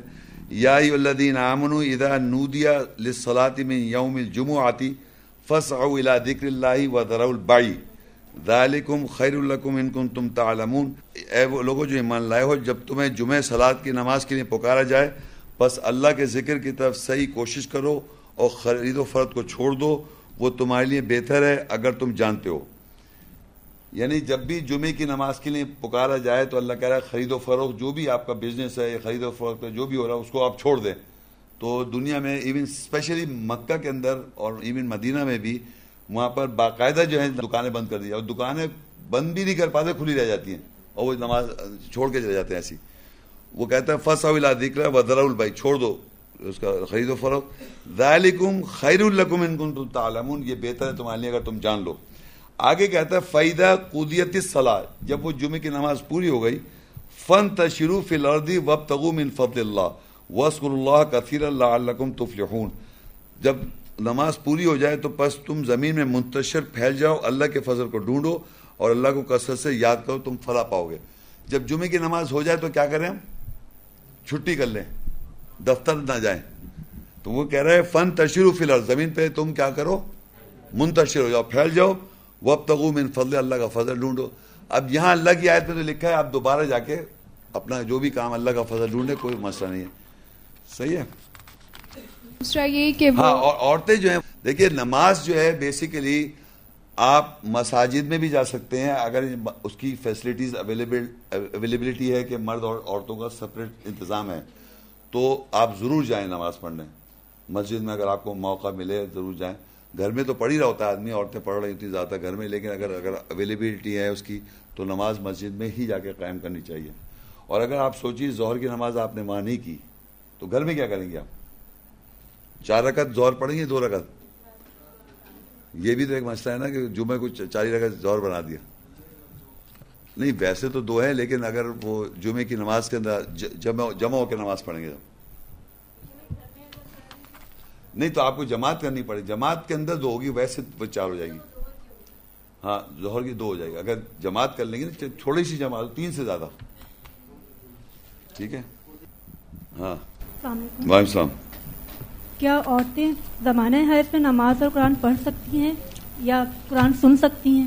دیکھیے زمانہ حیض کی جو ہم نے آیت بتائی تھی اس میں جنابت کی کیفیت میں عورتوں کی ہوتی ہے. قرآن مجید میں لکھا ہوا ہے, ہاں سنیں, البقرہ 2 کی 222 ہے, وَيَسْأَلُونَكَ عَنِ الْمَحِيصِ قُلْ هُوَ أَذًى فَاعْتَزِلُوا النِّسَاءَ فِي الْمَحِيصِ وَلَا تَقْرَبُوهُنَّ حَتَّى يَطْهُرْنَ فَإِذَا تَطَهَّرْنَ فَأْتُوهُنَّ مِنْ حَيْثُ أَمَرَكُمُ اللَّهُ إِنَّ اللَّهَ يُحِبُّ التَّوَّابِينَ وَيُحِبُّ الْمُتَطَهِّرِينَ.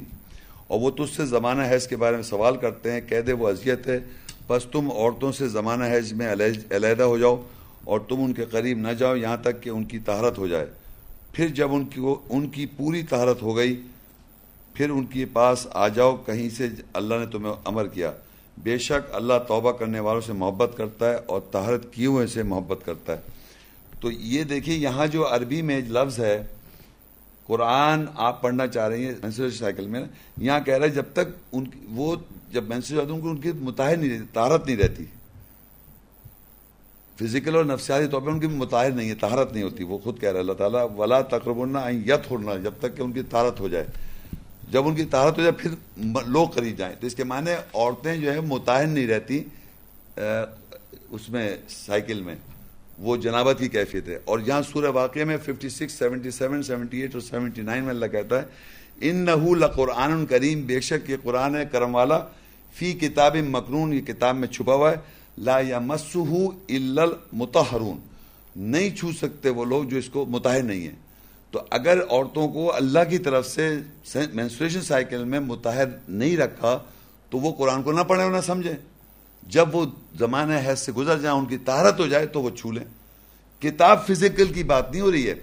دیکھیں انہ لقرآن کریم, بے شک یہ پڑھائی جو ہے وہ کتاب میں چھپی ہوئی ہے, قرآن ریڈنگ ہے.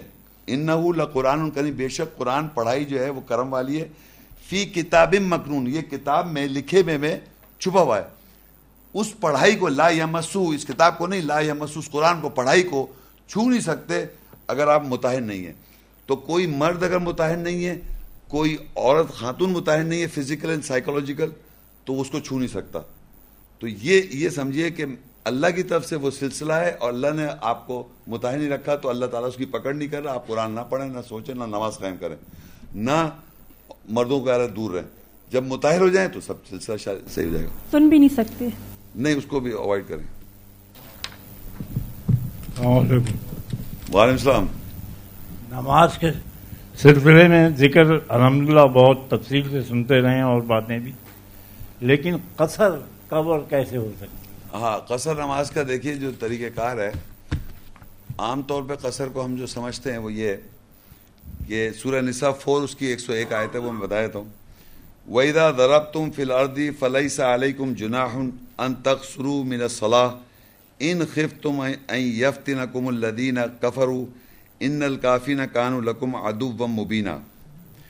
جب تم زمین پہ ضرب لگاتے ہو بس تمہارے اوپر کوئی گناہ نہیں ہے, تم نماز سے قصر کر لو اگر تمہیں خوف ہے کہ کافر لوگ تمہیں فتنے میں ڈال دیں گے. بلا شبہ کافر جو ہیں تمہارے لیے کھلے دشمن ہیں. اچھا دیکھیے یہاں پر عربی میں عام طور پہ اس کو سفر سے ریلیٹ کر دیا ہے. سفر سے عربی میں جو ہم نے آیت پڑھی تھی, اے ایمان والو جب تم صلات کے لیے کرو. وَإِن كُنتُم مَرْضَىٰ أَوْ عَلَىٰ سَفَرٍ, اگر تم مریض ہو یا سفر. تو سفر عربی میں ایک لفظ ہے سفر, اور اس کے معنی سفر ہے, لیکن ضرب کے معنی سفر نہیں ہے. یہاں لکھا وَإِذَا ضَرَبْتُمْ فِي الْأَرْضِ, تب تم زمین پہ ضرب لگاتے ہو. تو اسی ضرب کو قرآن مجید میں ضرب کے بیسک معنی مارنے کے ہوتے ہیں. ضربہ یضرب, اس نے مارا, وہ مارتا, یہ مارا, اس نے مارا. تو بیسک تو اس کے معنی زمین پہ ضرب لگانا ہے. لیکن قرآن مجید میں ضرب کے اور بھی معنی, اس کا ایک معنی میں آپ کو بتا رہا ہوں. سورہ البقرہ 2 کی 273 آیت ہے, لِلْفُقَرَاءِ الَّذِينَ أُحْصِرُوا فِي سَبِيلِ اللَّهِ لَا يَسْتَطِيعُونَ ضَرْبًا فِي الْأَرْضِ. فقیر لوگ اللہ کی نظر میں وہ ہیں جو گھر گئے اللہ کی راہ میں اور وہ استطاعت نہیں رکھتے زمین پہ ضرب لگانے کی.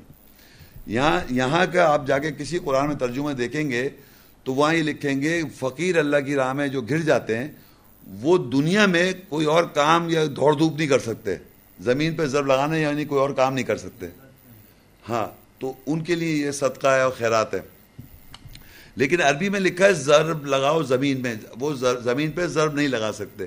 تو اس کے معنی جو لوگ کام کر رہے ہیں وہ زمین پہ ضرب لگا رہے ہیں, ادھر سے ادھر جا رہے ہیں, ادھر سے ادھر جا رہے ہیں. اور جب آپ دیکھیں بزنس کر رہے ہیں, نوکری کر رہے ہیں, جو بھی کام ہوتا ہے, ایک دفتر میں جاتا ہے, دفتر سے نکلتا ہے, پھر وہاں سے ادھر جا رہا ہے, ادھر جا رہا ہے, ادھر جا رہا ہے, یہ جو موومنٹس ہیں ساری, یہ زمین پہ ضرب لگانا ہو گیا.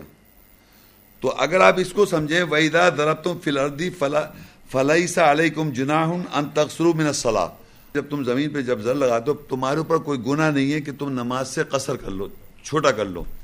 اور جب تمہیں یہ خوف ہو کہ تمہیں کافر لوگ فتنے میں ڈال دیں, کیپٹیویٹ کر دیں, تو ہمارے معاشرے میں جتنے لوگ باہر رہ رہے ہیں دنیا میں, ایسے علاقوں میں رہ رہے ہیں جہاں پر عیسائی ہیں یا نان مسلمز ہیں, اور آپ دفتروں میں کام کر رہے ہیں, آ رہے ہیں, جا رہے ہیں, اور آپ کو پتہ ہے کہ مجھے وہاں پر نماز کے ٹائم پہ اجازت نہیں ملے گی نماز پڑھنے کی, فتنے میں ڈال دیں, تو آپ قصر کر لیں. اب قصر کرنے کا طریقہ یہ رہا ہے کہ آپ فجر کی نماز تو آپ نے قائم کر لی صبح, وہاں تو آپ کو ڈسٹربنس نہیں ہو رہی.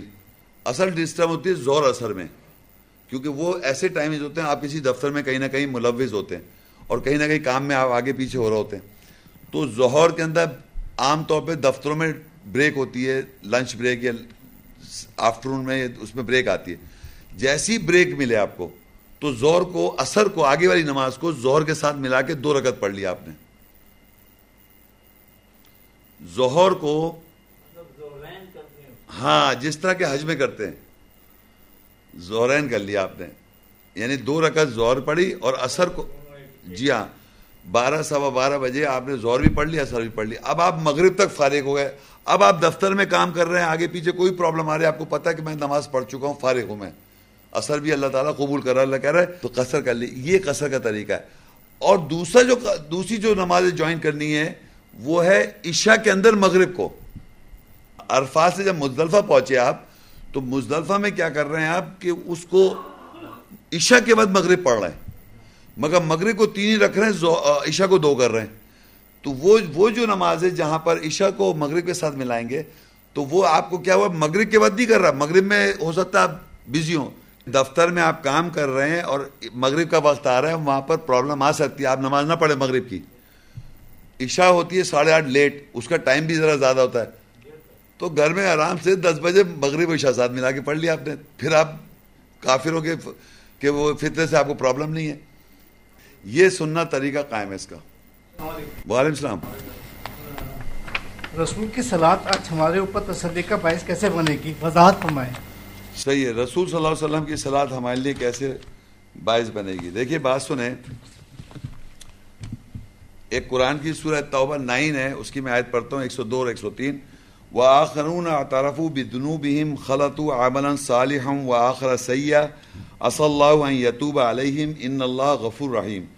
خذ من اموالهم صدقة تطهرهم وتزكيهم بها وصل عليهم ان صلاتك سكن لهم والله سمیع علیم.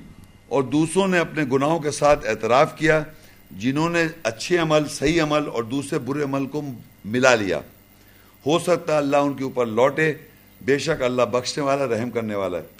ان کے مالوں سے صدقہ خیرات لے لو تاکہ اس کے ساتھ ان کا تزکیہ کرو اور ان کی طہارت کر تو ان کے اوپر نماز صلاح قائم کر، بے شک تیری نماز جو ہے ان کے لیے سکون کا باعث ہے اور اللہ سننے والا جاننے والا ہے۔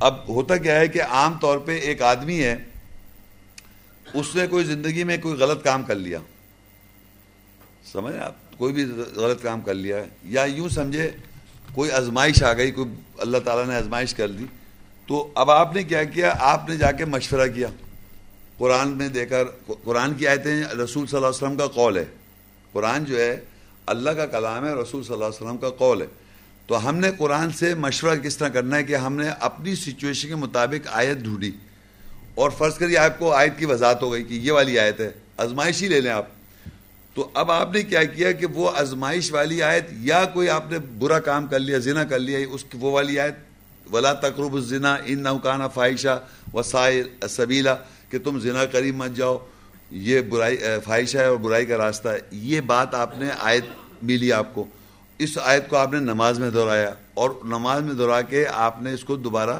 نہیں کیا، تو وہ آپ کے لیے سکون کا باعث بن جائے گی، کیونکہ وہ قول رسول صلی اللہ علیہ وسلم کی صلاح ہو جائے گی۔ اسی طرح آپ کو آزمائش کر دی، اللہ نے آزمائش کر دیا، کسی بھوک سے، پیاس سے، نفسیات کے نقصان سے آزماتا ہے، وَلَنَبْلُوَنَّكُمْ بِشَيْءٍ مِّنَ الْخَوْفِ، اللہ تعالیٰ کہتا ہے ہم ضرور آزمائیں گے خوف سے، بھوک سے، وَنَقْصٍ مِّنَ الْأَمْوَالِ وَالْأَنفُسِ، نفسیات کے نقصان سے، وَبَشِّرِ الصَّابِرِينَ، اور صبر کرنے والوں کو بشارت دے۔ اب یہ اللہ تعالیٰ آزمائش کر رہا ہے آپ کی، اور آپ یہ سمجھ رہے ہیں کہ میرے ساتھ کوئی غلط کام کسی نے کر دیا، کوئی جادو کر دیا، یہ کر دیا، آپ غلط سوچ رہے ہیں، لیکن آپ نے یہاں کے پڑھا یہ تو اللہ نے میری آزمائش کی، میرے نفسیات کا نقصان کیا ہوا ہے، میرا نقصان زندگی میں اللہ نے کر دیا، تو اس کو یہ سمجھنا اللہ کی طرف سے، بجائے یہ سمجھنا کسی نے میرے پہ یہ کر دیا، میرے ساتھ کوئی پتہ نہیں کیا مسئلہ کی کامیابی نہیں ہو رہی ہے بس، تو اللہ آپ کہہ رہے ہیں نفسیات کا نقصان، وَبَشِّرِ الصَّابِرِينَ، صبر کرنے والوں کو بشارت دے۔ الَّذِينَ اِذَا أَصَابَتْهُم مصیبت، جب ان کے پاس پہنچتی مصیبت، وہ کہتے ہیں قَالُوا إِنَّا لِلَّهِ وَإِنَّا إِلَيْهِ راجعون، بے شک ہم اللہ کے، اللہ کی طرف لوٹ جائیں گے۔ جب یہ بات آپ کو پتہ چل گئی کہ میں غلط سوچ رکھ رہا تھا، کہ میں نے کوئی اور کنڈیشن سمجھ لی کہ میرے پاس اس لیے ایسا ہو رہا ہے کیونکہ میں غلط بات سمجھ رہا تھا کہ میرے ساتھ زندگی میں زیادتیاں یوں ہو رہی کیونکہ فلانے نے ایسا کر دیا، فلانے نے ایسا کر دیا، لیکن جب آپ نے دیکھا یہ اللہ میرے ساتھ آزمائش کر رہا ہے تو آپ اس پہ ایمان لائے، تو یہ رسول صلی اللہ علیہ وسلم کا قول ہو رہا ہے، اللہ کا کلام ہو رہا ہے، جب آپ اس پہ لا رہے ہیں ایمان تو آپ کہہ رہے ہیں میں اللہ کی طرف لوٹ جاؤں، مجھے صبر کرنا ہے، کیونکہ اللہ کہہ رہا ہے صبر کرنے والوں کو بشارت دے۔ یہاں کہتا ہے اولئک علیہم صلوات، یہ وہ لوگ ہیں جن پہ اللہ نمازیں بھیج رہا ہے،